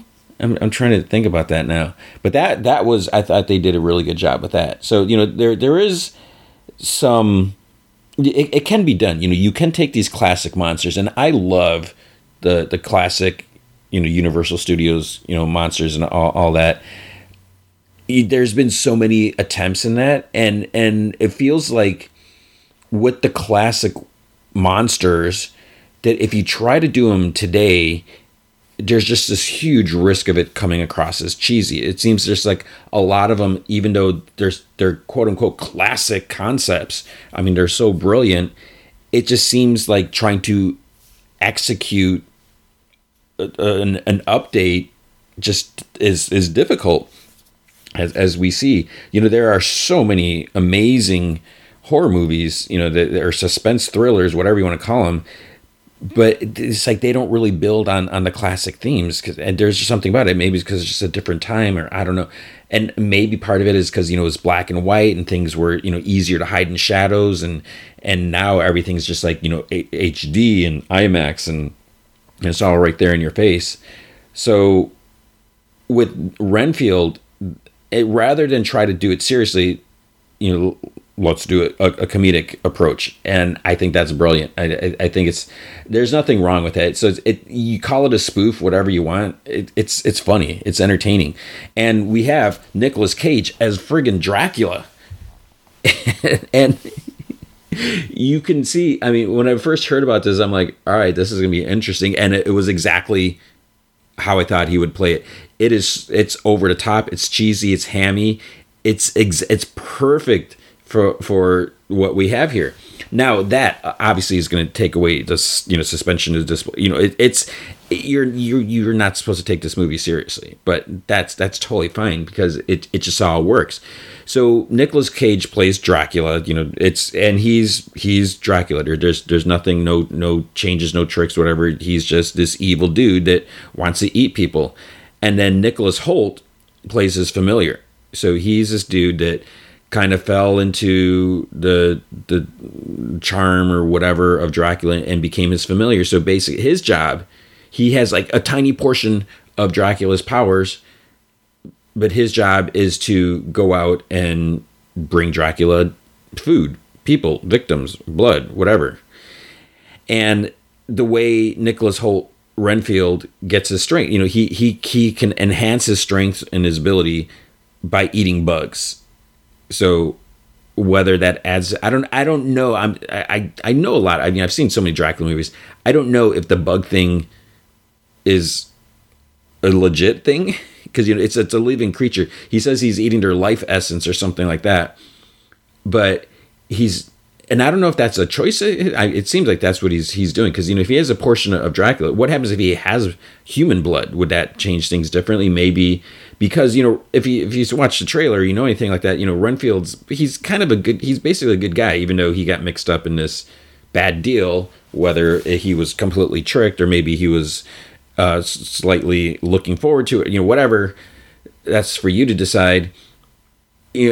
So I wasn't really clear if he can only have bugs or if that's the key, because like if he has human blood, because I don't know how the vampire stuff works. He has a portion of Dracula's strength, so there's part of it in there, or powers or whatever. So he eats bugs and he gets amped up. Now the idea is he's like, I don't really want to do this because he's not a bad guy, and we see him in a support group, and like for like abusive relationships and that.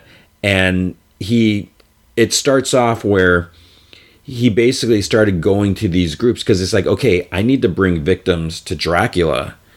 So maybe if I go to the support group for abusive relationships, I can sit back and listen.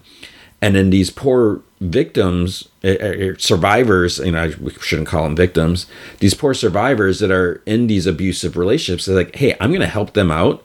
I'm going to take the dirtbag, whatever, abusive a-holes that are tormenting, ruining their lives. I'm going to feed them to Dracula.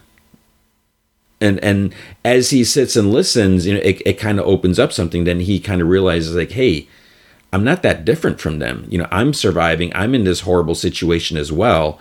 I'm at his mercy and his abuse and whatever. And I can't get out because, he's trapped, and he feels hooked. There's a connection, so he can't just walk away because and that's how it is in a lot of cases where you're kind of stuck where you're at for whatever reason, and he wants to be a good guy. Now mixed in with this, we have a side story that kind of crosses over with Renfield.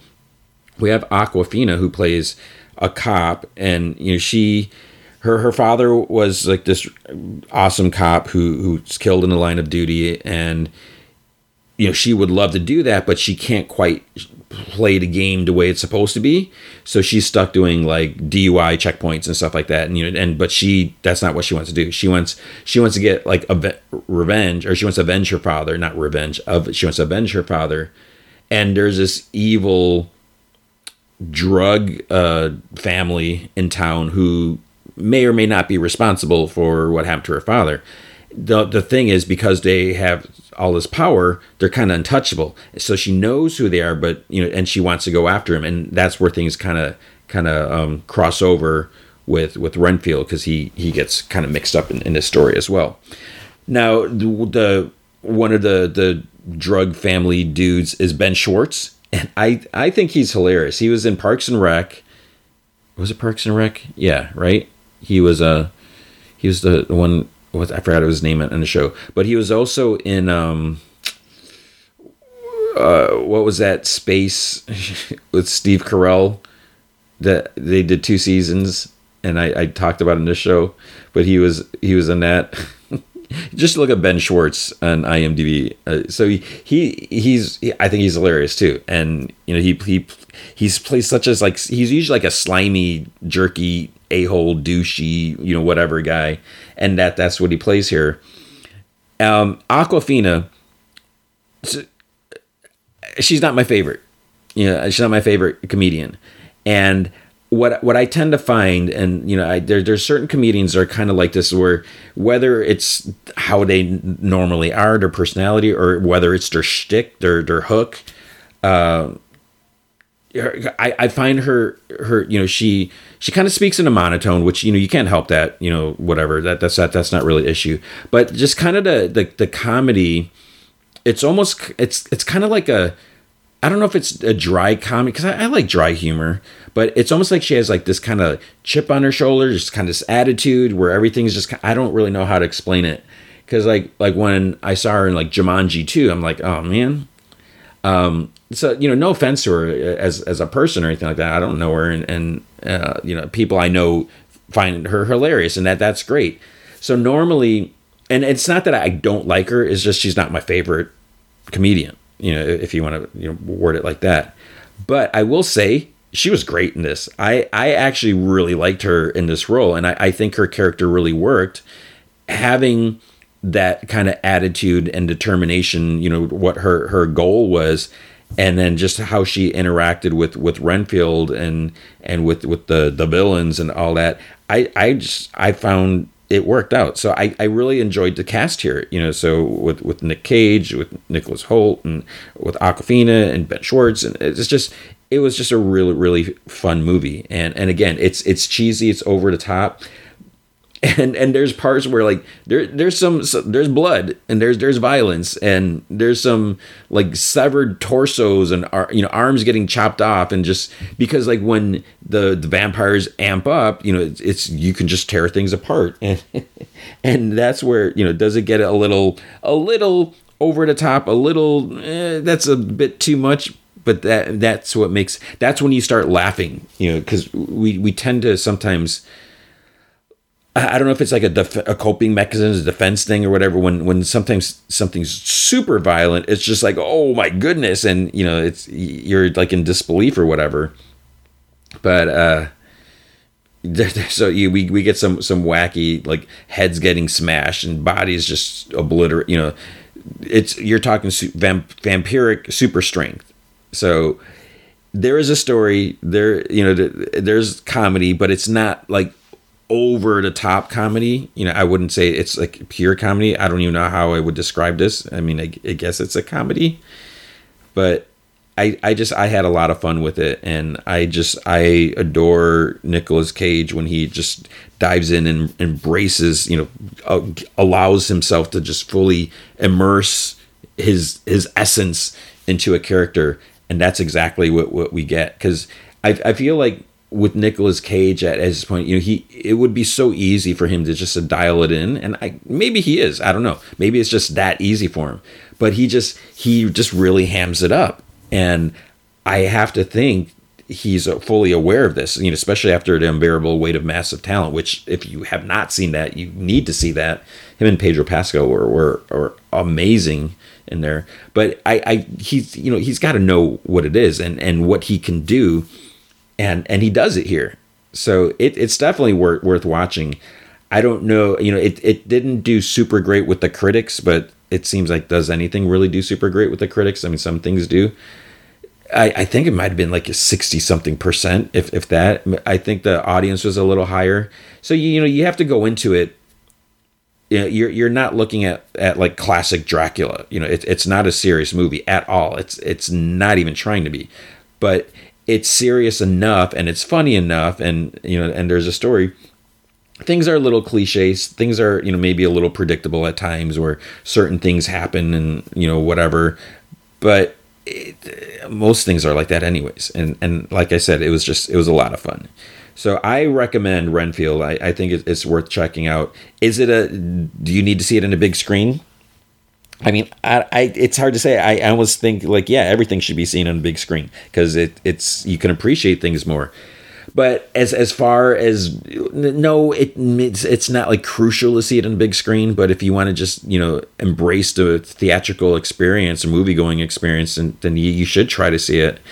And also, it's important to support these movies because this isn't a franchise. It's not a sequel, is it? Well, it's or whatever. It's not. I wouldn't even want to call it a reboot or something because it's not even trying to be like. It doesn't even have Dracula in the title, So it's not trying to what's the word I'm looking for? We're not trying to leech off the name of Dracula, even though it's 100% Dracula.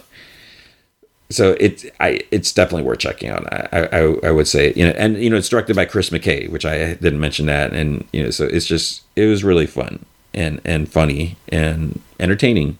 So that was Renfield. You should see that. And I didn't think I'd be able to talk about it for like almost 15 minutes. I was just saying, yeah, it was good. It's funny and gruesome and funny. It's all that and more. So you should check that out. But also what I guess I should say is thanks for checking out the podcast this week and every week and whatever. So that is going to be it for this week. So big thanks to Dave McPhail and Andrew Loken because they are big supporters of the show. You can be a supporter by going to patreon.com/gmanfromheck. Any amount you can commit to will be awesome. If you commit at the Rick Jones tier or higher, you get access to the Secret Podcast from Heck, which is an additional 30 minutes of podcast entertainment every single week. Last week, I talked about Stephen King's The Mist from 2007. It was Thomas Jane. I had never seen it before. Strangely, somehow, I never saw it. So you can hear all about that. And this week, I'm probably going to go back to Fantastic Four, John Byrne's Fantastic Four. I can't get away from it. And I'm trying to think what the next issue is. I think it was something cool. So yeah, so you can check that out. And sometimes I talk about other comic book topics and so forth. But if you can't commit to a monthly commitment, you can also help out by going to coffee.com/jmanfromheck, and you can buy me a virtual cup of coffee or two. And that is ko-fi.com/jmanfromheck. So what about next week? What am I seeing this week that you're going to hear about next week is going to be Evil Dead Rise. I guess you could say I'm super looking forward to this. I'm a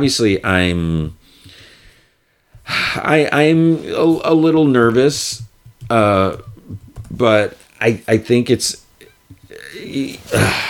yeah. I mean, I absolutely adore the Evil Dead movies. I love Sam Raimi. I love Bruce Campbell. So now we're back with Evil Dead, but it's an Evil Dead without Bruce Campbell, which we had the other Evil Dead movie, and I did like that. It took me. I couldn't bring myself to watch it when it first came out. And, this is probably stuff I should talk about next week. But I enjoyed that. And this one, It's directed by someone else. It's directed by Lee Cronin, who did this. What was that movie he did? Something with a hole in it, hole in the ground, I think. And that was a good and freaky movie. So I think that's a good thing. The trailer looks interesting. It looks like maybe it's. I don't know if there's gonna be comedy. I've only watched the first trailer teaser. I think it was a trailer. I don't know how much comedy there's going to be in there, because it almost seems like it's kind of natural that you put it in there. So we'll see. I'm looking forward to it. I want to love the movie, but I have high hopes or standards or whatever. So we'll see how that goes. And then other things. I'm trying to think what else. I do this every week where I'm trying to think of if anything. I feel like something. I always feel like there's a new show starting. But yeah, we'll see. Whatever. So that's gonna be it for this week. I'm just sitting here talking to myself now. I don't even know if you're still listening. You're probably like, okay, I'm out. Bye. It's over. So thanks for listening. If you're still listening, just take care of yourself. Do some fun things. But importantly, you can help. You can make a difference. Just remember, be good to each other.